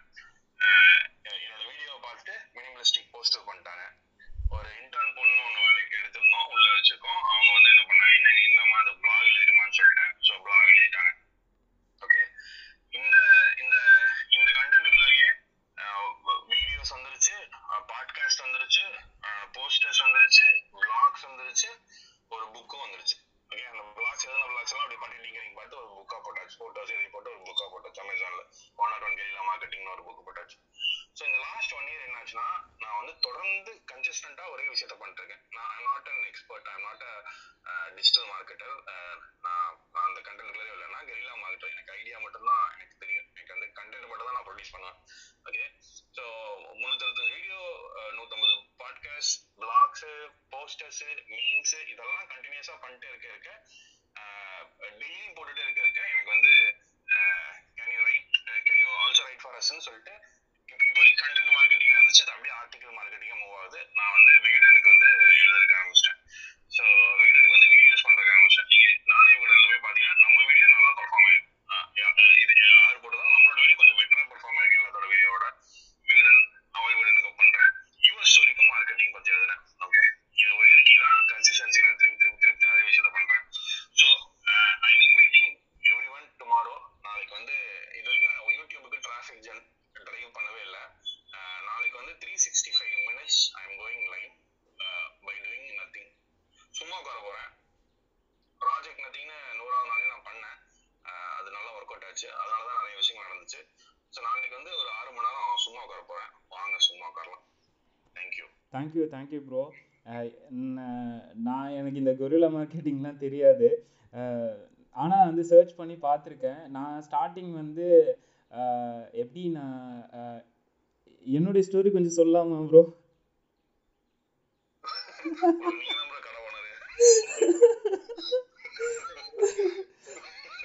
கடை ஓனராக இருந்தாலும் வந்து கடைக்கு வந்து ஓப்பன் பண்ணி வைக்கிறதுக்கு வந்து கொஞ்சம் பெரிய பெரிய ஆட்கள் வரும்போது கொஞ்சம் அப்படி இப்படி இருக்கணும்ல ப்ரோ. ஸோ நான் வந்து கம்ப்ளீட்டாக டிஜிட்டல் மார்க்கெட்டிங் ஃபீல்டில் தான் இருந்தேன் லாஸ்ட் 10 இயர்ஸாக. பட் ஆனால் வந்து ஒரு ஸ்டேஜுக்கு மேலே இந்த டிஜிட்டல் மார்க்கெட்டிங் ஏஜென்சி ரன் பண்ணிகிட்ருக்கேன். அதெல்லாம் பார்ட்னர்ஸ் கிட்ட கொடுத்துட்டு நம்ம கம்ப்ளீட்டாக வந்து இன்ஃப்ளூயன்சர் மார்க்கெட்டிங் வந்து ஸ்டார்ட் பண்ணலாம். ஏன்னா இங்கே வந்து நிறைய எதனால அந்த திங்கிங் வந்தது அப்படின்னா, இங்கே நிறைய பேருக்கு வந்து நல்லாவே தெரியும். நிறைய ஸ்டூடெண்ட்ஸாக இருக்கட்டும், இல்லை ஹவுஸ் ஒய்ஃப்ஸை வந்து என்ன பண்ணணும் ஏது பண்ணணுன்ற அந்த ஒரு தாட் வர ஆரம்பிச்சிச்சு. மணி மேக் பண்ணணுன்ற அந்த மைண்ட் செட்டும் இருக்குது. நிறைய பேர் வந்து பிஇ படிச்சுட்டு ஜாபு கிடைக்காமலும் இருக்காங்க. இந்த மாதிரி விஷயங்கள்லாம் நான் பார்க்கும்போது ஓகே, நம்ம வந்து ஏதாவது ஒரு விஷயத்தை வந்து நம்ம செய்யலாம், இனிஷியேட் பண்ணலாம். நம்ம வந்து நமக்கு மணி வர அளவுக்கு போதும், இதுக்கு மேலே வந்து மணிலாம் வேணாம் அப்படின்ட்டு நான் என்ன பண்ண ஆரம்பிச்சேன்னா, டிஜிட்டல் மார்க்கெட்டிங்கை வந்து கொஞ்சம் கொஞ்சமாக வந்து மற்றவங்களுக்கு நாலேஜ் ஷேர் பண்ணலாம். நமக்கு வந்து சேல்ஸ் வேணாம், லீடு வேணாம், எதுவும் வேணாம், நாலேஜ் மட்டும் ஷேர் பண்ணலான்ட்டு நான் என்ன பண்ண ஆரம்பிச்சேன்னா, கொஞ்சம் கொஞ்சமாக இன்ஸ்டாகிராம்லேயும் அதாவது பாட்காஸ்ட், நீங்கள் சொன்ன மாதிரி தான் பாட்காஸ்ட் தான் நான் ஃபஸ்ட்டு இனிஷியேட் பண்ணேன். சின்ன சின்ன டாப்பிக்காக வந்து, ஏன்னா எனக்கு வந்து கேமரா ஃபியர் அந்தளவுக்கு இருந்தது ஸ்டார்ட் பண்ணும்போது. அதுக்கப்புறம் வந்து எனக்கு வந்து இந்த கேரி வீன்றவர் எனக்கு ரொம்ப ஃபேன், மென்டார், இப்போவும் அப்படிதான்னு வச்சுக்கோங்களேன். ஸோ அவரோட ஃபார்முலாவை நம்ம யூஸ் பண்ணலாம். கான்டென்ட் ஸ்டோரி டெல்லிங்காக இருக்கட்டும், கான்டென்ட் என்ன க்ரியேட் பண்ணுறாரு, எப்படி பாட்காஸ்ட்டு, இதே வந்து பார்த்திங்கன்னா கான்டென்ட் ரீபர்பஸ்னு ஒன்று சொல்லுவாங்க. அதாவது ஒரே ஒரு டைம் தான் வந்து வீடியோ க்ரியேட் பண்ணுவாங்க. அந்த வீடியோவில் இருக்கிற ஆடியோ வந்து பாட்காஸ்ட்டாக கன்வெர்ட் பண்ணி போட்டுருவாங்க. அதே மாதிரி நம்ம வீடியோவில் என்ன டாபிக் பேசுகிறோமோ அது கோட்ஸு, அதுக்கப்புறம் அதை வச்சு பிளாக் கான்டென்ட் எழுதுறதுன்ட்டு ரீபர்பஸ் அப்படின்ற அந்த கான்செப்ட் வந்து கேரி வீ கிட்டேருந்து நான் லேர்ன் பண்ணேன். சரி, ஒரு விஷயத்தை நம்ம டெஸ்ட் பண்ணி தான் பார்க்கலாமே அப்படின்னு சொல்லிட்டு ஃபஸ்ட்டு பாட்காஸ்ட் ரெடி பண்ணேன். பாட்காஸ்ட்டில் வந்து ஒரு நல்ல ஏன்னா இந்தியாவில் வந்து இப்போ தான் பாட்காஸ்ட் நல்லா பூம் ஆகிட்டு வந்துட்டுருக்கு. யூஎஸ்லலாம் அது வந்து ஒரு பழைய கடை மாதிரி, காயலாங்கடை மாதிரி. ஸோ வந்து ஓகே, பாட்காஸ்ட்டை வச்சு நம்ம வந்து கொண்டு போகலாம் அப்படின்னு. ஆனால் எனக்கு வந்து ஆடியன்ஸோ இல்லை பின்னாடி வந்து அந்த ஃபேன் பேஸ்லாம் கிடையாது. இனிஷியலாக வந்து ஓகே நம்ம ப்ரொமோட் பண்ணலாம் அப்படின்ட்டு தான் ப்ரொமோட் பண்ண ஆரம்பித்தேன். ரொம்ப கம்மி ப்ரைஸில் வந்து இன்ஸ்டாலையும் ஃபேஸ்புக்லேயும் என்னுடைய ஆடியன்ஸ் யார் அப்படின்றத மட்டும் நான் டார்கெட் பண்ணி, ஸ்டூடெண்ட்ஸு, ஹவுஸ் ஒய்ஃப்ஸு, ஸ்மால் ஸ்கேல் பிஸ்னஸ் ஓனர்ஸ் அப்படின்ற மாதிரி என் நாலேஜ் அவங்களுக்கு மட்டும் ஷேர் பண்ணிக்கிட்டே இருந்தேன். அதுக்கப்புறமா தான் இந்த கிளப் ஹவுஸ் வந்தது. இந்த கிளப் ஹவுஸ் வந்ததுக்கப்புறமா கம்ப்ளீட்டாக வந்து இவங்களுக்கு மட்டும் நாலேஜ் ஷேர் பண்ணணும், வேறு எதுவுமே நம்ம பண்ணக்கூடாதுன்னு 10 நாள் தான் ஆச்சு ப்ரோ இந்த கிளப்பு வந்து நான் ஸ்டார்ட் பண்ணி. இப்போ வந்து பார்த்திங்கன்னா கிட்டத்தட்ட 1000+ ஃபாலோவர்ஸ் வந்திருக்காங்க. எனக்கு வந்து ஒரு ஃபஸ்ட்டு ஸ்டார்டிங்லேருந்தே ஒரு டீம் கிடச்சிது. ஸ்ரீனிவாஸ், விஜய், அப்புறம் ஜேபி, அருள், இவங்க வந்து எனக்கு சப்போர்ட் பண்ணிகிட்டே இருந்தாங்க. எங்களால் முடிஞ்ச அளவுக்கு நைட்டு தான் 10 மணிக்கு எப்போதுமே வந்து ஸ்டார்ட் பண்ணிகிட்டு இருந்தோம். தினமும் வந்து எஸ்இஓனா என்ன, எஸ்இஓக்குள்ளே ஏன் வந்து பேஜ் ஸ்பீடெல்லாம் இன்க்ரீஸ் பண்ணணும், அப்புறம் வந்து ஏன் கூகுளோட அல்காரிதம் இந்த அளவுக்கு வந்து ஒர்க் ஆகிட்டுருக்கு, ஃப்யூச்சர் என்ன நெக்ஸ்ட்டு, இந்த மாதிரி சின்ன சின்ன விஷயங்கள் டெக்னிக்கலாகவே பேசிகிட்டு இருந்தோம். நிறைய பேர் வந்து டே டைமில் வந்து செஷன் நடத்த சொன்னாங்க. சரி ஒரு டைம் ட்ரை பண்ணலாமேன்னு இன்னைக்கு ட்ரை பண்ணேன். நீங்கள் எல்லாம் வந்திருக்கீங்க, ரொம்ப ரொம்ப நன்றி. ஆக்சுவலாக ப்ரோ பெரிய வார்த்தை ப்ரோ. ஆக்சுவலாக நான் வெட்டியாக உட்காந்துட்டு இருக்கேன். இங்கே வந்து என் பையன் வந்து சௌரோஜின் கோர்ஸில் வந்து ஜாயின் பண்ண டிஜிட்டல் ஸ்காலர் இருக்கு இல்லையா, தெரியும் ப்ரோ. இன்னைக்கு வந்து அவருக்கு வந்து கிராஜுவேஷனு. அவர் ஆஃபீஸ் கீழே காரை செக்யூரிட்டி வேலை பார்த்துட்டு இருக்கலாம் உட்காந்துட்டு. நல்ல கண்டென்ட்டு, சூப்பராக இருந்துச்சு. சங்கீதாவில் இருந்தாங்க, உள்ள வந்துட்டேன். ஸோ சங்கீதா பற்றி சொல்லணும். ஆக்சுவலாக ஐ நோ ஹர் சின்ஸ் 2016 நினைக்கிறேன். ஏன் சங்கீதா? ஆமா, அந்த ஃபர்ஸ்ட் செல்ஃபில இருந்து 2016. ஸோ நான் ஒரு பிஎன்ஐ போனேன். அப்போ அவங்க இருந்தாங்க. 6.10க்கு வந்து மார்க்கெட்டிங் ஸ்ட்ராட்டஜிஸ் இதெல்லாம் அவங்க எனக்கு சொல்லி கொடுத்தாங்க. நான் அவங்ககிட்ட இருந்து நிறைய கற்றுருக்கிறேன், நிறைய வந்து லேர்ன் பண்ணிட்டேன். ஸோ குருஜி சங்கீதா அவங்க இருக்கும்போது நம்ம நிறைய பேசக்கூடாது. அது முக்கியமாக இந்த டெர்மினாலஜிலாம் பேசக்கூடாது, சிக்கிடுவோம்.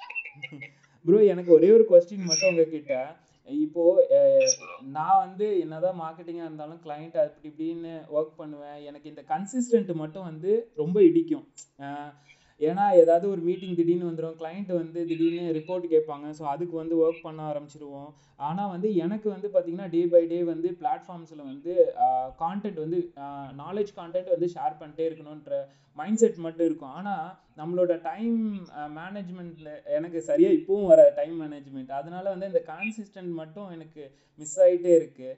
நீங்கள் இப்போ இந்த 365 days மார்க்கெட்டிங் பண்ணுறீங்களா ப்ரோ? ஸோ இந்த கான்சிஸ்டன்ட் எப்படி ப்ரோ நீங்கள் ஈக்குவலாக வந்து அதை ஃபாலோ பண்ணி கொண்டு வந்துட்டு இருக்கீங்க? ப்ரோ அதாவது சில டைம் வந்து நம்மளுக்கு வந்து கீழே போவோம். ஓகே, நம்ம ஒரு வீடியோ போட்டிருப்போம், 12 பேர் தான் பார்த்துருப்பாங்க, 9 பேர் தான் பார்த்துருப்பாங்க, சரிங்களா? அப்புறம் சில பேர் திட்டுவாங்க வந்து, அண்ணா இந்த வீடியோ நல்லா போகலண்ணா, ஏன்னா போகல அப்படின்னா. நான் ஒன்றுல ரொம்ப கிளியராக இருந்தேன். அதாவது இது வேற யாருக்காகவும் பண்ணல, எனக்காக பண்ணுறாங்களோ ரொம்ப கிளியராக இருந்தேன்.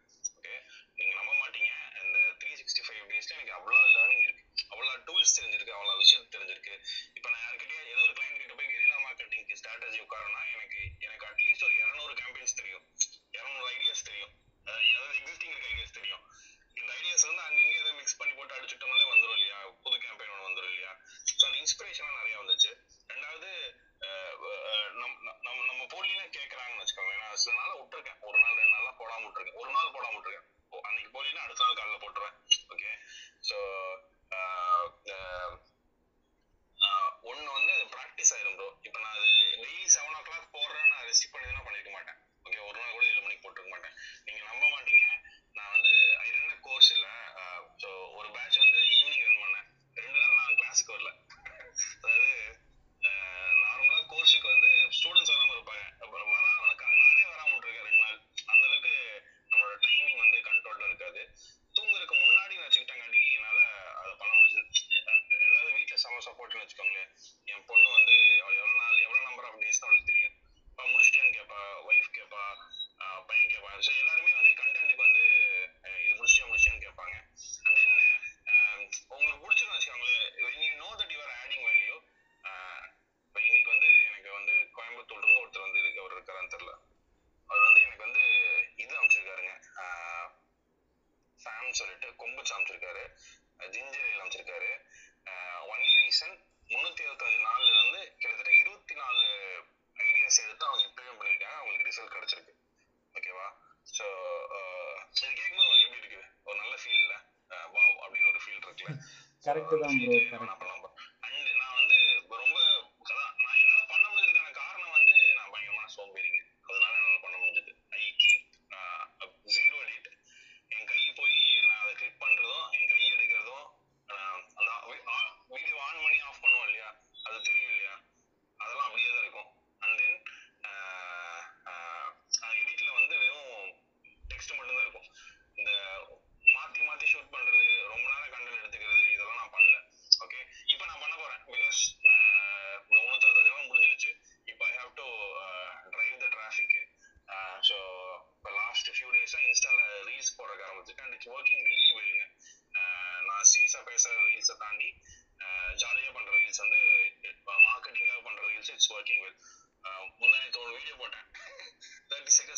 8 செகண்ட்ஸ் வந்து அமைதியா இருந்தேன். ஓகே, அப்புறம் 8 செகண்ட்ல 365 நாள் நான் இதை பண்ண போறேன்னு சொன்னதுக்கு அந்த ரீல்ஸ் நல்லா பெர்ஃபார்ம் ஆயிருக்கு. So when you are different, I think it worksங்க.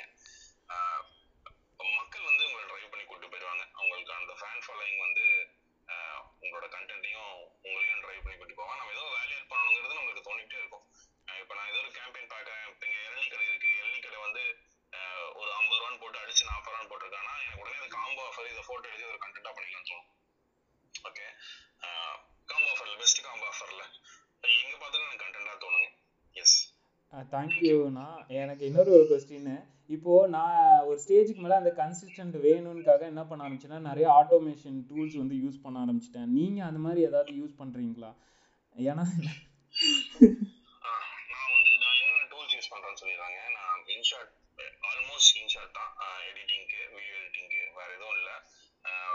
நான் வந்து இதெல்லாம் ட்ரை பண்ணேன், லோகோ கேம்பெயின் ட்ரை பண்ணேன், பப்ளர் ட்ரை பண்ணேன். எனக்கு வந்து சில இடத்துல அது ரெஸ்ட்ரிக்ட் ஆகுது. இந்த வீடியோ இந்த கண்டென்ட்ல தான் இருக்கணும், இந்த போஸ்ட் இப்படி தான் இருக்கணும், இந்த டெக்ஸ்ட் இப்படி தான் இருக்கணும், இதெல்லாம் எனக்கு வருது. ஸோ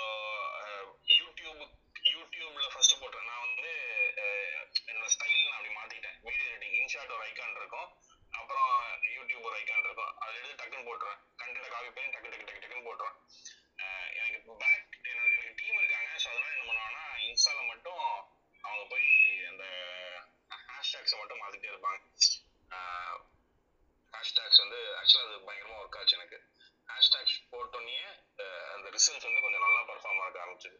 ஸோ அதை டீம் பார்த்துப்பாங்க. நான் வந்து கண்டென்ட்டை போட்டு டக்குன்னு எடுத்து போட்டுருவேன். இப்போ பெரிய வீடியோஸ் பண்ணுறதுக்கு ஆரம்பிச்சிட்டேன். அதாவது இது வரைக்கும் நான் பெரிய வீடியோ 2 வீடியோ 3 வீடியோ தான் போட்டிருக்கேன். இந்த சைபர் புல்லிங், ஃபெயிலியர்ஸு, இந்த கொரோனா டைமில் பஞ்சாயத்து, இதெல்லாம் தான் நான் போட்டிருந்தேன். மற்றபடி எல்லாமே 2 minutes 3 minutes வீடியோ தான். லாஸ்ட் 100 வீடியோஸ் வந்து 1 minute video, 30 seconds video. Last 50 videos வந்து 30 seconds வீடியோ. அதுக்கு முன்னாடி வந்து 1 minute வீடியோ. அதுக்கு முன்னாடி வந்து 2 minutes 3 minutes வீடியோ. ஒரு 4 வீடியோ பெரிய வீடியோ போட்டிருக்கேன். இப்போ வந்து வர நாட்கள்ல வந்து நிறைய 10 minutes வீடியோ ஷூட் பண்ணியிருக்காங்க. ஸோ அதை தான் போட போகிறேன். Thank you bro. எனக்கு இன்னொரு ஒரு கொஸ்டினும் இருக்கு. நீங்கள் எப்போ சிக்குவீங்கன்னு நானும் பார்த்து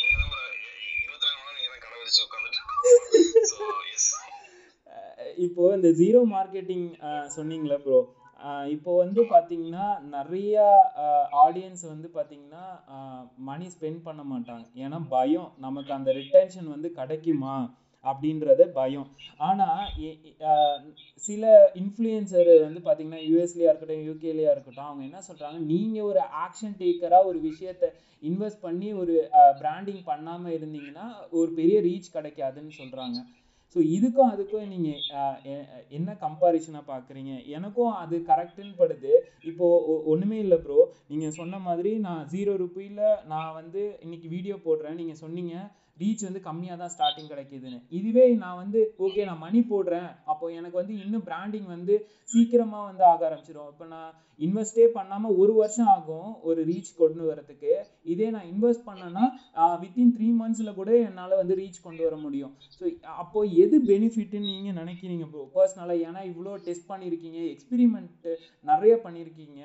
அப்போது எது பெஸ்ட் ப்ராக்டிஸ்ன்னு நீங்கள் நினைக்கிறீங்க ப்ரோ? ப்ரோ நான் வந்து 0 ரூபி மார்க்கெட்டிங் சொன்னாலும் நான் ஆட் ரன் பண்ணிட்டு தான் இருப்பேன். ஓகே, நான் அதில் மறுபடியும் அந்த ஸ்டேட்மெண்ட்டை கிளியராக சொல்லிடுறேன். நான் பண்ணுறது வந்து 0 ரூபி மார்க்கெட்டிங் சேலஞ்ச். ஓகேங்களா, அதாவது காசு செலவு பண்ணாமல் நம்மளால மார்க்கெட்டிங் பண்ண முடியும். நான் எக்ஸாம்பிள், இப்போ நான் எக்ஸாம்பிளில் இவ்வளோ பண்ணிட்டேன் இல்லையா, இவ்வளோ ரீச் கிடச்சிருக்கு இல்லையா, நான் எக்ஸாம்பிள். ஓகே, ஸோ ஃபர்ஸ்ட்டு நான் ஆன்லைனில் ஒரு பொருள் விற்கிறேன். நான் வந்து மார்க்கெட்டிங் சொல்லி கொடுக்குறேன்னு சொல்லி வரேன்னு வச்சுக்கோங்களேன். அப்போ என்ன பண்ணுவாங்க, இப்போ என் ப்ரொஃபைல் வந்து பார்ப்பாங்க. என் ப்ரொஃபைல் வந்து பார்த்தோன்னே அது என்ன வேணும், நான் அதை பண்ணியிருக்கேன், இதை பண்ணியிருக்கேன், இப்படிலாம் பண்ணியிருக்கேன், இந்த புக்கு போட்டிருக்கேன், இதெல்லாம் பண்ணும்போது தான் எனக்கு வந்து இந்த சோஷியல் ப்ரூஃப் கிடைக்கும். ஓகே, நான் ஒன்றுமே பண்ணலைன்னா நீ யாருடா நீன்னு கேட்டுருவாங்க. என்கிட்ட வந்து காசு போட மாட்டாங்க. ஓகே, தெரியாத ஒருத்தங்கிட்ட வந்து ஒரு 100 ரூபா வாங்குறது ரொம்ப கஷ்டங்க. கரெக்டா, ஆன்லைன்ல ஒருத்தர் வந்து நம்ம கிட்ட காசு கொடுக்குறாங்கன்னா அது கஷ்டம். நான் 700 ரூபா வாங்குறேன் என்னோட ஃபர்ஸ்ட் லெவல் ஆஃப் கோர்ஸ்க்கு, 717 rupeesங்க. ஓகே, ஸோ நான் ஆட் ரன் பண்றேன். நான் யார் எப்படி ரன் பண்றேன், திருநெல்வேலியில இருக்கிற ஒருத்தர் பிசினஸ் தேடின ஒருத்தருக்கு என்னோட ஆடை காமின்னு நான் போடுறேன். ஓகேவா, ஸோ இப்போ நான் ஆடை பார்க்குறேன். ஓகே, அந்த ஆடு நான் ரன் பண்ணியே ஆகணும், இல்லைன்னா நான் அவரை ரீச் பண்ண முடியாது. ஸோ ஆடு மேண்டேட்ரிங்க. ஆனால் நம்மளோட பிரச்சனை என்னன்னா, இங்கே எல்லாருமே வெறும் ஆடை மட்டும் ரன் பண்ணிட்டு இருந்தா போன மாசம்லாம் கிழிஞ்சிருக்கும்.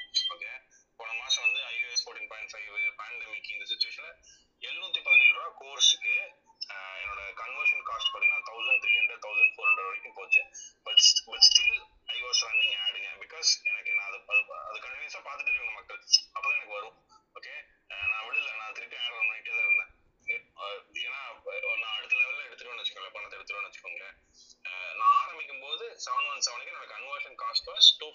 வச்சுங்க 250 ரூபா.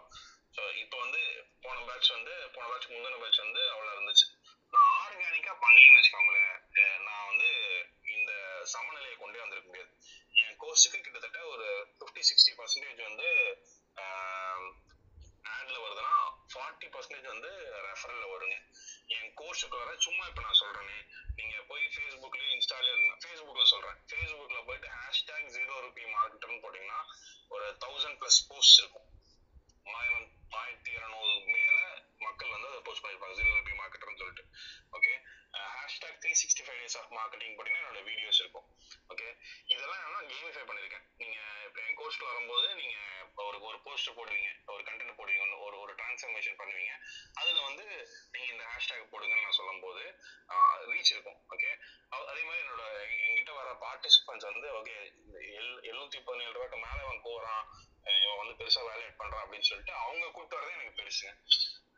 கிட்டத்தட்ட ஒருத்தர்லாம் கிட்டத்தட்ட 30-40 பேர்த்த உள்ள கூப்பிட்டு வந்திருக்காரு கோர்ஸுக்கு வர. ஓகே, இந்த ரெஃபரல் மார்க்கெட்டிங், கம்யூனல் மார்க்கெட்டிங், இந்த வேர்ட் ஆஃப் மவுத் மார்க்கெட்டிங் வந்து நான் ரொம்ப ரொம்ப ஸ்ட்ராங்கா பிலீவ் பண்றேன். இதை வந்து திருப்பி நான் அடிச்சிட்டு இருக்கேன், சுத்தி அடிச்சிட்டு இருக்கேன். ஸோ அது வந்து ரொம்ப ரொம்ப முக்கியம். எனக்கு தெரிஞ்ச எனக்கு அது பயங்கரமா ஒர்க் அவுட் ஆயிட்டு இருக்கு. என்னோட ஆட்ல வந்து திட்டுவாங்க நிறைய பேர், நீயே வந்து ஆட் தான் ரன் பண்ணிட்டு இருக்க. என்னோட செகண்ட் ஆட் நீங்க திட்டுறது எனக்கு கேக்குது, நீயே ஆட் தான் ரன் பண்ணிட்டு இருக்க, நீ எப்படி சொல்லலாம் அப்படின்னு கேட்கும்போது நான் ஒரு கண்டென்ட்டை காப்பி பண்ணி வச்சிருக்கேன். யார் கேட்டாலும் 30 செகண்ட் அதை போட்டுருவேன். 0 rupee மார்க்கெட்டிங் புக்கு இதெல்லாம் பண்ணிருக்கேன் அப்படின்னு சொல்லிட்டு. ஸோ நம்ம வந்து இங்க ரெண்டுத்தையுமே பேரலா மெயின்டைன் பண்ணணுங்க. ரெண்டுத்தையுமே வந்து ஈக்குவலான ஸ்பேஸ்ல நம்ம வச்சுக்கணும். ஆட் ரன் பண்ணிட்டே இருக்கணும், அது போயிட்டே இருக்கணும். பேரலா ஆர்கானிக்கா நம்ம கண்டென்ட் பில்ட் பண்ணிட்டே இருக்கணும். ஓகே, நம்ம ஆர்கானிக்கா பில்ட் பண்ற ஏதோ ஒரு கண்டென்ட் வைரலா போய் அது வேற லெவலில் ரீச் ஆகிறதுக்கான வாய்ப்பு இருந்துச்சுன்னா அது வேற லெவல் இல்லைங்களா? ஸோ அந்த மாதிரி சொல்றேன். ஸோ ஒரு ஸ்பேஸ் எடுத்து அந்த இதில் பண்ணிக்கலாம். ரெண்டாவது ப்ரொடக்ஷன் குவாலிட்டி வந்து நம்ம குறைச்சிக்கலாம். நான் கேமரா இருந்தால் தான் பண்ணுவேன், நான் வந்து ரோடியோ மைக் தான் யூஸ் பண்ணுவேன், எனக்கு நான் ஸ்டுடியோ போய் தான் ரெக்கார்ட் பண்ணுவேன்னா வேலைக்கு ஆகாது. பிளாக் வந்து நான் ப்ரொஃபஷனல் ரைட்டர்ஸ் எழுதிக்கலாம், 10 பிளாக் எழுதிக்கலாம் ப்ரொஃபஷனல் ரைட்டர்ஸ் வச்சுட்டு. மிச்சதெல்லாம் இன்டர்னை போட்டு எழுதுங்க, உங்களுக்கு எழுத வராதுன்னா இன்டர்னை போட்டு எழுதுங்க. ரைட்? ஸோ அந்த மாதிரி we have to parallelly maintain ads mandatory. ரெண்டாவது இங்க யாராச்சும் ஒருத்தங்க என் பிசினஸ்க்கு வந்து வேர்ட் ஆஃப் மவுத் தான் முக்கியம், நான் வந்து காசு செலவு பண்ண மாட்டேன், நான் அப்படிதான் இருந்தேன். 613 வந்து வேர்ட் ஆஃப் மவுத் தான் முக்கியம், நான் செலவெல்லாம் பண்ண மாட்டேன் அப்படின்ட்டு இருந்தேன். அது எவ்வளவு தப்பான விஷயம் எனக்கு அப்புறம் தான் புரிஞ்சுது. Okay, I can reach more people. நான் ஒரே ஒரு விஷயம் மட்டும் ஆட்ல மட்டும் நான் ஒண்ணு சொல்லிடுறேன். கோர்ஸ் விட்டேன், என்னோட சர்ப்ரைஸ்க்கு சொல்றேன். 2016 ஜூலை 22ஆம் தேதி நான் ஒரு வீடியோ போடுறேன். ஹாலிடே வச்ச வீடியோ ஒன்று அப்லோட் பண்றேன் என் பேஜ்ல. 25 லைக்ஸ் 2 ஷேர் என்னமோ இருந்துச்சுங்க. 26ஆம் தேதி 27ஆம் தேதி வந்து ஆட் ரன் பண்றேன். 2000 ரூபாய் போடுறேன். அப்பதான் வாழ்க்கையில ஃபர்ஸ்ட் டைம் ஆட் ரன் பண்றேன். 2016ல 2000 ரூபாய் போடுறேன். அடுத்த நாள் வந்து ஒருத்தங்க ஃபோன் பண்ணி ஒரு சர்ப்ரைஸ் புக் பண்றாங்க ஜூலை 28க்கு. அந்த ஆர்டர் வேல்யூ வந்து 45,000 என்னமோ. ஓகே, ஒரு லேடி வந்து ஒரு பொண்ணு வந்து பாய் ஃப்ரெண்டுக்கு சர்ப்ரைஸ் பண்றாங்க. ஓகே, ஆகஸ்ட் 2 வந்து இந்த பொண்ணுக்கு பர்த்டே, அவர் வந்து இவங்க சர்ப்ரைஸ் பண்றாங்க. அந்த ஆர்டர் வேல்யூ 65,000 என்னமோ. ஓகேவா? ஒரு வருஷம் கழிச்சு அவரு திருப்பி இவங்க சர்ப்ரைஸ் பண்றாங்க. அந்த ஆர்டர் வேல்யூ 3 லட்சம். ஓகே, ஸோ நான் ஸ்பெண்ட் பண்ண 2000 ரூபாய்க்கு 2000 ரூபாய் இவங்க ஒரு கஸ்டமர். ஓகே, என்னோட ரீச் புரிஞ்சு இல்லையா என்ன சொல்றது? ஸோ ஆட்ஸ் ஆர் மேண்டேட்டரிங்க. ஆட்ஸ் இல்லாம நீங்க பிசினஸ் ரன் பண்றது வந்து எப்படின்னு தெரியல. பட் ஆட்ஸை மட்டும் நம்பிட கூடாது. we should build a strong organic content. thank you Aravind. Thank you. நீங்கள் சொன்ன சில பாயிண்ட் வந்து உண்மைதான். ஒன்று, ட்ரஸ்ட் ஃபேக்டர். மக்களுக்கு வந்து அதாவது நம்ம அமைதிப்பட படத்தில் சொல்கிற மாதிரி தான், நல்லது செய்கிறோமோ கெட்டது செய்கிறோமோ மக்களுக்கு நம்ம முகம் மட்டும் தெரிஞ்சுக்கிட்டே இருக்கணுன்றது அது உண்மைதான். நானே நிறையா விஷயங்கள் வந்து அதை நோட்டீஸ் பண்ணேன். ட்ரஸ்ட் ஃபேக்டர் வேணும், சோஷியல் ப்ரூஃப் வந்து வேணும். எனக்கு அதுதான் ஒரே ஒரு டவுட் இருந்தது. நான் ஃபஸ்ட் டைம் வந்து உங்களது நான் பார்த்தேன் 0 ரூபி. எப்படி நம்ம 0 ரூபியில் ரீச் பண்ண முடியும் அப்படின்ற அந்த ஒரு தாட் வந்து இருந்துக்கிட்டே இருந்தது. சரி, எப்பயாவது ஒரு தடவை நமக்கு சான்ஸ் கிடைக்கும், கேட்கலாம், எப்படி அது பண்ண முடியும். ரீச்சு ரொம்ப ஸ்லோவாக தானே இருக்கும். இதுவே வந்து நான் இன்னைக்கு ஒரு 1000 ரூபா போடுறேன். ஏன்னா இந்த கிளப் வந்து நான் ஸ்டார்ட் பண்ணும்போது என் பின்னாடி வந்து ஒரு பெரிய ஃபேன் பேஸ் இல்லை. நான் ஒரு 1000 ரூபா போட்டு தான் 1 வீக் வந்து ஃபேஸ்புக்லேயும் இன்ஸ்டாகிராம்லேயும் என்னுடைய டார்கெட் ஆடியன்ஸ் யாருன்ற ஃபைண்ட் அவுட் பண்ணி ப்ரொமோட் பண்ணேன். ஒரு 400 ஃபாலோவர்ஸ் வந்தாங்க 1 வீக்கில். அதுக்கப்புறமா 500 வந்து ஆர்கானிக். இந்த கிளப்புக்கு நீங்க இதுக்கு கிளப் ஹவுஸ்க்கு செலவு பண்ணீங்களா ப்ரோ ஆளை கூட்டுறதுக்கு? ஆமா ப்ரோ. ஐயோ ரொம்ப தப்பு ப்ரோ. நான் சொல்லிடுறேன். நான் வந்து கிளப் ஹவுஸ்ல ஏன் இருக்கேன்னு சொல்றேன். நானோ சுரேஷோ இல்லை என்னோட நண்பர்களும் ஏன் இருக்கான்னு சொல்றேன். நான் வந்து இது ஒரு ஃபனலா பாக்குறேன். ஓகே, நான் என் டைமை போடுறேன். நான் இப்படி சொல்றேனே, நான் வந்து இதுக்கு முன்னாடி கோர்ஸ் ரன் பண்றதுக்கு ஆட் ரன் பண்ணிட்டு இருந்தேன். ஒரு கன்வர்ஷனுக்கு நான் வந்து ஃபேஸ்புக்கு 200 ரூபா கொடுத்துட்டு இருந்தேன். இப்போ 400 ரூபா 500 ரூபா ஆயிடுச்சுன்னு வச்சுக்கோங்களேன். நான் இந்த பேட்சுக்கு கிட்டத்தட்ட 30 பேர் வந்து கிளப் ஹவுஸ்ல இருந்து வந்திருக்காங்க. அட்லீஸ்ட் 30 பேர் நான் கிளப் ஹவுஸ்ல எடுத்திருக்கேன். அண்ட் நான் வந்து ஒரு ஆஃபர் கொடுத்துருந்தேன் 500 ரூபான்னு வச்சுக்கோங்களேன். 500 × 30 அரௌண்ட் 15,000 ரூபா. ஸோ நான் 15,000 ரூபா வேல்யூ இங்க இருந்து எடுத்திருக்கேன். ரெண்டாவது இப்போ நான் வேல்யூ ஆட் பண்றேன் இல்லையா, நான் பேசுறேன் இல்லையா, எனக்கு இதுக்கு முந்தின ஒரு லீடு வந்துச்சு, ஒரு டீசென்டான லீடு. நான் அவங்க கிட்ட பேசிட்டு இருந்தேன். அதுக்கு முந்தின நாள் கால் முடிச்சு. இன்னொரு நாள் நான் மாடரேட் பண்றேன் ஒரு செஷன்ல. அவரும் அந்த குரூப்ல இருந்திருக்காரு, எனக்கு தெரியல. ஸோ நெக்ஸ்ட் டே நான் அவர்கிட்ட மீட்டிங் போகும்போது சோஷியல் ப்ரூஃப், ஓகே இவனுக்கு தெரியும் இவங்க நிறைய பண்ணிருக்காங்க, இவங்க கிட்ட நான் இந்த ஆர்டர் கொடுக்கலாங்கிற மாதிரி வந்துருச்சு. புரிஞ்சு இல்லைங்களா? So I am using this as a proper lead ஃபனலுங்க. நீங்க வேல்யூட் பண்ணிட்டு நீங்க தயவு செஞ்சு இந்த க்ரௌடுக்கு அதே மாதிரி இன்ஸ்டாகிராமுக்கு இந்த ஃபாலோவர்ஸ் கொடுப்பாங்க இல்லையா. நான் இவ்வளவு நாள் வீடியோ போட்டு எனக்கு 4000 தான் இருக்காங்க. அந்த 4000 நான் கிட்டத்தட்ட 1000 இப்போ 10 நாள்ல வந்தது. என்னோட இன்ஸ்டாகிராமுக்கு 3000 தான் இருந்துச்சு. ஓகே, சோ ரீச் பத்தி, இந்த ரீச் ஃபாலோவர்ஸ் பத்தி யோசிக்காதீங்க. இல்ல ப்ரோ, இல்ல ஆக்சுவலா உங்களுக்கு நீங்க ஆல்ரெடி வந்து கோர்ஸ் பண்ணிருக்கீங்க, உங்களுக்குன்னு ஒரு ஃபேன் பேஸ் வந்து டிஃபால்ட்டா இருக்கு. நீங்க ஜாயின் பண்றீங்கனாலும் உங்க ஃபேன் அப்படியே வந்துருவாங்க. ஸ்டூடெண்ட்ஸே வராங்கன்னு வச்சுக்கோங்களேன். ஸோ அவங்க மூலியமா வந்து பாத்தீங்கன்னா அப்படியே அந்த growth வந்து இன்க்ரீஸ் ஆகிட்டே இருக்கும். பட் ஆனால் நான் கோர்ஸ் ரன் பண்ணல, எதுவுமே பண்ணல. ஜஸ்ட் கிளப் ஹவுஸ்ன்ற ஒரு பிளாட்ஃபார்ம் இருக்கு. நான் வந்து யூகே யூஎஸ்ல இருக்கிற ஸ்பீக்கர்ஸ்க்காக தான் நான் ஃபர்ஸ்ட் வந்தேன். ஆனால் சரி நம்மளும் கிரியேட் பண்ணலாமே, பட் ஆனால் என் பின்னாடி ஒரு ஃபேன் பேஸோ இல்லை ஒரு ஸ்டூடெண்ட்ஸ் எதுவும் கிடையாது. அதனால தான் வந்து ஓகே நம்ம ட்ரை பண்ணலாம் அப்படின்றத டெஸ்ட் பண்ணேன் பிரதர். கிளப் ஹவுஸை பொறுத்த வரைக்கும் collaboration works a lot, Arvind. So you can collaborate with lot of people. Like Shakti irkaru, then Suresh irkaru. So இவங்க எல்லாம் they already have people who are following them. அப்படின்னும் போது all you have to do is invite them, have a very good title, and then automatically work out ஆயிடும். இன்னைக்கு வெச்ச title அந்த மாதிரி ஒண்ணு எல்லாருக்குமே தேவையான ஒண்ணு, அதுதான் உங்களுக்கு ஒர்க் அவுட் ஆயிருக்கு. எக்ஸாக்ட்லி. டைட்டில்ல நான் ஒன்னு சொல்லப்போனதே ஒன்னு சொல்றேங்க. நான் வந்து போன வாரம் பிரதீப் கூப்பிட்டேன், சிங்கர் பிரதீப். ஓகே, நான் வந்து அவர் வந்து என்னை வந்து பாட மட்டும் சொல்லிடாதீங்க, இல்லை என்னை கான்செப்ட் மாதிரி பண்ணிடுவாங்க, என்னை பாட விட்டு சாகடிச்சிடுவாங்க அப்படின்ட்டாரு. அதனால நான் என்ன பண்ணேன்னா, நான் வந்து live in concert with singer பிரதீப்னு போட்டிருந்தேன்னா கூட்டம் அம்மி இருக்குங்க. சரிங்களா? நான் என்ன டைட்டில் போட்டேன்னா blue ocean strategy with Pradeep Kumar போட்டிருந்தேன். எனக்கு வர க்ரௌடு தான் இருந்துச்சு, அவருக்கு வர க்ரௌடு ஜீரோங்க, ஒருத்தர் கூட வரல. புரிஞ்சு இல்லையா? ஸோ டைட்டில் வந்து ரொம்ப ரொம்ப முக்கியம். தேங்க்யூண்ணா. ஸோ பொறுமையாக நான் கேட்ட கொஸ்டினுக்கு எல்லாத்துக்கும் ஆன்சர் பண்ணதுக்கு ரொம்ப தேங்க்யூ ப்ரோ. கோச்சுக்காதீங்க, நிறைய பேர் இருக்காங்க. கண்டிப்பா. நெக்ஸ்ட் வந்து அருள், நீங்க கேளுங்க. சக்திவேல் ப்ரோ, ஆக்சுவலி எனக்கு உங்ககிட்ட தான் ஒரு क्वेश्चन கேட்கணும்.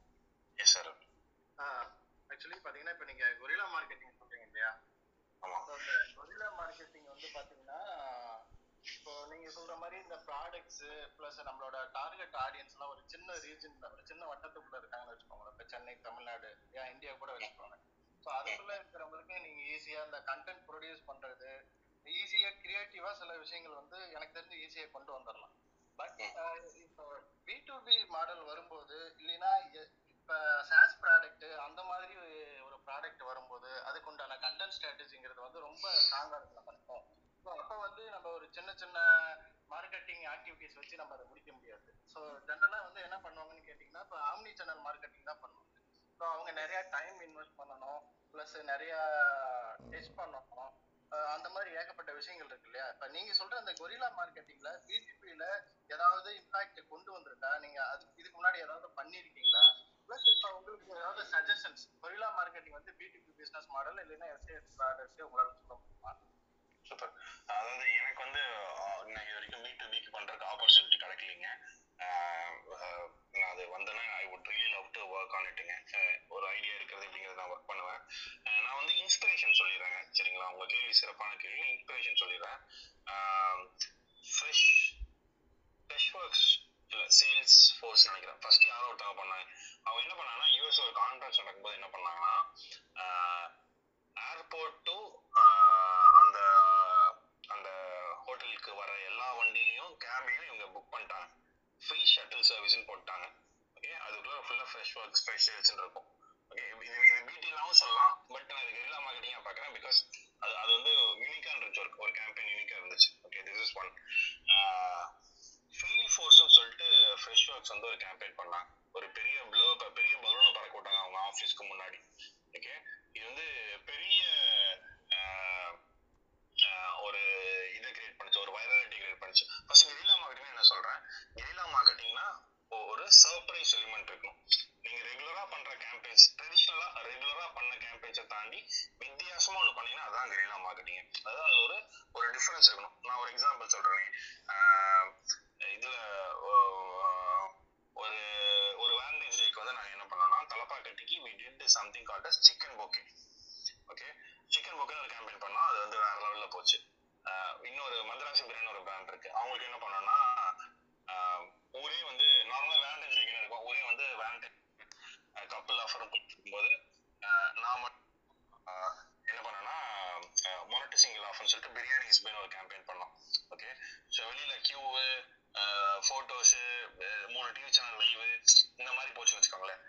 இந்த மாதிரி வித்தியாசமா ஒரு கேம்பெயின் பண்ணி அதுல இருந்து ஒரு பிஆர் எடுக்கிறதா வந்து கெரில்லா மார்க்கெட்டிங். ஸோ ஒரு டிஃபரன்ஸ் காமிக்கிற மாதிரி நீங்க என்ன கேம்பெயின் பண்ணாலும் அது கெரில்லா மார்க்கெட்டிங். B2B நிறைய இம்பாக்ட் நடந்திருக்கு. Freshworks, Freshdesk, Salesforce வந்து ஹேஷ்டாக் ஃபீல் ஃபோர்ஸ்னு ஒன்று பண்ணாங்க. இதெல்லாம் வந்து இன்ட்ரெஸ்டிங்கான கேம்பெயின்ஸ். எஸ் ப்ரோ, ஆக்சுவலி இதில் பார்த்தீங்கன்னா இப்போ நீங்க சொன்னது வந்து பார்த்தீங்கன்னா இப்போ அந்த பிரியாணி கேம்பெயின் ப்ளஸ் அந்த பலூன் இதெல்லாம் ஓகே. பார்த்தீங்கன்னா அதான் அந்த டார்கெட் ஆடியன்ஸோட மைண்ட் செட் பேஸ் பண்ணிருக்கு. இப்போ ஒரு ஐடி கம்பெனி எக்ஸாம்பிளுக்கு எடுத்துக்கோங்களேன். இப்போ ஒரு ஐடி கம்பெனி இருக்குன்னா எங்க ஐடி கம்பெனியோட டார்கெட் ஆடியன்ஸ் வந்து பார்த்தீங்கன்னா அதர் கண்ட்ரிஸ் இப்போ யூஎஸ், கனடாலாம் இருக்கும். ஸோ இங்க இருந்து இப்போ இங்கே கொரில்லா மார்க்கெட்டிங்ல ஏதாவது பண்ணோம்னா கண்டென்ட்ல நீங்க சொல்ற மாதிரி பார்த்தீங்கன்னா ரொம்ப கம்மியான ஆப்ஷன்ஸ் தான் இருக்கு. நீங்க சொல்ற மாதிரி மீமா இருக்கட்டும், ஸோ அதெல்லாம் வந்து B2Bல உள்ள கொண்டு வரவே வந்து ஒரு பெரிய சேலஞ்சிங்கான விஷயமா இருக்கும். அதுக்கப்புறம் வந்து பாத்தீங்கன்னா நீங்க என்னதான் சொன்னாலும் அவங்களுக்கு டெக்னாலஜி தெரியும். ஏன்னா அந்த ப்ராஜெக்டோட வேல்யூ அப்படி. இப்போ நாங்க ஒரு ப்ராஜெக்டை கன்வெர்ட் பண்றோம்னு வச்சுக்கோங்களேன், ஒரு 50 lakhs 1 crore 2 crores அந்த மாதிரி ஒரு சாஃப்ட்வேர் டெவலப்மெண்ட் ப்ராஜெக்ட் இருக்கும். ஸோ அவங்களாம் வந்து கன்வின்சிங்கா கொடுக்கணும்னா ஏற்கனவே விஷயம் தெரியும் அவங்களுக்கு. ஸோ நம்ம வந்து சின்னதா வித்த கட்டுறோம் அப்படிங்கிற மாதிரி அவங்க நினைச்சுப்பாங்க. ஸோ இப்போ அந்த மாதிரியான ஆளுங்களை நம்ம கன்வெர்ட் பண்றதுக்கு இப்போ உங்களால சஜஸ்ட் பண்ண ஏதாவது ஒரு சில ஆக்டிவிட்டிஸ் சஜஸ்ட் பண்ணுங்க.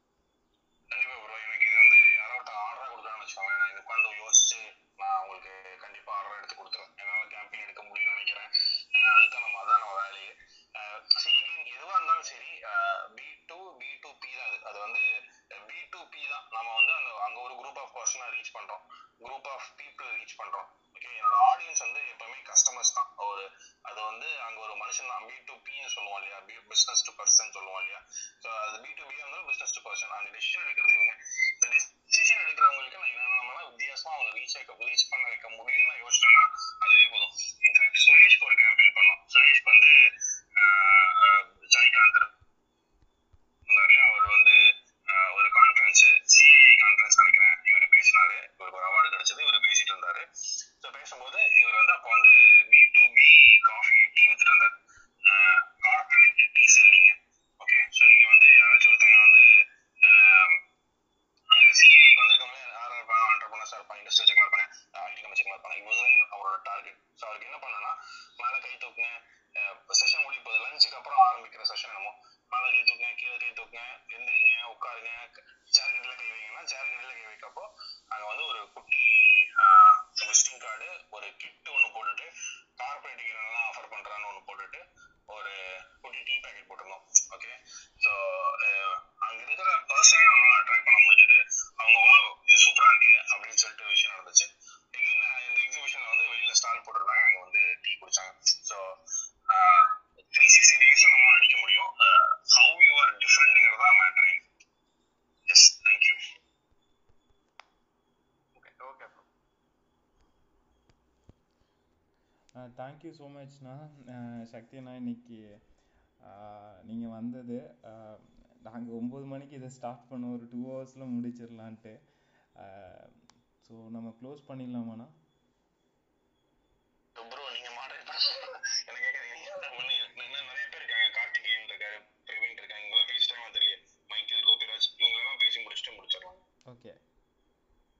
Praveen. Hi bro. Sorry, nice talk. உங்க எல்லாத்தையும் கேட்டுட்டு இருந்தேன். Good to understand experience. But ஒரிஜினலா நான் இங்க வந்து என்ன சொல்லணும்னு வந்தேன்னா, like in terms of tips, right? Like you guys were talking about writing வந்து எப்படி சார்ஜ் பண்றது பெர் வேர்ட் பத்தி பேசிட்டு இருந்தோம் இல்லைங்களா? ஆமா ஆமா, அதுல தான் நான் ஒரிஜினலா பேச வந்தேன். பட் ஒரு நைஸ் டைவர்ஷன் சக்தி அவர் பேசினது. Very good to understand get his experience. But அந்த டாபிக் நான் என்ன சொல்ல வந்தேன் அப்படின்னு சொன்னா, முதல்ல வந்து லைக் கண்டென்ட் வந்து நானும் நான் வந்து I've been in startups marketing roles play பண்ணியிருக்கேன். டெக் ப்ராடக்ட்ஸ் பில்ட் பண்ணியிருக்கோம். SaaS B2B எல்லாமே ஒரு ஓவராலா like past 6 years we've been in different roles. So அதுல நான் பார்த்த எக்ஸ்பீரியன்ஸ் நான் சொல்றேன். ஸோ ஒன்னு வந்து இந்த கான்டென்ட்க்கு வந்து இந்த per word 30 paise or 40 paise அப்படின்றத விட லைக் மோஸ்ட் இம்பார்ட்டன்ட் திங் வந்து அங்க என்னன்னா, we are charging for the value we provide. கரெக்டா? ஸோ as a writer வந்து நம்ம கொடுக்கறது வந்து அந்த வேல்யூ அவங்களுக்கு கொடுக்கறது தான். So some of the go to market tips நான் என்ன கொடுக்கணும்னு நினைச்சேன்னா, லைக் ரைட்டர்ஸ் வந்து instead of there is no compulsion that நீங்க வந்து 30 பைசே ஒரு 30 பைசே 40 பைசேக்கு தான் ஒரு வார்த்தை அப்படின்ற மாதிரி பண்ணணும்னு அவசியம் கிடையாது. we can do ஒரு பேக்கேஜஸ் மாதிரி மந்த்லி. இதுல வந்து என்னன்னா ஒரு ரிகரிங் ரெவென்யூவும் கொடுக்கும். அதாவது நான் வந்து ஒரு மாசத்துக்கு I'll give you 3 blog articles, 10 adsக்கு காப்பி எழுதி தரேன் or something like that, right? Like ஒரு பேக்கேஜ். இந்த பேக்கேஜ்ல 3 லெவல்ஸ் இருந்துச்சு அப்படின்னு சொன்னா இட் இஸ் ஒரு proper recurring revenue for each of the writers. And அங்க வந்து நீங்க எங்க வந்து பிரச்சனை வருது அப்படின்னு சொன்னா, அந்த ஒரு வார்த்தைக்கு இவ்வளவு ருபீன்றப்பதான் 2 சைட்லயும் வந்து ஒரு அபியூஸ் நடக்கிறதுக்கு வாய்ப்பு. ஸோ இதுதான் மெயினா நான் சொல்லணும்னு வந்தேன்.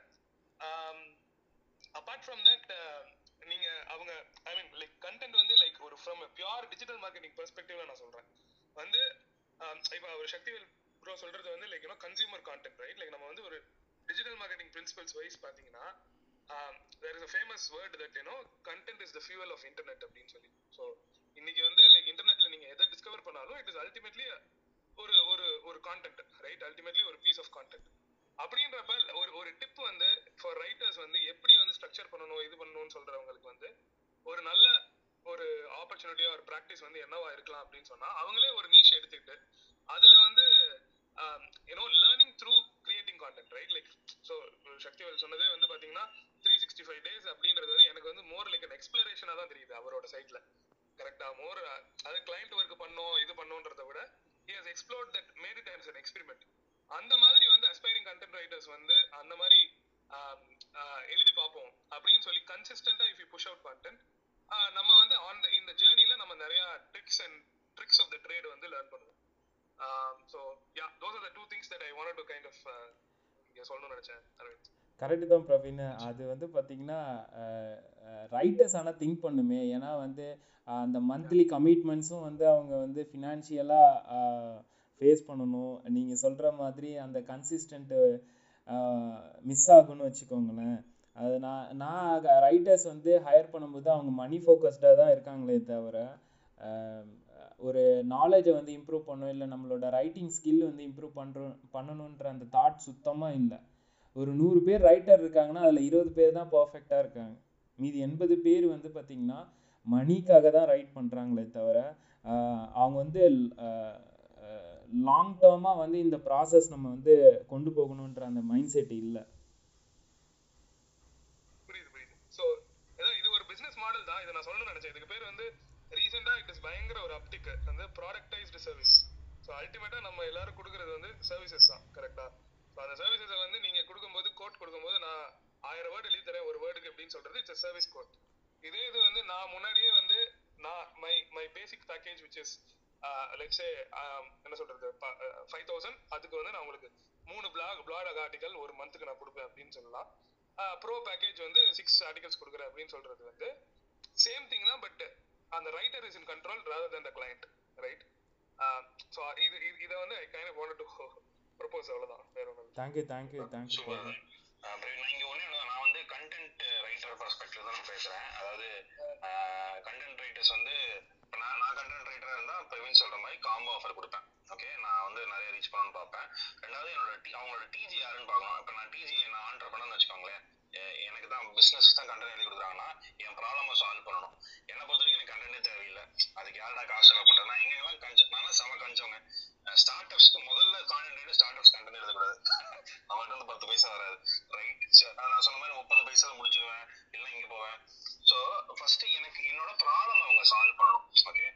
அந்த பெரிய பையன் இருக்குன்னு பார்ப்பேன். இங்க நம்ம இங்க பாதி பேருக்கு எழுத வராது. So I hope everyone agrees. நிறைய பேருக்கு எழுத வராது, ப்ராப்பர் எழுத வராது. அதனால டூல்ஸை வச்சு நான் முடிச்சிடறேன்னு வச்சுக்கோங்களேன். இதுக்கு நம்ம எழுத போட்டுட்டு நான் கண்டென்ட் ரைட்டரா இருந்தா எங்க பெரிய பையன் பார்ப்பேன். அண்ட் ஐ ட்ரை டு மாடலுங்க. நான் வந்து சும்மா சொல்றேன். ஜோஷ்னா ஒருத்தர் இருக்காங்க. ஜோஷ்னா வந்து புக் எப்படி எழுதுறதுன்னு சொல்லி கொடுத்துட்டு இருக்காங்க. ஓகே, அவங்க ஆக்சுவலா அவங்க வந்து வேற எதுவும் பண்ணிட்டு கான்டென்ட் ரைட்டிங் பண்ணாங்க. அதை அப்படியே எக்ஸ்ப்ளோர் பண்றாங்க. அப்புறம் ஒரு 2 புக்கு போடுறாங்க, இன்னொருத்தவங்க புக்கு போடுறதுக்கு ஹெல்ப் பண்றாங்க. Now she has created a funnel for book publishing. Happy self help publishing என்னமோ, ஐம் நாட் ஷுவருங்க. பட் நம்ம ஒரு சென்னை தான் அவங்க. ஓகே, ஸோ கான்டென்ட் எப்படி வந்து புக் எழுதலாம்னு ஒரு கோர்ஸ் வைக்கிறாங்க, ஒரு வெபினார் பண்றாங்க. அந்த வெபினார்ல வந்து நீங்க புக் எழுதலாம் அப்படின்னு சொல்றாங்க. அதுக்கு நீங்க வந்தீங்கன்னா யூ ஹேவ் டு பே 4,999 நினைக்கிறேன். ஓகேவா? அப்புறம் அடுத்து ஒரு 30 days challenge. You may have to pay 10,000 15,000. Okay, and இதுக்குள்ள வந்துட்டு இல்ல நான் எனக்கு யாராச்சும் புக் எழுதி கொடுப்பீங்கன்னா ஓகே நானே எழுதி கொடுக்குறேன்னு சொல்லிட்டு கோஸ்ட் ரைட்டிங்க்கு she is charging around 1.5 lakhs. ஒரு புக் பப்ளிஷ் பண்றதுக்கு 1.5 lakhs சார்ஜ் பண்றாங்க. அண்ட் அவங்க கூட ஒர்க் பண்றது எல்லாருமே இன்டர்நேஷனல் பீப்புள். லைக் எல்லா ஃப்ரீலான்சர்ஸுமே வெளிநாடு. கவரிங் கவர் எதுவாக இருக்கட்டும். ஸோ ப்ராடக்ட் பொசிஷனிங் ரொம்ப முக்கியம். நம்மளோட பெரிய பையன் பார்க்கணும். நம்ம ரொம்ப சின்ன பையன் இருப்போம். இப்போ நான் டிஜிட்டல் மார்க்கெட்டா இருந்தேன்னா நான் வந்து வெறும் என்னோட ரெவன்யூ ரீட்டைனர் ஃபீல்டு ஆட்ல இருந்து ஒரு பர்சன்டேஜ் தான் எனக்கு வரும். And I can't scale. நான் வெளியில மாட்டேன்னா ஐடியாக்கு நான் என்ன சார்ஜ் பண்ணலாம். ஓகே, அந்த சிக்கன் புக்கிங்கிற ஒரு விஷயம் ஐடியா, நான் அதுக்கு நிறைய சார்ஜ் பண்ணேன் இல்லையா? அது ஐடியா, அது அவங்களே எடுத்து பண்ணிருந்தாலும் 0 காஸ்ட். ஓகே, நான் பண்றங்காட்டிக்கு அதுக்கு காஸ்ட். நான் பிரைசிங் ஐடியா. ஸோ பிரவீன் செமையான ஐடியாங்க ப்ராடக்ட் பண்றது. அண்ட் எப்பவுமே வந்து ரீட்டைலர்ல போறது வந்து ரொம்ப ரொம்ப நல்ல idea. Yes, thank you. Thank you bro.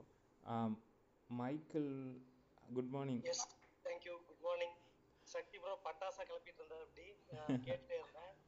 அவரோட ட்ரைனிங் கூட நானும் அட்டன் பண்ணியிருந்தேன். மைசெல்ஃப் மைக்கேலுங்க. நான் வந்து பார்த்தீங்கன்னா 15 years into traditional marketing like signages, newspaper advertisement, FM advertisement அந்த மாதிரி பண்ணிட்டு இருக்கோம். கம்பெனி நேம் வந்து ஆம்பிள் டெக். இப்போ ரீசெண்டாக ஒரு சக்ஸஸ் ஸ்டோரி அது கூட கனெக்ட் பண்ணி இந்த விஷயத்தை சொல்லலாம்னு இருக்கேன். ஸோ ஐபேக் கூட அசோசியேட் ஆகி ஒரு 6 கான்ஸ்டியூஷன்ஸ்க்கு டிஎம்கேவோட கேம்பெயின், அதாவது ஸ்டாலின் தான் வருவார் விடியல் தர போறாரு அப்படிங்கிற கேம்பெயினில் வந்து ஒர்க் பண்ணியிருந்தோம். அது வந்து ரொம்பவுமே எங்களுக்கு வந்து ஒரு நிறைய விஷயங்களை கற்றுக் கொடுத்துச்சு. அந்த விஷயத்தை பற்றி இந்த ஷேர் பண்ணலான்னு தான் இந்த இடத்துல நான் கண்டென்ட் எப்படிங்கிறதையும் ஸ்டோரி டெல்லிங் எப்படிங்கிறத பற்றியும் உங்கள்கிட்ட ஷேர் பண்ணலாம்னு நினச்சேன். இனிஷியலே வந்து இதுக்கு வந்து ஒரு டிப்பு வந்து சக்தி ப்ரோக்கிட்ட இருந்து எடுத்துக்கலான்னு இருக்கேன். அவரோட ஒரு யூடியூப்ல வந்து ஒரு வீடியோ போட்டிருப்பாரு. அவர் ஏன் இந்த ஃபீல்டுக்குள்ள வந்தாருன்னு சொல்லிட்டு அங்கே வந்து ஒரு ஸ்டோரி சொல்லுவார். ஸோ அந்த ஸ்டோரி எவ்வளோ இம்பார்ட்டன்ட் சொல்லிட்டு நிறைய விஷயங்கள் நம்ம வந்து ஒரு 15 years அட்வர்டைஸ்மெண்ட் ஃபீல்டில் தான் இருக்கேன். பட் அந்த ஸ்டோரியோட இம்பார்ட்டன்ஸ் என்னங்கிறத வந்து அவருடைய ட்ரைனிங்லையும் கூட அவர் சொன்னார். இந்த இடத்துல அவருக்கு ரொம்ப தேங்க்ஸ். ஏன்னா என்னோட ஸ்டோரியை நான் அதுக்கப்புறம் தான் நான் போட்டேன்.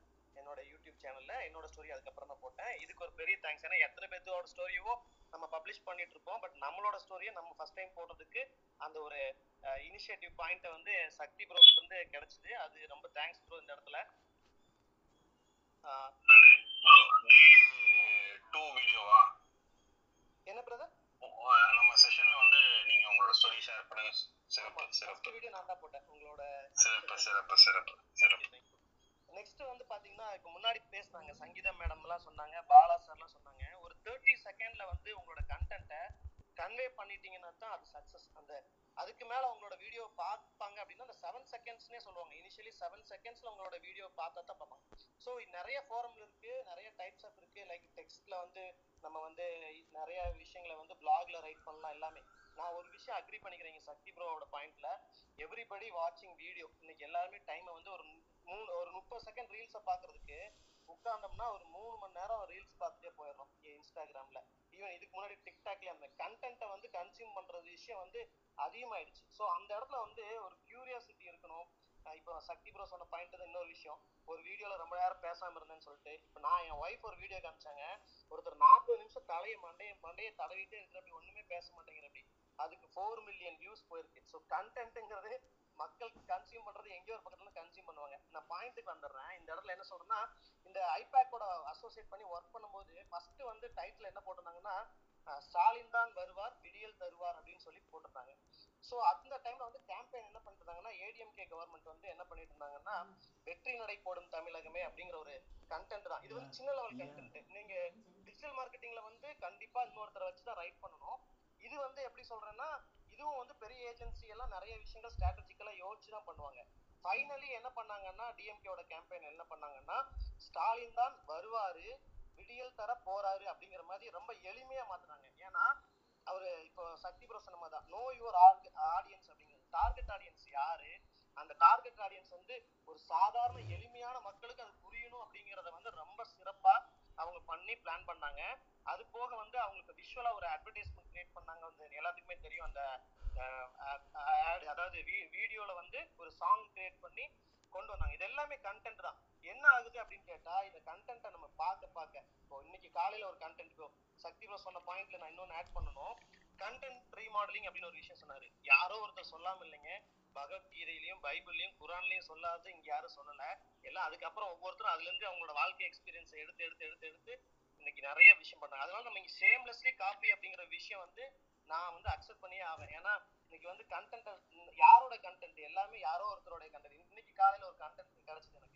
ஸோ இந்த மாதிரி கண்டென்ட்டை சீக் பண்றதா ஒரு முக்கியமான விஷயம். ஒரு கண்டென்ட் ரைட்டரா இருக்கிறவங்களுக்கு ஒரு ஸ்டோரி டெல்லிங். இன்னைக்கு காலையில வந்து இதயம் நல்லெண்ணெய் அவரோட ப்ரொப்ரைட்டர் வந்து முத்து சார் சொன்ன அப்படி ஒரு பாயிண்ட் சொன்ன அப்படி ஒரு சைன் போர்டோடைய முக்கியத்துவம் என்ன அப்படிங்கறத பத்தி இப்போ நான் என்னோட பாயிண்ட் தான் நான் சொல்றேன். ஏன்னா டிவில வந்து ஒரு அட்வர்டைஸ்மெண்ட் பாக்குறதோ சேனலை மாத்திடுவாங்க. ஒரு இன்டர்நெட்ல ஒரு ஃபேஸ்புக்ல ஒரு அட்வர்டைஸ்மெண்ட் ஃபேஸ்புக்கே வராம இருப்பாங்க. உங்க கடை முன்னாடி உங்களோட போர்டை வச்சீங்கன்னா எல்லாருமே பார்ப்பாங்க அப்படிங்கிற ஒரு விஷயம் சொன்னார். இது வந்து சூப்பரான கண்டென்ட். இந்த கண்டென்ட்டை என் பிசினஸ்க்கு எப்படி அடாப்ட் பண்ணிக்க முடியும், இதை பத்தி நான் ஒரு வீடியோ போடலாம். இதெல்லாம் இந்த மாதிரி யோசிச்சோம் அப்படின்னா யாரோ ஒருத்தர் சொன்ன கண்டென்ட் தான், பட் அதை நம்ம ரீமாடலிங் பண்ணி நான் எனக்கு ஏற்ற மாதிரி என்னோட பிசினஸ்க்கு அடாப்ட் பண்ணிக்கிறது அப்படிங்கிறது தான் ஒரு சக்சஸ் நினைக்கிறேன். இதுதான் அந்த ஸ்ட்ராட்டஜி, கண்டென்ட்டோட ஸ்ட்ராட்டஜி அப்படின்னு நான் நினைக்கிறேன். ஸ்டோரி டெல்லிங் அப்படிங்கிறது ரொம்ப ரொம்ப முக்கியமான விஷயம். அதை வந்து நம்ம அதுல வந்து ஒரு எமோஷன் இருக்கும். இப்போ நீங்க சக்தி ப்ரோவோட வீடியோ பாத்தீங்கன்னாலே தெரியும், அந்த விஷயத்துல வந்து அவர் பேசின விஷயத்துல நான் அடுத்த வேலை என்ன பண்ணுவேன் அப்படிங்கிற மாதிரி அந்த எமோஷன் அவர் வந்து, ஏன்னா அந்த இடத்துல வந்து ட்ரூ ஃபேக்டர் என்ன இருக்கும்னா அவர் அந்த இடத்துல நிஜமாலுமே நடந்ததா சொல்லிப்பாரு. இங்க எமோஷன் வந்து ஒரு உண்மையா இருந்தா மட்டும்தான் அந்த இடத்துல எமோஷன் வெளியே வரும் அப்படிங்கிறது நம்ம உண்மையை நம்புறேன். ஏன்னா நடிக்க முடியாது அந்த இடத்துல. ஏன்னா அந்த இடத்துல வந்து அவர் பேசிட்டு இருக்கும் போதே அந்த பக்காவா வரும், அது ஃப்ளோல வரும். ஸோ எவ்ரிதிங் வந்து பாத்தீங்கன்னா ஒரு ஸ்டோரி டெல்லிங் சொல்லும் போது கண்டிப்பா வந்து அதுக்குள்ள எமோஷன் கண்டிப்பா இருக்கும். ஸ்டோரிங்கிறது அது ரியல் ஸ்டோரியா இருந்துச்சுன்னா. இப்போ இதுல வந்து நான் இன்னொரு விஷயம் ஒரு பாயிண்ட் பண்ணணும்னு இருக்கேன். இதுல என்ன விஷயம் அப்படின்னு கேட்டீங்கன்னா சேத் கோடின் வந்து ஒரு விஷயம் சொல்லியிருப்பாரு. All marketers are liars and tell stories அப்படின்னு சொல்லியிருப்பாரு. அந்த புக்கு வந்து படிங்க. அதே மாதிரி நிறைய புக்ஸ் வந்து சக்தி ப்ரோவே நிறைய விஷயங்கள் அவரோட 365 டேஸ் ஆஃப் மார்க்கெட்டிங்ல நிறைய புக்ஸ் எல்லாம் சொல்றாரு. இதுல எல்லாத்துலயுமே கண்டென்ட் கிடைக்கும். கண்டென்ட் நீங்க குமிஞ்சு கிடக்குது. பீப்புள் நான் முன்னாடியே சொன்ன மாதிரி ஒரு மொட்டை தலை வந்து எதுவுமே பேசாம ஒரு 40 நிமிஷம் வந்து மண்டை தடவுறதுக்கு ஒரு கண்டென்ட்டுமே இல்லை. அதை கன்சியூம் பண்றதுக்கு ஆடியன்ஸ் ரெடியா இருக்காங்க. அப்படிங்கும்போது நாம நம்ம பிசினஸ்க்கு எந்த கண்டென்ட் சொன்னா நமக்கு வந்து யூஸ்ஃபுல்லா இருக்கும் அப்படிங்கறத நம்ம கண்டிப்பா பார்க்கணும். ஸோ இந்த இடத்துல நான் இன்னொரு விஷயம் சொல்றேன். என்ன சொல்லணும் அப்படிங்கறத ஃபர்ஸ்ட் நீங்க பிளான் பண்ணுங்க, என்ன சொல்லக்கூடாதுங்கிறதையும் பிளான் பண்ணுங்க. இது கண்டென்ட்ல ரொம்ப முக்கியமா இருக்கிற ஒரு ஸ்ட்ராட்டஜியா நான் ஃபீல் பண்றேன். என்னோட லேர்னிங்ஸ் எல்லாத்தையும் நான் உங்ககிட்ட சொல்லியிருக்கேன், சின்ன சின்ன விஷயங்கள். சக்தி ப்ரோவோட ரெக்கமெண்டேஷன் நான் என்ன சொல்றேன்னா சக்தி ப்ரோவோட ஒரு 7 days ப்ரோக்ராம் டெஃபினெட்லி யாரா இருந்தாலும் போய் அட்டென்ட் பண்ணுங்க. உங்களுக்கு ஒரு டிஃபரெண்டான ஒரு ஐடியாலஜி உங்களுக்கு கிடைக்கும். Thank you for the opportunity. Thanks Michael sir. நீங்க ஆக்சுவலா ஈரோட்டுக்கு பண்ணீங்கல்ல? எஸ் ஈரோட்ல வந்து நாங்க வந்து ஆல்பியான்னு சொல்லி ஒரு கம்பெனிக்கு பண்ணோம். 6 கான்ஸ்டிடியூஷன்ஸ் எங்கன்னு கேட்டீங்கன்னா கோயம்புத்தூர், பொள்ளாச்சி, உடுமல்பேட்டை, தாராபுரம், திண்டுக்கல், அப்புறம் பாத்தீங்கன்னா கன்னியாகுமரி டிஸ்ட்ரிக்ட். இத்தனை ஊருக்கும் பண்ணோம். ஒன்லி சைனேஜ் கம்பெனி இந்த 6 கான்ஸ்டிடியூஷன் பண்ணது நாங்க மட்டும் தான் தமிழ்நாட்டுல. ப்ரௌடா சொல்லுங்க. ஓகே, ஆக்சுவலா மொடக்குறிச்சியில என்னோட மைக்கேல் இந்த ரேடியோ ஆட்ஸ் எல்லாம் அவர் தான் மேனேஜ் பண்ணாரு, என்னோட ஆட்ஸ் எல்லாம். ஓகே நான் அது வேற யாராவது இருக்கலாம். பட் நான் இனிஷியலா பண்ணிட்டேன்னா ஃபுல் அண்ட் ஃபுல் அவுட்டோர்க்குள்ள வந்துட்டேன். ஓகே ஒரு 5 years full and full into அவுட்டோர்ங்க. Okay alright. தேங்க்யூ.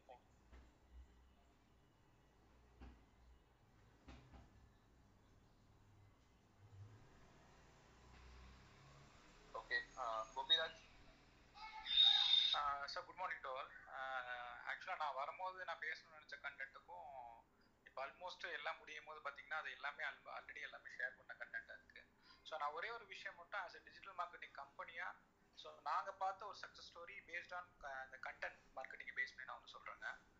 ஆக்சுவலாக எங்ககிட்ட ஒரு லேண்ட் சர்வேயர் ஒருத்தர் வந்திருந்தாரு. அவங்களுக்கு வந்து ஒரு 6 months கேம்பெயின் பண்ணிட்டு இருந்தோம். ஸோ அவங்களுக்கு என்ன ஜென்ரலாகவே வந்து பார்த்தீங்கன்னா ஆர்கானிக் ஆஸ்பெக்டில் தான் பிச் பண்ணணுன்றது பிளானாக இருந்தது.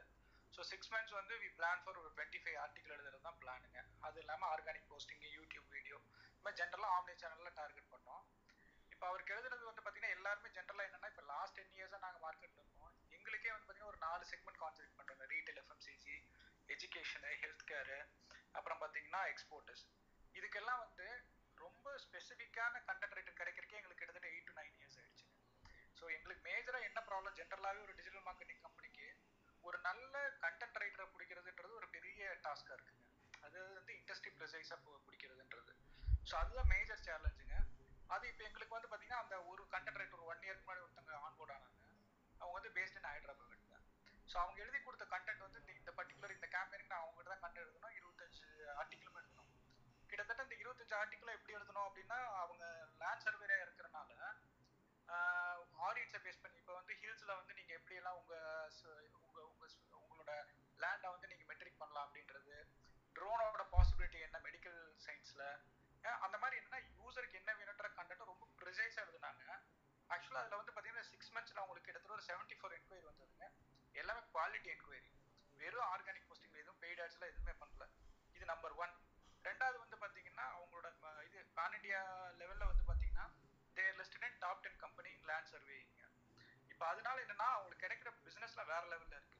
ஸோ நம்ம ப்ராப்பராக நம்ம வந்து ஒரு கண்டென்ட் ரைட்டரை அப்ரோச் பண்ணி அவங்க எஸ்சிஓ அப்ரோச்சோட எழுதுகிற ஒரு பர்சனா அந்த இண்டஸ்ட்ரி ஓரியன்டாக இருந்தாங்க அப்படின்னா கண்டிப்பாக அதோட ஸ்கேல் வேற லெவலில் இருக்கும் அப்படின்றது என்னோட ஆப்ஷன்.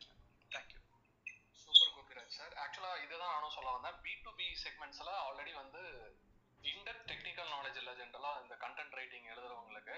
அதுவும் இல்லாத நேட்டிவ் கண்டென்ட் ரைட்டிங் வந்து ரொம்ப டிஃபிகல்ட்டாக இருக்கு கண்டென்ட் ரைட்டரை நோட்டீஸ் பண்ணுறதுக்கு. ஆமாம், அதுதான் இப்போ நாங்களே பார்த்தீங்கன்னா எங்களுக்கு ஒரு 2 கண்டென்ட் ரைட்டர் யூஎஸ்ல இருக்காங்க. ஆனால் அவங்க எழுதுற மாதிரி கண்டென்ட் ப்ரெசஸ் கொடுக்க முடியறது இல்லைங்க. அப்புறம் ஹைதராபாத்ல ஒருத்தவங்க, சென்னையில், கோயம்புத்தூர்ல ஒருத்தவங்க தான் இருக்காங்க.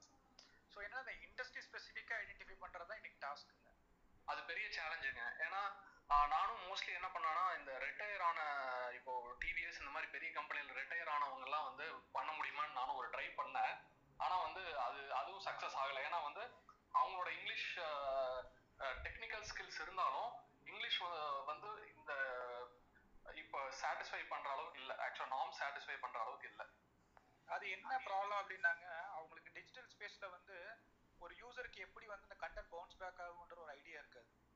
ஸோ அந்த இதில் அவங்க அப்ரோச் பண்ணாதனால அது ஒரு ஆஸ்பெக்டில் ப்ராப்ளம் இருக்குங்க. ஜென்ரலாகவே இந்த பப்ளிஷர்ஸ் நிறைய பேர் நல்லா எழுதுறாங்க. ஸோ அது ஒன்று நான் பார்த்த விஷயம். Okay, thanks. கோபிராஜ் பிரதர், எனக்கு ஒரு சின்ன டவுட்டு. சொல்லுங்க. இப்போ நீங்கள் வந்து ஒரு கம்பெனியை ரன் பண்ணுறீங்க இல்லையா, ஒரு டிஜிட்டல் மார்க்கெட்டிங் கம்பெனியாக ரன் பண்ணுறீங்க. இப்போ நீங்கள் வந்து இப்போ ஏதாவது ஒரு இன்னோஸில் வந்து ஒரு ஹையர் பண்ணியிருக்கலாம்.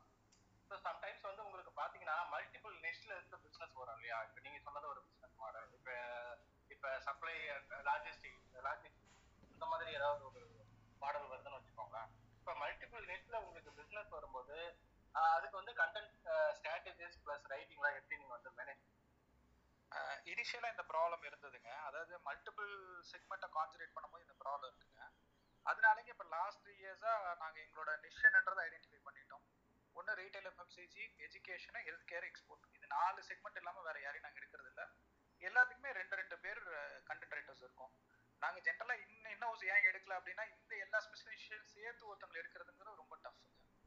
ஸோ அதனால அந்த மாதிரி நாங்கள் பண்ணல. பட் நாங்கள் வந்து என்னன்னா இப்போ செக்மெண்ட் வைஸ் போயிட்டோம். அதனால எங்களுக்கு கிடைக்கிறது ஈஸி. திடீர்னு இப்போ லாஸ்டிக் வந்தாங்க நாங்கள் பண்ண மாட்டோம், எங்களுக்கு அவுட் ஆஃப் ஸ்கோப். அது ரீட்டைல் இந்த நான் சொன்ன இந்த 4 செக்மெண்ட் இருந்தால் மட்டும் தான் எழுதுறோம். அதுக்கு கண்டென்ட் ரைட் ஐடென்டிஃபை பண்ணுறது ஈஸி. இல்லை ஒரு இதுக்கும் ஒரு பிஸ்னஸ்க்கு ஏற்ற மாதிரி கண்டென்ட் ரைட் ஐடென்டிஃபை பண்ணோம் அப்படின்னா ஒன்று நம்ம டைமில் வந்து பிஸ்னஸை வந்து அவங்களுக்கு டெலிவர் பண்ண முடியாது, இல்லை குவாலிட்டி லாஸ் ஆகிடும், பிராண்ட் நேம் லாஸ் ஆகிடும். ஸோ அந்த ஒரு ஆஸ்பெக்ட் தான்.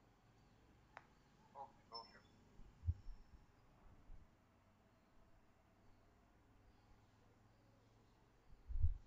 ஆக்சுவலாக சக்தி அவரோட அந்த 365 டேஸோடதும் நான் லிங்க்டின்ல ரெகுலராக பார்ப்பேன். அவரோட டே பை டே ஒரு கண்டென்ட்டும் ரொம்ப நல்லா இருக்கும். அவர்லேருந்து நான் ஒன்று ஃபாலோ பண்ணேன். லிங்க்டின் ஒன்று ஒரு ஸோ அதை நான் ரெகுலராக ஃபாலோ பண்ணுறேன். அது ஒரு நல்ல டூலாக இருக்குது. Thank you brother. தேங்க்யூங்க மீன்ஸ் அலாட்ங்க. இதுதான் சந்தோஷப்படுத்துறது. ரொம்ப ரொம்ப நன்றி. உங்க எக்ஸ்பீரியன்ஸ்க்கு நீங்க பண்ற வேலைக்கு எங்கிட்ட இருந்தும் ஒரு விஷயத்த கத்துட்டேன்னு சொல்றது வந்து ரொம்ப ரொம்ப நன்றிங்க. மக்களே, ஒரு ஒரு குட்டி விளம்பரம். 0 ரூபி மார்க்கெட்டிங் பேட்ச் வந்து என்னோட 13th பேட்ச் வந்து நாளைக்கு ஆரம்பிக்குது. நம்மளுக்கு வந்து ஒரு ஆண்டர்பிரனரா, ஒரு ஸ்டார்ட் அப்பா நம்ம வந்து காசு செலவு பண்ணாம எப்படி மார்க்கெட் பண்றதுங்கிறது ஒரு ஒரு ஒரு சில ஸ்ட்ராட்டஜிஸ்ட் அதை சொல்லித்தரேன்.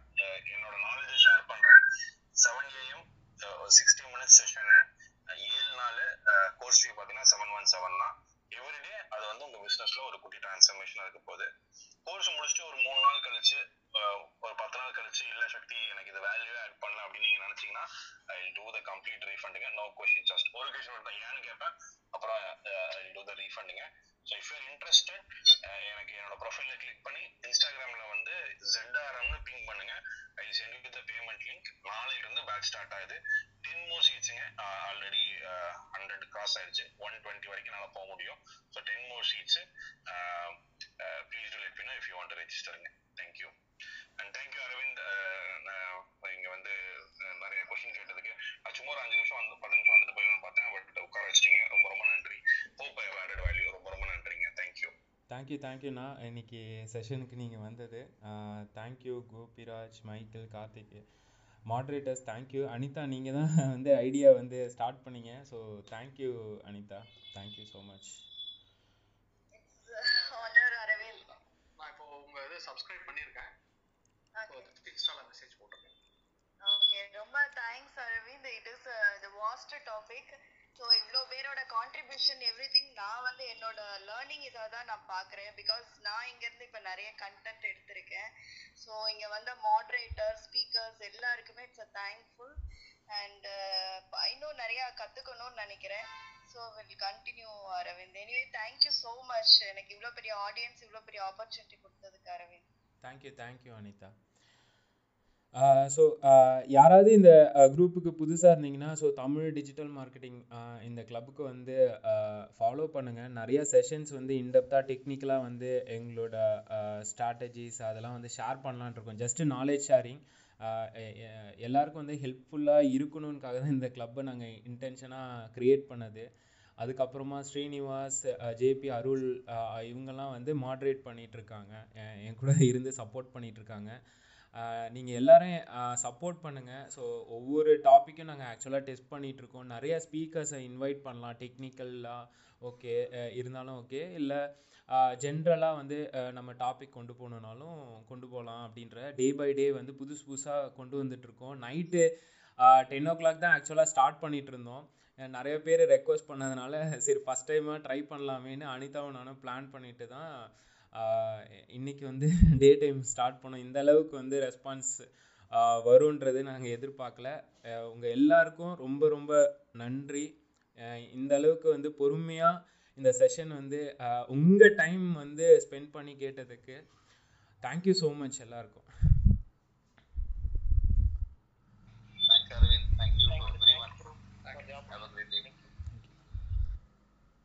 Gopi bro, thank you for your inputs. Thank you.